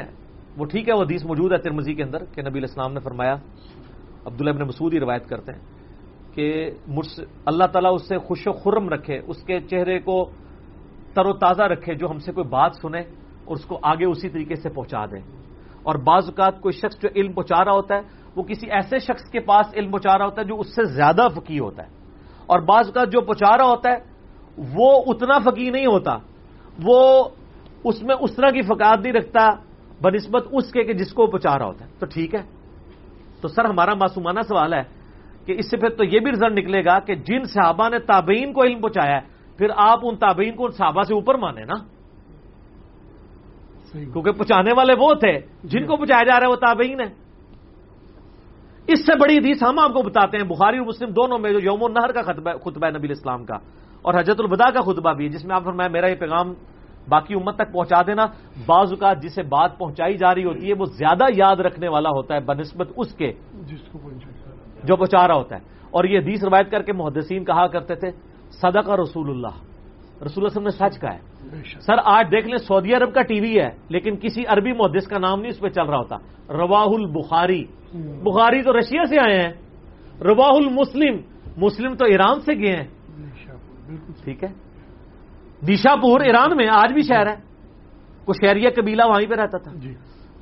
روا ابو داؤد افغانستان کے خراسان کے رہنے والے تھے. ترمز آج بھی ایک شہر ہے افغانستان کا جہاں کے امام ترمزی رہنے والے تھے. یہ پاکستان نے سپلائی لائن امریکہ کی بند کر دی تھی تو اس وقت میں نے پہلی دفعہ ترمز اسٹیشن کا نام سنا تھا. تو ترمزی افغانستان میں ترمز شہر ہے. یہ سارے کے سارے 6 کے 6 امام نان اور عربک ہیں. اور فقہ میں بھی آپ دیکھ لیں ایک امام مالک کو آپ کہہ سکتے ہیں کسی درجے میں کہ وہ عربی ہیں، ادروائز باقی سب کے سب اجمی ہیں. تو اللہ تعالیٰ نے ان لوگوں سے کتنے بڑے بڑے کام لیے ہیں. یہ جو یہ روند مارتے ہیں نا کہ فقہا محدثین کی بحث کر رہے ہوتے ہیں، بیسیکلی یہ بتانا چاہ رہے ہوتے ہیں قرآن دی ڈائریکٹ نہ پڑھو. جب ان سے پوچھے آپ فقیہ ہیں تو کہیں گے ہم بھی نہیں ہیں. میں نے کہا فقیہ لفظ رہو تو فقیہ لفظ رہو اور قبر رسول اللہ کے عرش سے افضل ہے اے مسئلہ پھر تھی لفظ رہو تو لبڑا ہی نہیں. سر قرآن کے بارے میں نہیں ہے. قرآن وَلَقَدْ يَسَّرْنَا الْقُرْآنَ لِلذِّكْرِ، قرآن یاد دہانی کے لیے، نصیحت کے لیے، تذکیر کے لیے آسان ہے. کوئی سمجھنے والا پورے قرآن میں کہیں ہے کہ قرآن نصیحت کے لیے بڑا مشکل ہے کوئی اس سے دور بھاگنے والا؟ یہ آیت کوئی نہیں ہے. لیکن دوسری آیت جو میں نے پڑھی سورۃ القمر میں 4 دفعہ آئی ہے کم از کم، ٹھیک ہے 5 دفعہ بلکہ. تو قرآن سے ہم نصیحت ہی حاصل کرتے ہیں، ہم مسائل نہیں نکالتے. اور میں نے ان کو بتایا کہ مسائل تو اللہ کے بندو تمہارے علماء بھی نہیں نکال سکتے. کئی سائنٹیفک فیکٹس پہ آیات ہیں جو آج ہمارے علماء کو سائنس آتی نہیں، پرانے کو بھی نہیں آتی تھی. میں نے بتایا امام غزالی نے کیمیائے سعادت میں لکھا ہے کہ سورج زمین سے 160 گنا بڑا ہے. امام غزالی سے بڑا کوئی فقیہ ہے عرب و عجم میں؟ ان سے بڑا کوئی مفسر ہے؟ ان سے بڑا کوئی صوفی ہے؟ اور غلطی کتنی بڑی کھا گئے کیونکہ علم غیب نہیں تھا ان کو. آج ہمارے بچے کو بھی پتا ہے کہ سورج زمین سے 160 گنا نہیں، 1060 گنا بھی نہیں، 1,60,000 گنا بھی نہیں، 13 لاکھ گنا بڑا ہے. تو یہ ہمیں کسی ہمارے بزرگ اور فقیہ نے تو نہیں بتایا. اچھا یہ تیل جو دریافت ہے وہ کس مفسر نے کیا تھا؟ مجھے ان کا نام اتر رہا ہے. سر ایڈون تھے لیکن مفسر نہیں تھے، وہ امریکہ میں تھے، پنسلوینیا میں انہوں نے تیل کا کنواں دریافت کیا تھا. اچھا سر یہ جو گھڑی ہے یہ کس حافظہ اللہ نے بنائی تھی جس کے اوپر نمازوں کے ٹائم چل رہے ہیں؟ اور یہ پرنٹنگ پریس جس پہ بخاری مسلم اور یہ مشکات قرآن پاک چھپ رہے ہیں اتنے خوبصورت، یہ کس رحمت اللہ علیہ نے اور کس دامت برکات مالیہ نے بنایا تھا؟ وہ کچھ بھی نہیں تھوڑے پلے، بزرگوں نے رونے روندے رہتے ہو بہ کے. ٹھیک ہے، اس طرح نہ کیا کریں. احادیث کا محدثین کا مذاق نہ اڑایا کریں. محدثین فقہا بھی ہیں اور جو فقہا ہیں وہ محدثین بھی ہیں، دو الگ کیٹیگریز بہت دقیق مسائل کے اندر ہیں. آپ جن مسئلوں میں یہ روند مارنے کی کوشش کر رہے ہیں، سر آپ کے تو سارے مسئلے نہ محدثین سے ثابت ہے نہ فقہا سے ہیں. وہ فقہ حنفیہ بریلویہ، فقہ حنفیہ دیوبندیہ، فقہ اہل حدیثیہ اور فقہ اہل تشیع کی ہیں. یہ قرآن و حدیث کے مسائل نہیں ہیں، لہٰذا ان کو اپنے جیب میں رکھیں. اور اذان کا وقت شروع ہو چکا ہے، ہم اذان کا جواب دیتے ہیں، باقی انشاءاللہ اذان مغرب کے وقفے کے بعد انشاءاللہ. بسم اللہ والصلاة والسلام علی رسول اللہ وعلی آلہ واصحابہ اجمعین الی یوم الدین. آج 9 جون 2019 کو علمی و تحقیقی مجلس نمبر 67 میں اذان مغرب کے وقفے کے بعد بقیہ کے سوالات کا سلسلہ شروع کرتے ہیں. علی بھی سوال ہے، طواف کعبہ کے چکروں کے دوران اگر نماز کے لیے رکنا پڑ جائے تو وہ چکر وہیں سے شمار ہوگا یا پھر اس چکر کے لیے دوبارہ سے حجر اسود تک واپس آنا ہوگا اور پھر استلام کر کے سٹارٹ کرنا ہوگا؟ اس پہ اجماع ہے کہ دوبارہ سے چکر سٹارٹ کرنے کی ضرورت نہیں ہے، بلکہ اس چکر کے دوران آپ جہاں پہ کھڑے ہوئے ہیں نماز کی وجہ سے صفیں بن جاتی ہیں نا فرض نماز کے لیے، تو وہ آپ اسی جگہ سے دوبارہ سے باقی حصہ اس کا شروع کر لیں. اگر آپ کو زیادہ وہم ہے تو آپ تھوڑا سا پیچھے آ کے شروع کر لیں، اور اگر آپ بالکل جسٹ ابھی حجر اسود سے تھوڑا سا ہی آگے نکلے تھے پھر آپ بے شک حجر اسود پہ آ کے شروع کر لیں. لیکن آپ نے اگر پونا چکر کاٹ لیا تو آپ پورا واپس آئیں گے تو پھر رش ہوا تو بہت زیادہ ٹائم لگ جائے گا. البتہ اگر آپ کچھ بھی نہ کریں، ایون وضو بھی ٹوٹ جائے کسی کا طواف کعبہ میں، تو جس جگہ وضو ٹوٹا ہے وہ جگہ یاد رکھیں، وضو کر کے آ کے اس جگہ سے ہی دوبارہ سے شروع کریں تو آپ کا چکر شمار ہو جائے گا. واپس جانے کی ضرورت نہیں ہے. کسی کو زیادہ وہم ہے تو بے شک ضرور واپس چلا جائے، ایک چکر یعنی اس والے چکر کو شمار نہ کرے اور ایک چکر اور کر لیں تو بالکل ٹھیک ہے، صحیح، اس میں کوئی ایشو نہیں. جی علی بھی اگلا سوال ہے، آپ کے چاہنے والے بعض جذباتی فالوور اپنے مخالفین کو گالیاں نکالتے ہیں، جبکہ دوسری طرف اگر کوئی مخالف سخت زبان استعمال کرے تو اسے بلاک کر دیا جاتا ہے. کیا یہ آپ لوگوں کی دوغلی پالیسی نہیں ہے؟ میرے بھائی، ہمارا چاہنے والا کوئی گالی دینے والا نہیں ہے. بیسیکلی وہ ہمارے چاہنے والے نہیں ہیں، وہ لوگ تھے جو آپ سے تنگ تھے اور ہمارے چاہنے والے بن گئے. جی، تو وہ اب ہمارے کھاتے میں ڈل گئے ہیں. مجھے خبر ہے اس طرح کے لوگوں کی. وہ لوگ تھے، وہ کہتے ہیں نا جی دشمن کا دشمن دوست ہوتا ہے. وہ مولویوں سے متنفر تھے. انہوں نے دیکھا ایک بندہ ہے جو مولویوں کی چیزیں ہائی لائٹ کرتا ہے، انہوں نے کہا ٹھیک ہے اسی دن کھلوتے ہیں. اب وہ کھڑے تو ہو گئے ہمارے ساتھ اپنے زوم میں. ہم نے ان کو میرے کسی چینل کے اوپر اس طرح کے کامنٹس دکھائے. ٹھیک ہے، دیکھیں ہمارے کامنٹس وہ ہوں گے جو ہمارے آفیشیل چینل سے ہوتے ہوں گے. مجھے دکھائیں کہ ہمارے جو آفیشیل 2 چینل ہیں، engineer Muhammad Ali Mirza short clip اور کمپلیٹ لیکچر، اس میں کسی نے کوئی گندے کامنٹس کیے ہوں اس سے لاگ ان ہو کے، یا اس کے علاوہ جو ہمارے اسٹوڈنٹس نے بھی بنائے ہوئے ہیں، اللہ کے فضل سے اتنی تربیت ان کی ہوئی ہے، چاہے وہ انڈرسٹینڈ اسلام ہو، ٹرو مسلم ہو، مسلم اونلی ہو یا اور ہیں، کہیں پہ آپ کو نیگیٹو کامنٹس نظر نہیں آئیں گے یا گالی گلوچ. باقی رہا بلاک کرنے والا، بلاک اگر کوئی یوٹیوب پہ آپ کو کرتا ہے تو گالیوں کی وجہ سے ضرور کرتا ہوگا. ویسے کامنٹس کرنے سے کوئی بلاک نہیں کرے گا. گالی نہ نکالیں، اپنا پوائنٹ آف ویو. گالی یہ بھی ہوگی کہ آپ خام خواہ الزامات لگانا شروع کر دیں کسی کے اوپر. ایک تو یہ کہ میں نے کوئی حدیث یا آیت بیان کی، آپ اس کے مقابلے میں حدیث یا آیت لکھیں کہ یہ اس نے غلط بیان کیا، یہ اس طرح ہے، تو کبھی بھی نہیں کوئی کرے گا. شکریہ کے نیچے لوگ لکھ دیں گے، یہ نہیں کریں گے کہ آپ جناب انجینئر صاحب نے جو فرما دیا وہ فرما دیا. لیکن اگر آپ گالیاں نکالیں گے اور جھوٹے الزام لگائیں گے کہ اس کو فلاں فنڈ کر رہا ہے، یہ فلاں کا ایجنٹ ہے، تو سر ظاہر ہے کہ اگر آپ کے پیڈ چاہنے والے موجود ہیں تو ہمارے ان پیڈ چاہنے والے بھی ہیں، وہ زیادہ بے لوس ہوتے ہیں. آپ پیسے دے کے چاہنے والے ہیں، ہمارے بغیر پیسے دیے ہوئے چاہنے ہیں، مفت کام کر رہے ہیں لوگ. ہمیں یہ پتہ ہے یہ علماء کے جو چینلز چل رہے ہیں کتنے کتنے لوگ ہیں جنہوں نے بھرتی کیے ہوئے ہیں اور مہینے کا کتنا کتنا بجٹ ہے اور ویورشپ ان کی کیا ہے وہ آپ کو پتا ہے. میرے نام کے بغیر اپلوڈ کریں تو ان کو دیکھتا بھی کوئی نہیں. مجھے پتا ہے کہ انہوں نے 5-6 لاکھ روپیہ مہینے کا بجٹ مختص کیا ہوا ہے صرف میرے خلاف ویڈیوز بنانے کے لیے. 35,000 ایک کیمرہ مین کو دے رہے ہیں، 40,000 روپے ایک ایڈیٹر کو دے رہے ہیں. ہمیں تو ساری خبریں آگے لوگ بتاتے ہیں نا، ہمارے چاہنے والے تو ہر جگہ موجود ہیں نا، ٹھیک ہے نا، تو بتاتے ہیں کہ یہ ہو رہا ہے. اس کے باوجود آؤٹ پٹ ان کی کیا ہے؟ لیکن آؤٹ پٹ ان کی یہ ضرور ہے کہ ان کو جو خدمت لگائی گئی تھی ان کے ذمہ کہ آپ نے ریال لے کے یا ڈالر لے کے یہ کام کرنا ہے، وہ تو کر رہے ہیں. آگے وہ سودا بک نہیں رہا تو وہ ہماری سمجھداری کی وجہ سے نہیں بک رہا. ان کی اس میں کوئی بیوقوفی شامل نہیں ہے، ہماری سمجھداری ہے کہ ہم ان لوگوں کو ایڈریس ہی نہیں کرتے اللہ کے فضل سے. باقی اگر کوئی گالی گلوچ کر رہا ہے میرے نام کے اوپر تو میرا کئی دفعہ اعلان برات ہے, اب بھی میں اعلان برات کروں گا. میں کسی کو آن نہیں کرتا ہوں. یہ اسی طریقے سے ہے کہ کوئی مسلمان جا کے یورپ میں یا امریکہ میں شراب پیے تو اس کی بنیاد کے اوپر آپ نبی الاسلام کو تو بلیم نہیں کر سکتے. نبی الاسلام کی تعلیمات تو نہیں تھی کہ مسلمان شراب پیے یا جا کے سور کھانا شروع کر دیں. اسی طریقے سے نبی الاسلام کی دعوت کو جو آگے لے کے چل رہا ہے اس نے تو کہیں نہیں کہا کہ آپ یہ کرنا شروع کر دیں. اب بعض اوقات ایسا ہوتا ہے کہ میری زبان سے بھی کبھی سخت الفاظ نکل جاتے ہیں, لیکن اگر آپ ان کو پورے کے پورے پہرائے میں دیکھیں تو آپ کو اتنا سخت لفظ وہ نظر نہیں آ رہا ہوگا. لیکن علماء کیا کرتے ہیں, اس میں سے بیچ میں سے کاٹتے ہیں اور پورا کلپ بنا کے گالیاں نکالنا شروع کر دیتے ہیں. اور یہ بھی وہ شخص جس کی ہزاروں گھنٹوں کی ویڈیوز ہیں, اس میں چانس ہوتے ہیں کہ یہ ایک جملہ وہ بول دے. تو سر کوئی پیغمبر تو نہیں, نعوذ باللہ, کسی سے بھی لغزش ہو سکتی ہے. مجھے آپ مجبور نہ کریں, ورنہ میں آپ کو بخاری مسلم سے صحابہ کرام کی زبان, جس طرح کے ان کے الفاظ ان کی زبان سے کئی دفعہ نکلے ہیں, وہ میں اگر اپلوڈ کر دوں ویڈیوز بنا کے اور جے پی جیز بخاری مسلم سے, تو آپ تو صحابہ کرام کو بھی گالیاں نکالنا شروع کر دیں گے. ٹھیک ہے, نعوذ باللہ. ایسا نہیں ہوگا. بعض اوقات بندے کو ایک حمیت دین کی آتی ہے, اس کی وجہ سے یہ بندہ بات کر دیتا ہے. ٹھیک ہے, ہاں ذات کے لیے کر رہا ہو تو آپ ضرور کہیں. ایک بندہ دین کا جنازہ نکال رہا ہے تو اس کے خلاف بات کرتے ہوئے کبھی بات, مثلا آپ اگر بریلویوں کے علماء کو سنیں نا, وہ تقویت الایمان کو کہتے ہیں تفویت الایمان. تقویت الایمان کا مطلب ہے ایمان کو مضبوط کرنے والی, تقویت دینے والی. اس میں گستاخانہ باتیں ظاہر ہے, ٹھیک ہے, ہمیں بھی مانتے ہیں. وہ کہتے ہیں تفویت الایمان ہے, یہ تو ایمان کو موت دینے والی کتاب ہے. تو ہم نے کبھی اعتراض نہیں کیا کہ آپ یہ نام اس کا کیوں بگاڑ رہے ہیں. ٹھیک ہوگا.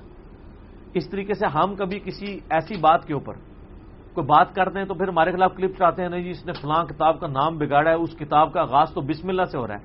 سر غلام احمد قادیانی دجال کی کتابوں کا آغاز بھی بسم اللہ سے ہوتا ہے.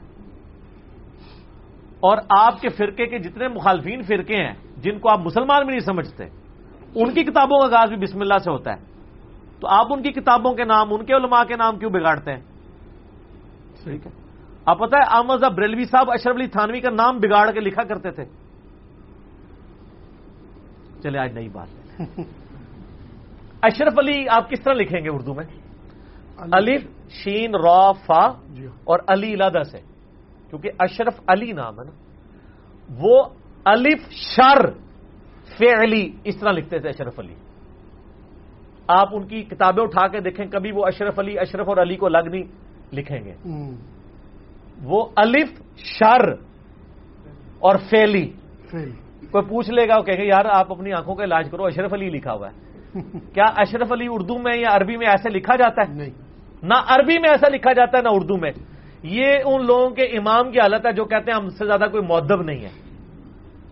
یہ اشرف تو لفظ قرآن کا تھا, علی تو لفظ قرآن کا تھا. اللہ کا نام بھی ہے العلی, وہو العلی العظیم. اور صرف علی دیکھے تو مولا علی کا بھی نام تھا. اس وقت ہی ان کو حیا یہ کہ ہم یہ نام بگاڑ رہے ہیں. ٹھیک ہے جی.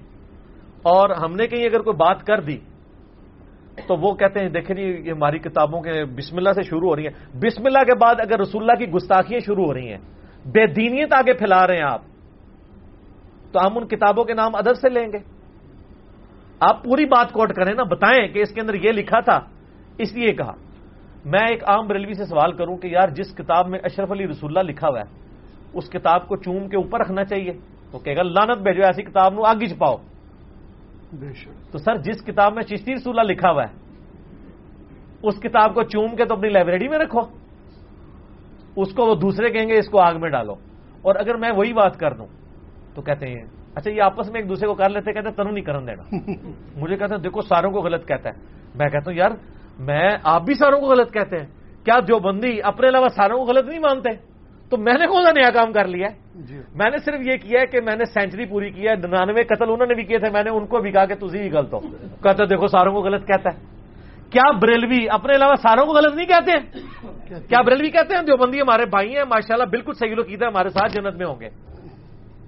وہ تو احمد بریلوی نے اسام الرحمن میں لکھا ہے نا کہ یہ واجب القتل گستاخ رسول ہیں, ان کے یعنی اسلام سے خارج ہونے پہ اجماع امت ہے.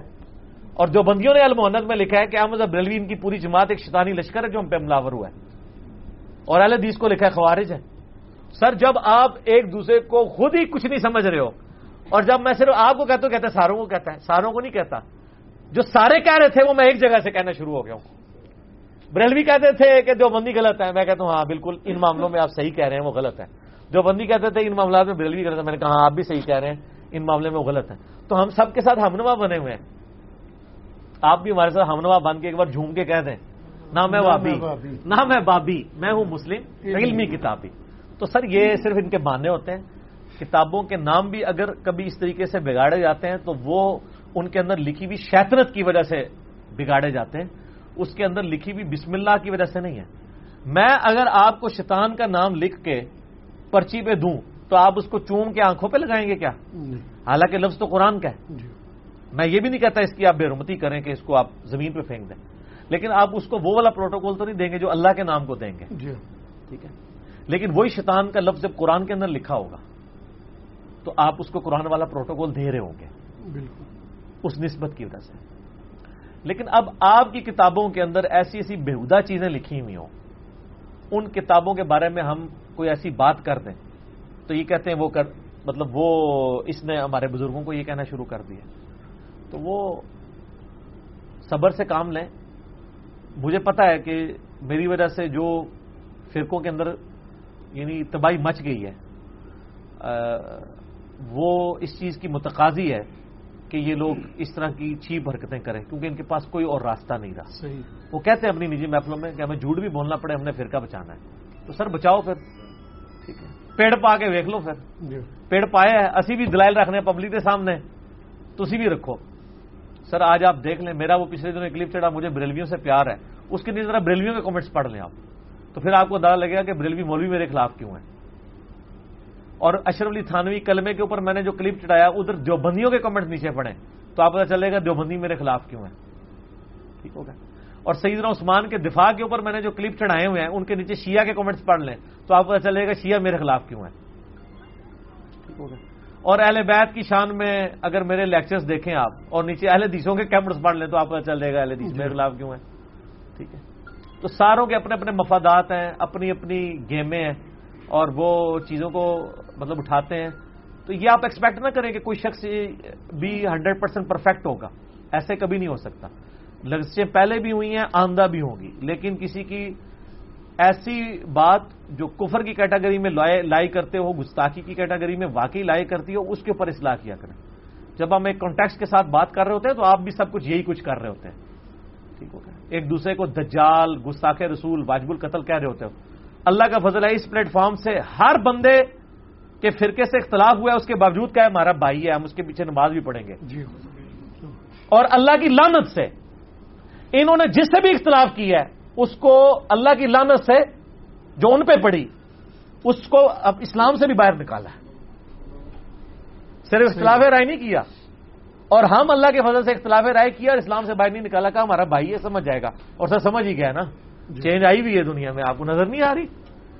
بہت بڑے لیول کی چینج ہے اللہ کے فضل سے. یہاں پہ تو ابھی میں نے تو اپنے بھائیوں کو بہت پہلے بتا دیا تھا کہ یہ اتنے سالوں میں ہو جائے گا، وہ بھی اتنے سال گزرے نہیں، اس سے پہلے ہی چیزیں نظر آنا شروع ہو گئی ہیں. کیونکہ ہمارے پاس انڈیکیٹر یہ تھا کہ 2-2.5 سال سے مدرسوں کے علماء نے جب ہم سے رابطے شروع کیے ہیں نا، وہاں پہ پڑھانے والوں نے اور اسٹوڈنٹس نے، اور انہوں نے کہا کہ جی اب ہم کیا کریں، درس نظامی پورا کریں، یہ تو فراڈ ہی سارا چل رہا ہے. تو ہم نے کہا پڑھو، ڈگری لے لو، ڈگری لے کے نہ ہوتے چڑھنا. کئی خطیب ہیں کراچی سے، ایک بریلویوں کے خطیب کا فون آیا، کئی لوگوں کے آتے رہتے ہیں جی، کنڈی لگا کے نا علی بھائی کے لیکچر سنتے ہیں. سر یہ اس دن سے ڈریں جب یہ کنڈیاں کھل جائیں گی. ابھی تو صرف کنڈیوں کے اندر کے لیکچر سن رہے ہیں.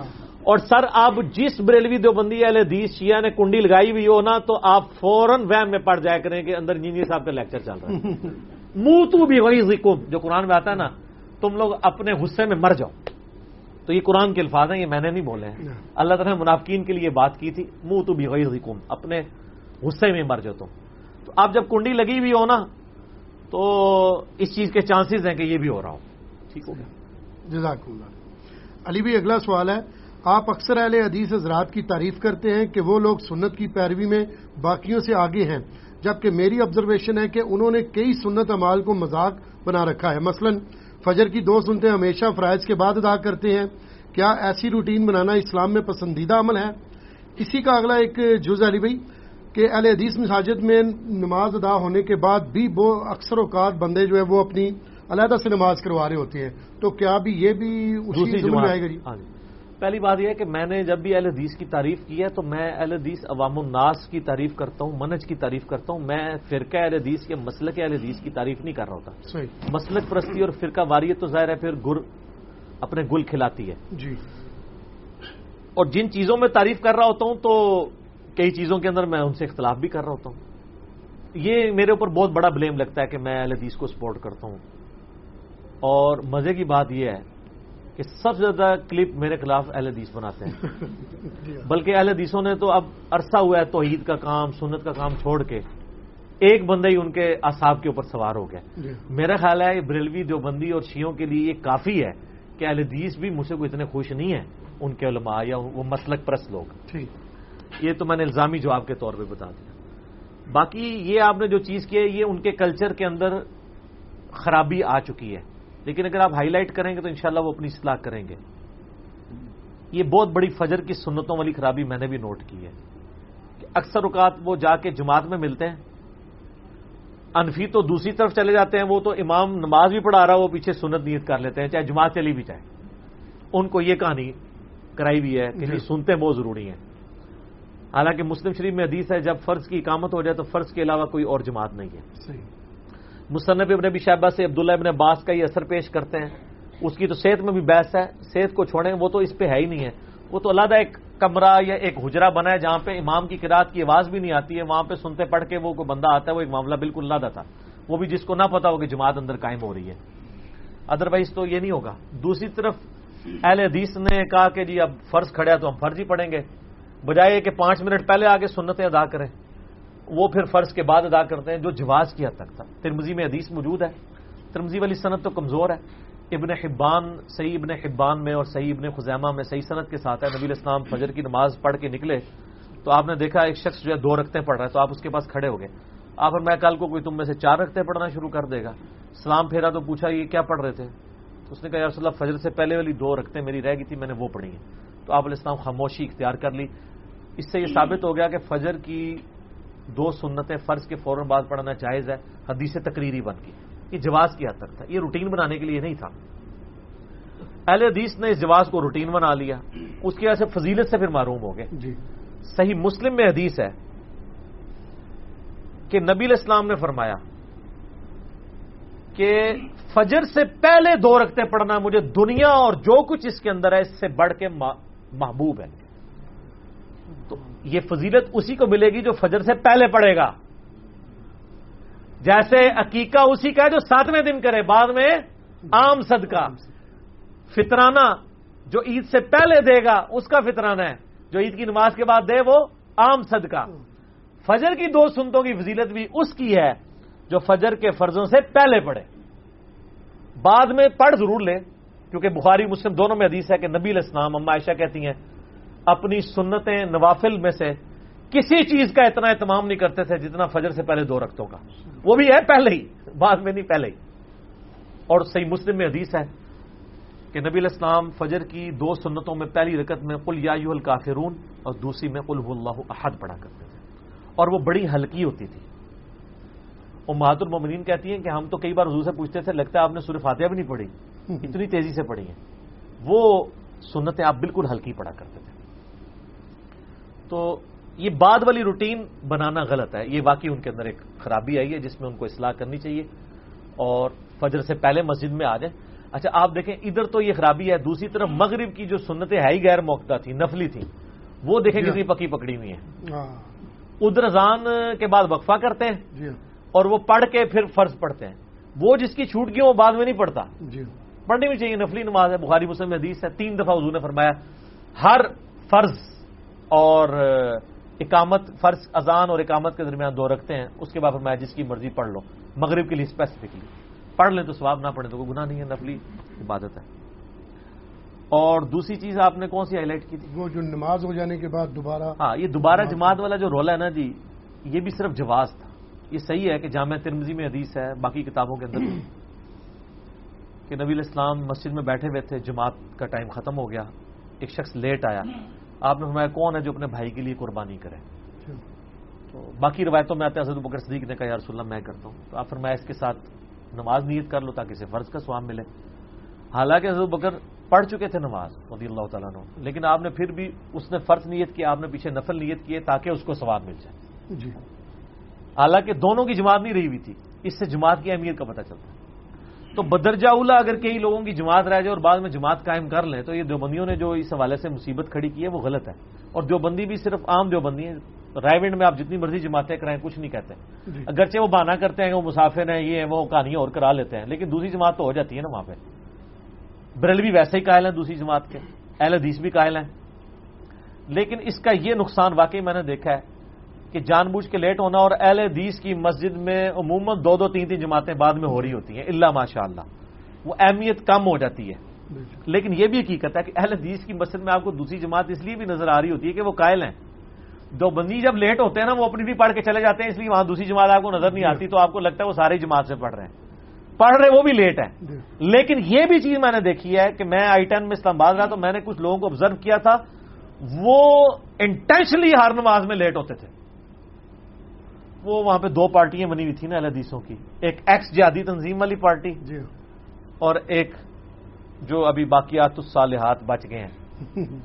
تو وہ آپ امام ان کا تھا، وہ ٹسری چلتی تھی، عموماً مغرب کی اپنی لادہ سے لیٹ آ کے جماعت کرواتے تھے، اور وہ چند ایک 8-10 لوگ تھے جو روزانہ ہی لیٹ ہوئے ہوتے تھے۔ اگر روزانہ ایک قسم کے لوگ لیٹ ہو رہے ہونا تو یہ سمجھ لیں یہ دوسری جماعت سنت جماعت نہیں ہے، اس کے اندر کوئی اور چیز گھسی ہوئی ہے، یہ مولانا شریف گھسے ہوئے ہیں اس میں۔ تو اس طرح کی چیزیں جو ہے نا وہ بالکل غلط ہے۔